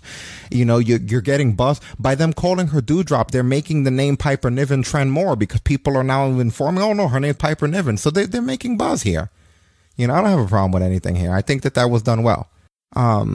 Which, by the way, I think it was a good Raw. I don't really have any complaints for Raw. I like, other than we're running late, so I can't spend too much time about it. This was a good Raw. You know, my biggest concern was that this girl's name was really going to be Doudrop. You know what I mean? It was just going to be like, that would have been fucking offensive. But it's like literally when they're going Doudrop, and then you have commentary, when you have the babyface commentators saying that this is shitty, and the heel ones are okay with it, that automatically tells you that that's not going to stay that way. What else? So then you have. Well, go ahead. One thing about that angle, Here's the only problem I have with it. First of all, I'm one of those people. It's not even the wrestling for me. Eva Marie's existence just bothers me. But the problem I had was when this Raw started and they announced this, because it was a tag match between, I think it was her and Piper versus Asuka and Naomi. They even went as far as to have it on the fucking nameplate of the match graphic. Right, but that's no different than with Britt and Reba. They can't even act like they don't have their own fucking network and don't know this is Piper Niven. If you don't know what her name is, don't put the shit up there till they say what her name is. Yeah, but they do the same thing with Reba and AEW. And not only that, now AEW is connected with the same universe as Impact, where we know for a fact that she was Rebel, she was in the Menagerie, and in a bunch of other stables, she was in the Dollhouse, and they still fucking act like she can't work and everything. It's just, like I said, it's just, for me, this is just a storyline. And they're calling her Doudrop because that was her official name. For all we know, it's already over. At the end of the match, she abandoned her, right? Because essentially what winds up happening. They better hope this is fucking over. Yeah, because essentially what winds up happening is I watched steal the show in an NXT UK title match. I don't need Doudrop. The problem with it is there's going to be very few people who see it that way, and more people are just going to get pissed off. Yeah, I don't think there's going to be that big of a deal. I think they're worrying too much. They just need to let this run its course. It might be over. She abandoned her because you let shit run the course with this company, and they have a bad habit of shit running its course and ending horribly. But I think it might already be over. Again, she came out, she had the match. For anyone who doesn't know what happened, and she kept tagging. Like, she kept basically, whenever Eva Marie would tag in, she would only tag in for covers and to get credit, and then she would tag back out and let freaking Piper do all the work. Essentially, what winds up happening is she abandons her. When she goes to tag, she jumps off the apron and lets Eva Marie take a pin. So it might be that next week she's Piper, and then Eva Marie, being in this manager role, brings somebody in, someone else from NXT, to now fuck her up for doing that. And now you have a feud. You have Piper Niven versus it was just a trick to bring two girls up from NXT, and then you have Eva Marie there managing it. You know what I mean? That's what I think they're gonna do. But then I could also see it being easily. She managed to piss Piper off a week into being a partner with her. How we know it's not going to happen with the next girl that comes up? Because clearly Eva had enough intelligence to know who the fuck this is before she actually comes up. Yeah, but that was just for the thing. Just the fact that she was back in the first place bothered me. And now we have this shit where it's like they've been a team for a week and already turned. Yeah, because I don't think that was the point. Wasn't for them to be a team. The point was to have a storyline. Remember the rule? No more cold booking. The rule was to have a storyline. Who the fuck she was supposed to come up with and not have Piper Niven waste a week of her time on the main roster? She didn't waste a week. She got an introduction. She abandoned Eva Marie, and it gives you a storyline instead of having just you're saying you rather her opponent just come up and wrestle, which is what we don't want. Instead, and I'm saying if they do this because we don't know. Instead, we have potential for an angle here where next week she gets somebody else that she can call up, and she actually stays with this person. No, that's what I'm saying. The person who she's actually supposed to be with. Instead of it just being a week of them having to pretend like they don't know who Piper Niven from NXT UK is. Because that's all it was last week.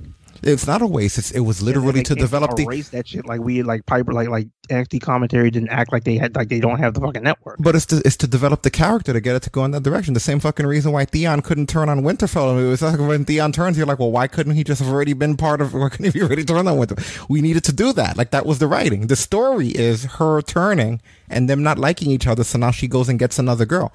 Otherwise, it would just be her showing up, managing some heel. And then Piper just showing up to fight her for no reason. Whereas now we got an angle. Like, if they were going to do that, why even take Piper from NXT UK? To keep her up here. No. I think you misunderstand me. I think you're misunderstanding me. Like, Piper being brought up here is permanent. What I'm saying is that the story is that Eva Marie brought Piper up here as her girl to push, not realizing that calling her Doudrop was going to piss her off. Now she's turning. Eva's angry. So she's going to retry, go back to NXT in the story and get somebody else to bring up here. And now that person's going to fight Piper. As a result, whether or not that they eventually get rid of Eva Marie, who gives a fuck? They could keep Eva Marie with the feuding person of Piper, whoever they decide to bring up. But what I'm saying is now's a good spot. You're using Eva Marie to get two girls up. Nobody goes back down. I hope to God that you're right because I'm not saying I'm right. I'm saying that this is what I would do. I'm saying this is how I would use Eva Marie. I'd be like, you fucking turned on me and you left me on the apron. Now, if there's somebody in NXT that Piper hates, now she goes and gets her. Now, boom, we got two call-ups. We had a storyline on. The two of them can fight. And if it works out, you could keep Eva Marie in her corner, or it could have just been that Eva Marie was there just as a device so that you got these two girls on Raw feuding. But either way, I thought that's what they were doing, where it's like now she's going to have to go get somebody to fight Piper for doing that to her, and you get you get two new girls. Well, I hope to God it is, because we have seen multiple occasions. They don't think with even a quarter of the level of intelligence we do. I think that's what they would do. I think that's what they should do. And I think that you keep Eva Marie. Call up, fuck this shit. No, I think that's exactly what you do. If otherwise, I'd be pissed. Like if it's just all right, we call her up, we have her come do drop, and that was the end of it. Then yeah, fuck off. But no, I'm almost 100% sure that there has to be another girl that she's going to be facing. And Eva Marie will just down the road, if she sticks around, she'll be like a Vicky. She'll be that girl who always gets another girl or has another project or someone she's working on. Because you need people like that to do these call-ups. People just coming through the curtain doesn't work. You need like 3 or 4 people who are scouting talent, like in Eva Marie, who bring them up for different reasons. I hope so. You know, for me, yeah, best case scenario is that option where Eva just fucks off after this shit. Yeah, no, worst case scenario is that, I brought Piper up, now I take her back down. You can't take her back down. See, that's the thing. Any scenario for me, Piper staying up works. Yeah, no, I don't think that was her call-up. She's here. Having to suffer through Eva Marie's fucking existence. Yeah, I don't know if I dislike her that much. As long as she doesn't wrestle, I could look at her all day. See, you know what it was? I stopped... It was that. It's so funny how far back my hatred for her goes. It was that moment when they tried to pair her with Fandango, and all the bitch did was walk across the stand. And I'm like, "But you can't twirl or nothing." Like something about that. I don't know why that rubbed me the wrong way, but ever since then, I was just like, "No, none of you." And especially because we got all these promo packages for her, and I'm like, "See, I just." Because we've seen them just throw people up there for no rhyme or reason, so we can't even say that they need somebody like a Eva Marie scout, because they've brought 5-6 people up at one time with nobody to manage or scout them. So it's like I can't even say they do that. Like I hope to God this has such a fucking payoff, because if they call somebody up and it's like some random from NXT we've never even seen or hasn't won a match since the fucking Stone Ages, it's going to be just. If, as far as I'm concerned, if they do what I'm asking, bring another girl up that she's not going to try to fight her, that it's extra. But as far as I'm concerned, like we already got our payoff. Like we got Piper Niven on the roster, and then she broke off of Eva Marie. To me, it's good. As long as they don't just come back together, as long as there's no version of that remains, like I'm fine with it. Like, see, that's what frightens me. They'll do it. If it's a fucking thing where she jumps off the apron and then next week we see them backstage and she's like, "Listen, you can't go doing shit like that to me," and then I'll be pissed. See, that's the problem. I see that little fake ass apology. I'm sorry, I didn't mean to call you that. And the next thing you know, they're back teaming, because we know they'll do shit like this. We can't even act like they won't. Let's have a look. They had us think they killed Shayna on Nashville television, and the next week they was like, "Oh yeah, she'll see you at Hell in a Cell." Okay, all right. Well, I'm gonna cross my fingers on this one that this is definitely going somewhere. I have faith. Fingers and toes at this point, because I want to believe you, but I fucking have a hard time with this company. Oh man. Anyway, I'm so fucked up with the show I can't even see the good anymore. So Rhea Ripley gets called out by the authorities for her behavior. The authorities being Adam Pearce and Sonya Deville, and then Charlotte comes out. And long story short, Rhea versus Charlotte is going to be a Money in the Bank rematch. I don't know why that's always allowed. All right, well, I feel you fucked me over. All right, well, we have an idea. Next pay-per-view, you guys will have a rematch. Make this more realistic. You know what? Because Charlotte should be like, no, the rematch should happen tonight. Even if they don't do it tonight, she should demand it anyway. From a realistic perspective, the rematch should happen tonight. That's an entire month of her having the title. That's an entire month of her making more money than me. She shouldn't get that because she screwed me over and threw the match away. Why does Rhea get to hold the title for a whole month, making more money than I do? Because people forget that's what it is. You have the title, you make more money. So why is she just given a free month? She'd have to defend the title at a pay-per-view anyway. That's what champions do, right? If you don't defend the title 30 days, you relinquish it. Am I right? Not in this company, because remember, fucking Rudolph had the shit for 83 before their first defense. Yeah, you see what I mean? It's just because then also you remember that whole no automatic rematches thing. You see why I'm worried about that Eva Marie Piper Niven shit? Because of shit like this, they can't even keep up with their own simple rules. How am I supposed to believe they keep up with storylines with actual complexities? All right, well, we'll see. Orton versus Morrison qualifier match. I can't believe Morrison goes off with fucking Starship Pain. Part of this is because of the New Day bullshit. And actually, I'm sorry, not the New Day. Miz squirts fucking Orton. And this distracts him. And then Riddle scoots out after Miz. And Riddle scooting after a man who's wheeling away from him. You have a high-speed wheelchair scooter chase. And amidst the pain, Starship Pain happens. And Orton misses his Money in the Bank shot. Can we just get Orton just to punt the holy shit out of Morrison just one good time for this angle, please? Because I've never been more tired of seeing him. He's only in this match because they need a fucking spot monkey. Because that's all Morrison does in Money in the Bank. What? Yeah, that's crazy. If I hear Johnny Drip Drip or MIC, whatever the fuck he called Miz one more time, I swear to God, I'm going to cry. Oh, boy. So you get Alexa Bliss and Nikki Cross against Shayna and Nia, with the finish being Cross getting the roll-up here, the winner of pinning. You know, you get new music for everybody almost in this, aside from Shayna and Nia. Alexa Bliss has a new song. Fucking Nikki Cross is a super. We already showed earlier on the screen, Nikki Cross is a superhero now. They Molly Hollied her. Nia and Shayna are great in this angle. Like, I love how this gimmick has evolved around this. Like, they're the most grounded thing about this. Like, when you look around them, everything is unusual. Like, there's fiends and voodoo dolls, spells and magic, superheroes and Reggie. So it's like they really have like a lot to win tag titles. Yeah, and none of that's going anywhere because from what I hear, Vince McMahon loves Reggie. That's one of his favorite things. He loves Reggie. He likes the way he talks. He likes the way he does stuff. He likes Reggie's shit, you know? Reggie's good shit. I'm surprised. Because this seems like something Vince would like. Yeah, so. Yeah, and of course, Nikki Cross does what she has to do there. She gets her hustle over and updates her wiki page. When she hit this one fucking corner spot and then clacked her fucking wrists together like Wonder Woman, I fell on the floor laughing. Yeah, man, she is awesome. Ching, ching, ching, ching. Matt Riddle has the match of his career. I mean, what can I really say at this point, man? To be completely honest with you, that match probably determined the rest of that guy's career. You know, like this was a great match. I've seen Matt Riddle matches before. I quite frankly didn't even know that he had this in him. You know, and I mean no disrespect when I say that. But this was incredible. Like, this is the main event level of match that we're gonna need from people. You know, like he's able to work the NXT indie matches. Sure, he had a great match with Drew. Like, he had a main event caliber match, and he was able to physically throw him around and deadlift him.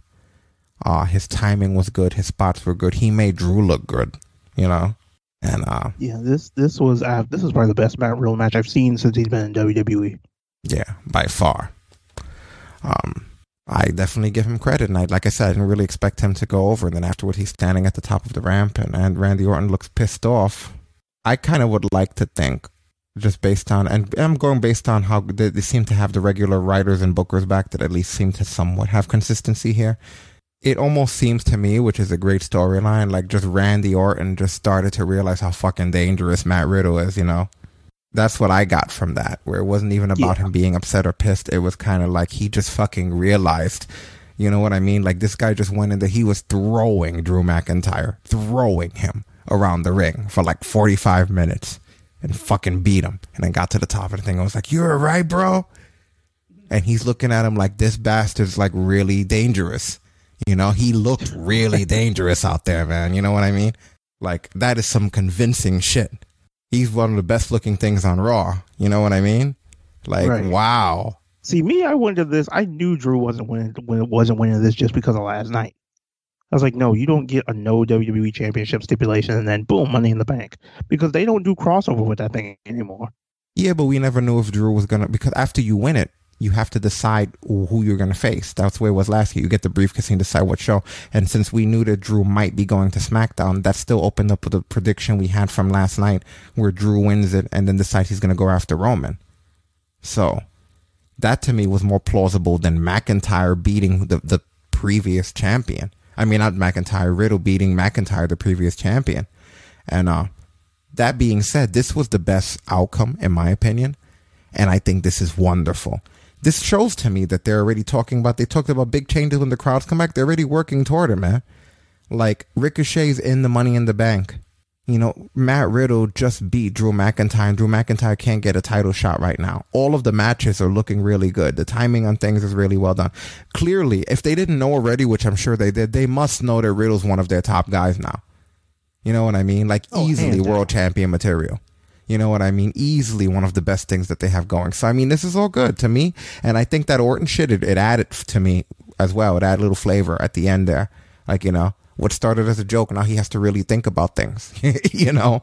Yeah. It's like you have a little, your little sidekick there is a dangerous guy. Yeah. So. And definitely, don't get me wrong, people. I'd like to just 100% be like, yeah, I think it's going to be awesome. I think it's going to be great. But the problem is I've been burned by this place one too many times. Because when Ricochet won his match, my first thought was, okay, they need ladder spots. Kofi's not in this one. Ricochet. Because every one of these Money in the Bank ladder matches, they have to have the spot guy. Yeah, now, but Ricochet you know what? Could win it. Yeah, but nothing in life is ever 100% good or bad. You got to take the good with the bad. And when I count like the last few weeks, I've just been having good. I enjoyed the last pay-per-view. It's been more good for sure. Yeah, I enjoyed the last SmackDown. Way I enjoyed bad. That's my problem. Yeah, but I'm just talking the last couple of weeks. I enjoyed last week's SmackDown. I enjoyed this Raw. I enjoyed the pay-per-view. I enjoyed the NXT. So they're on a good streak. Most of the matches have been good. I don't have really many complaints from them. I can't say the same about AEW. Did I dislike AEW this week as much as I usually have in recent time? Probably not. And that says a lot considering they had a shitty MMA match in it. But if I had to pick by default what the worst show of the week was, then yeah. They didn't do better than anything. They didn't do better than Raw. They didn't do better than SmackDown. They didn't do better than the pay-per-view. They certainly didn't do better than NXT. You know, and I can't even judge whether or not they did better than Impact or MLW. Then they're lucky that I can't. But just right now, just from the main weekly stuff that's televised, without them even being that bad, by default, everybody did better than them, and NXT did much better than them. Oh, NXT smashed everybody. Yeah, and they're never going to be. I don't. Yeah, and I don't think AEW will ever be at the level of NXT. Not this generation.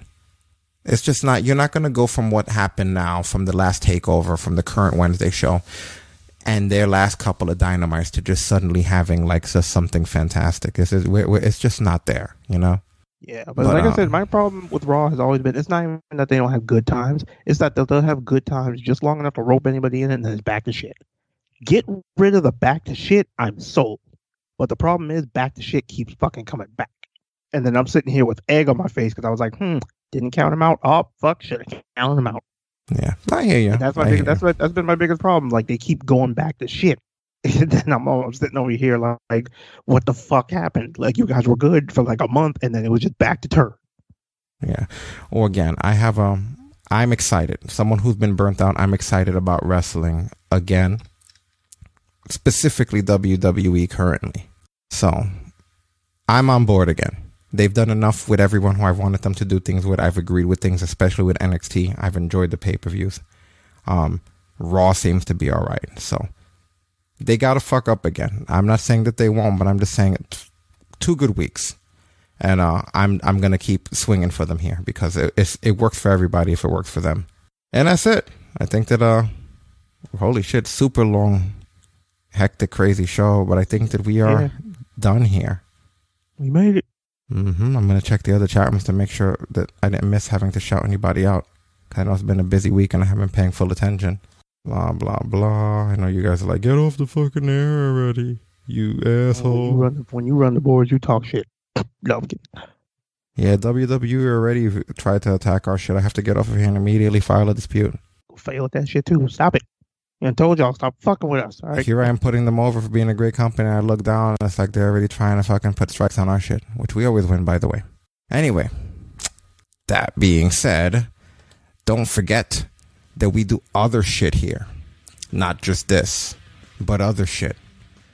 There'll be other streams and stuff throughout the week. Our official game for this community going forward, which I've announced before, is Phantasy Star Online 2 New Genesis, free to all players on Xbox Live as well as PC and Steam.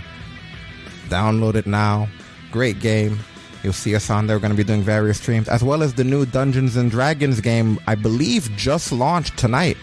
the new Dungeons and Dragons game that they were showing with the Ozzy Osbourne music. So by the time you're hearing this, you'll have access to that, and we'll be streaming that as well. So it's going to be a busy streaming week when it comes to those things. And of course, don't forget Talk Brunch Live next week. Thank you to everybody who has been hanging out with us for this wonderful show, including our buddy Six Slayer and EB Gamer, Stacy's Dreams, Willie V2, Cabby Gon, George Z, King Quest, Tunes 2, as well as all of you that have been listening on iTunes, Stitcher, TuneIn, SoundCloud, iHeartRadio, all of the various podcatcher apps, and those of you on TalkBrunch.com, Twitch TV, Facebook.com. Ladies and gentlemen, you've been listening to Talk Brunch Live, episode 465, hosted by yours truly, Rick Dara, a.k.a. Captain Brunch. I'm fucking getting married in a week, and I can't wait. For myself and my co-host, Destin Soul Glow Frazier, we're out of here. Bring rice, bitches. Shut it down.